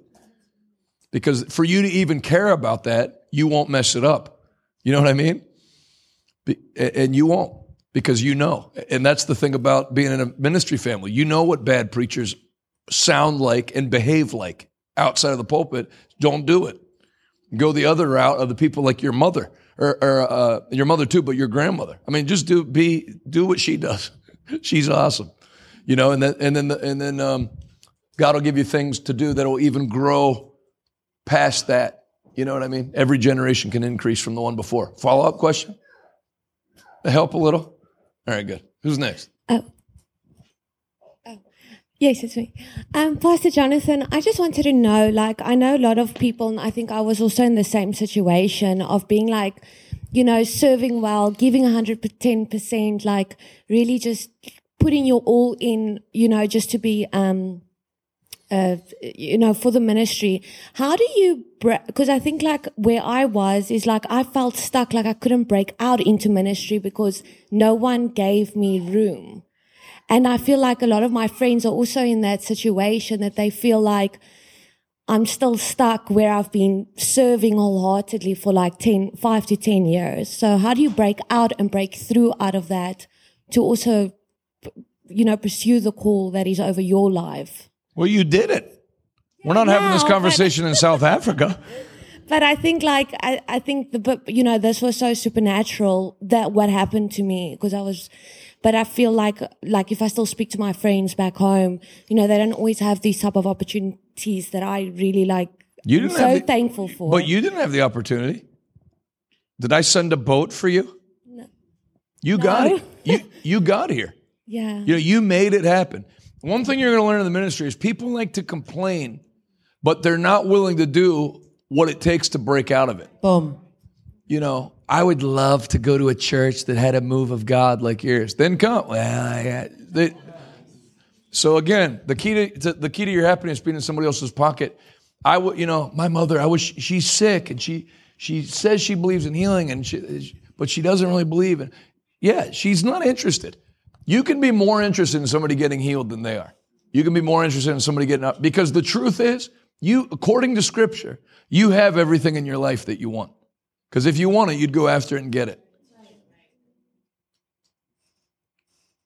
I really want to be married. But you give the girl 5 Christian guys and she can pick them all apart after one date and be done with all of them. So do you want to be married? To who?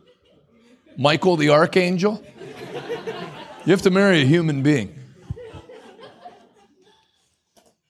Like, why blame anybody else? Yeah. Why aren't the other people here? Why aren't the other How come people they're not in doing Bible it? school? If you're not in ministry and don't have the opportunity, it's not up to the pastor to find you out or to give you that opportunity. Who gave me this church? I bought all these cameras. This building was given to me by God. Nobody gave me anything as far as like in the ministry. It's not like that somebody had a 900-person church in Pittsburgh and put me in as pastor. Create your own room.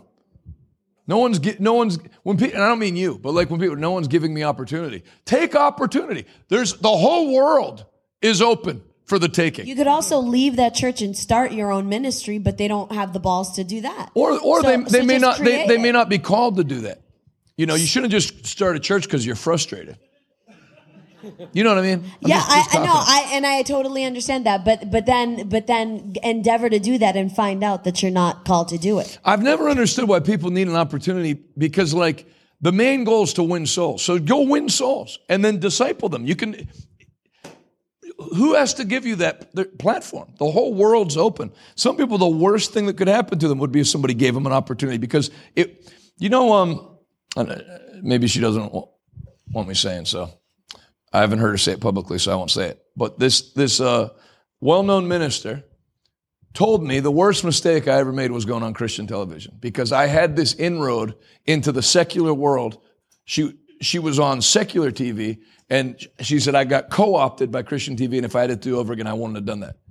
The worst thing that would have happened is if my dad would have made me the youth speaker for youth nights for his evangelistic meetings. There would not be what I am today. I'd have been a Tiff's son that plays the drums and speaks on youth night, and I'd have had that level of commitment to evangelism. Wow. Me having to go out into nothing and use my own faith is what caused everything to happen. So it's like you. I don't understand, if your friends from South Africa were here, and I don't know who you're talking about because I barely know you, but if they were here, I'd say, okay, so then no one's giving you an opportunity. Why is she here and you're not?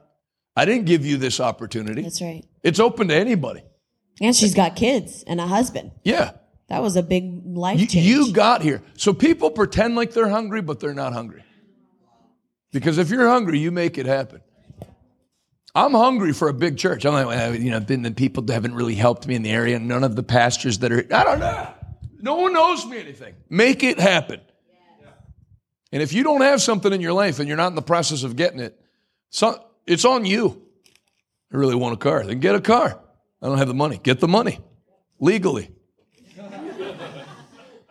Amen? You see all these stories of people that had nothing and became great, and they did it all themselves. And a lot of them don't even have God, just in the flesh. And you're baptized in the Holy Ghost and feel stuck. That's on you. Unstick. Next.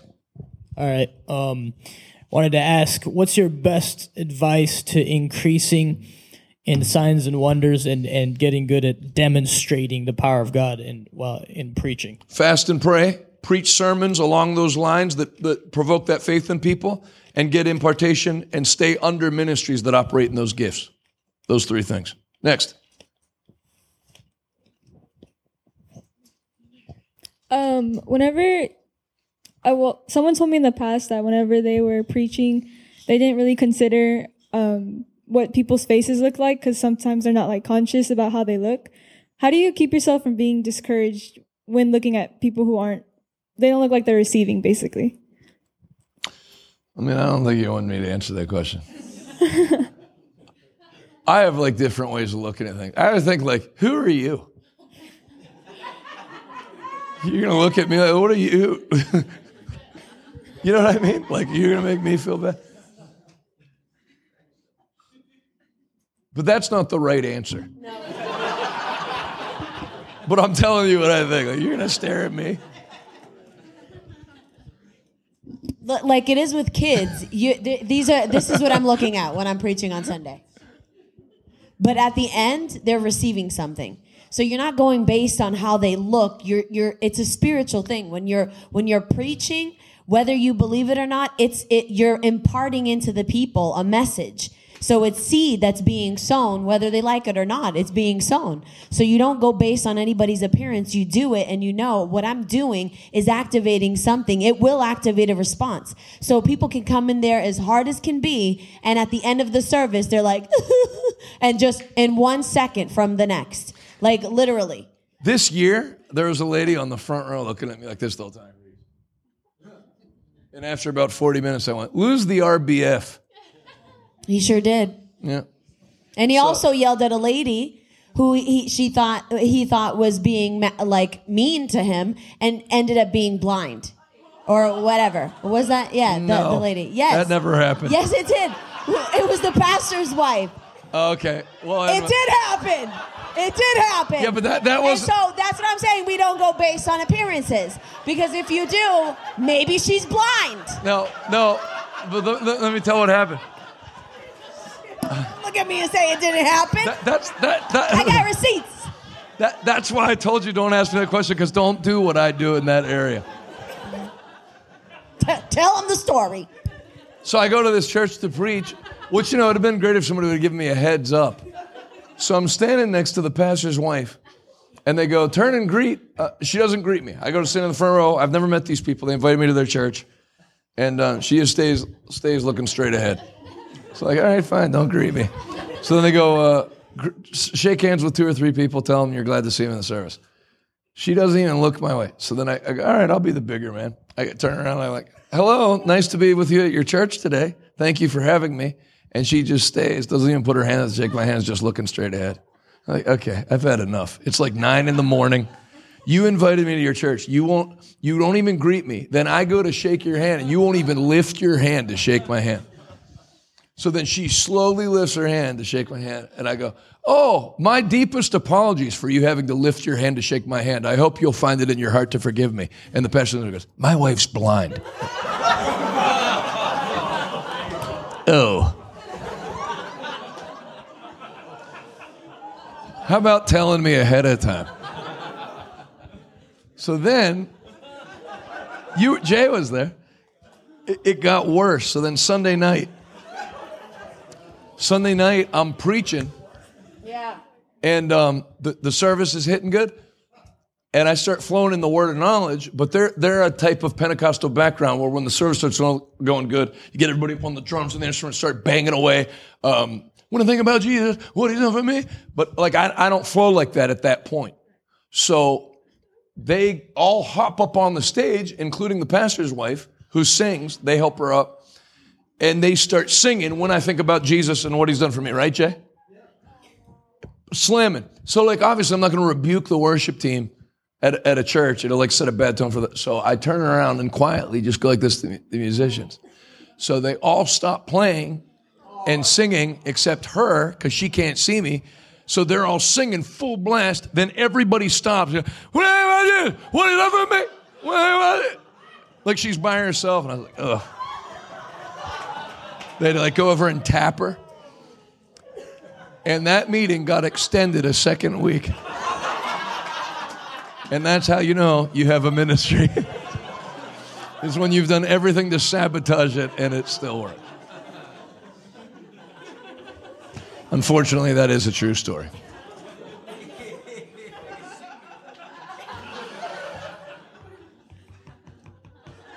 I heard, I don't know.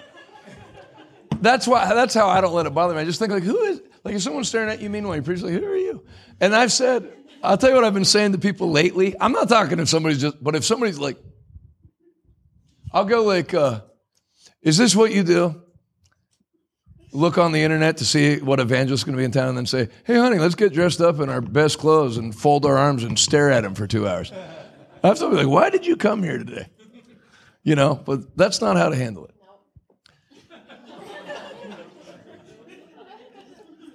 But trust me, of all the alternatives that go through my mind about how to handle it, that's the best one. And picking up the podium and winging it at the family.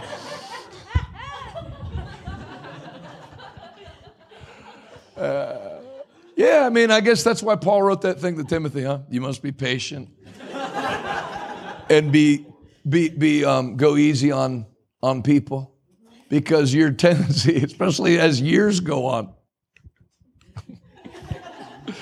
I mean, my poor Pastor Dean, he worked for my grandfather, and my grandfather had been retired, then came out of retirement to help this church. So he was in this mode.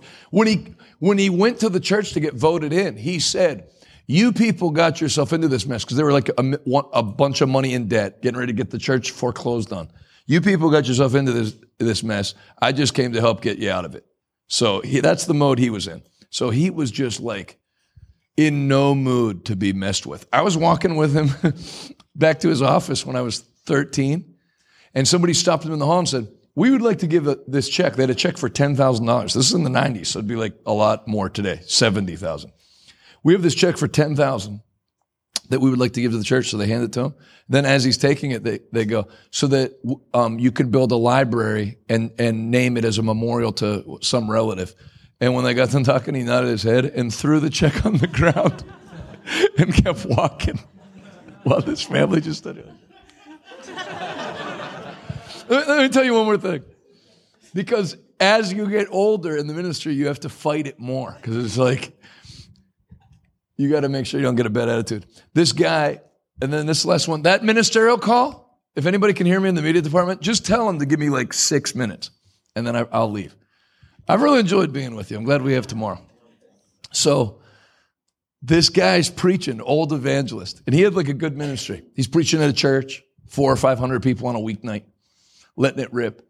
And then all of a sudden, he just, as he's preaching, walks out the side crash bar door of the sanctuary, that they have on the sides for emergency exits.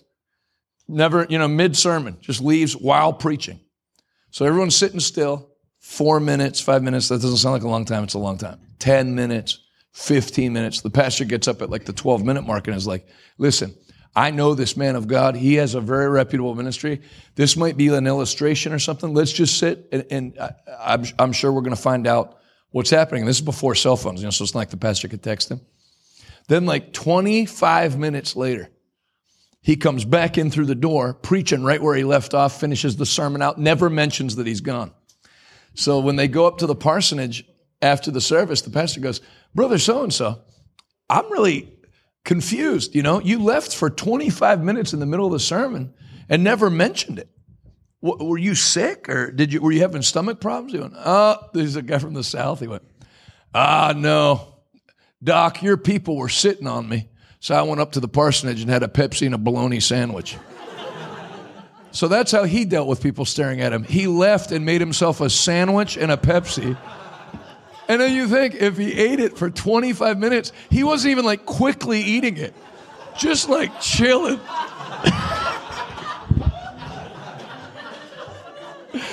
That's one of the best stories. And now, that's kind of funny to you now. 20 years from now, if you're preaching, and you've been preaching for 20 years, it'll be extra funny, because I've thought of that before. When you have like a whole crowd sitting on you, you're like, I can't imagine having the balls. Like, even me, I can't imagine just leaving and going and eating a meal and then coming back. You know what I mean? That's insane. Like, even me. And he was he's an Assemblies of God evangelist with like a 50-year ministry that was like well known. So I guess to answer your question, people deal with it differently. Good night, everybody. Thank you for sharing the Jonathan Shuttlesworth podcast. If you're interested in supporting our mission to spread the gospel of Jesus Christ to our generation, please visit revivaltoday.com and click on Give Now to become one of our monthly partners. Thank you in advance. We hope to see you soon.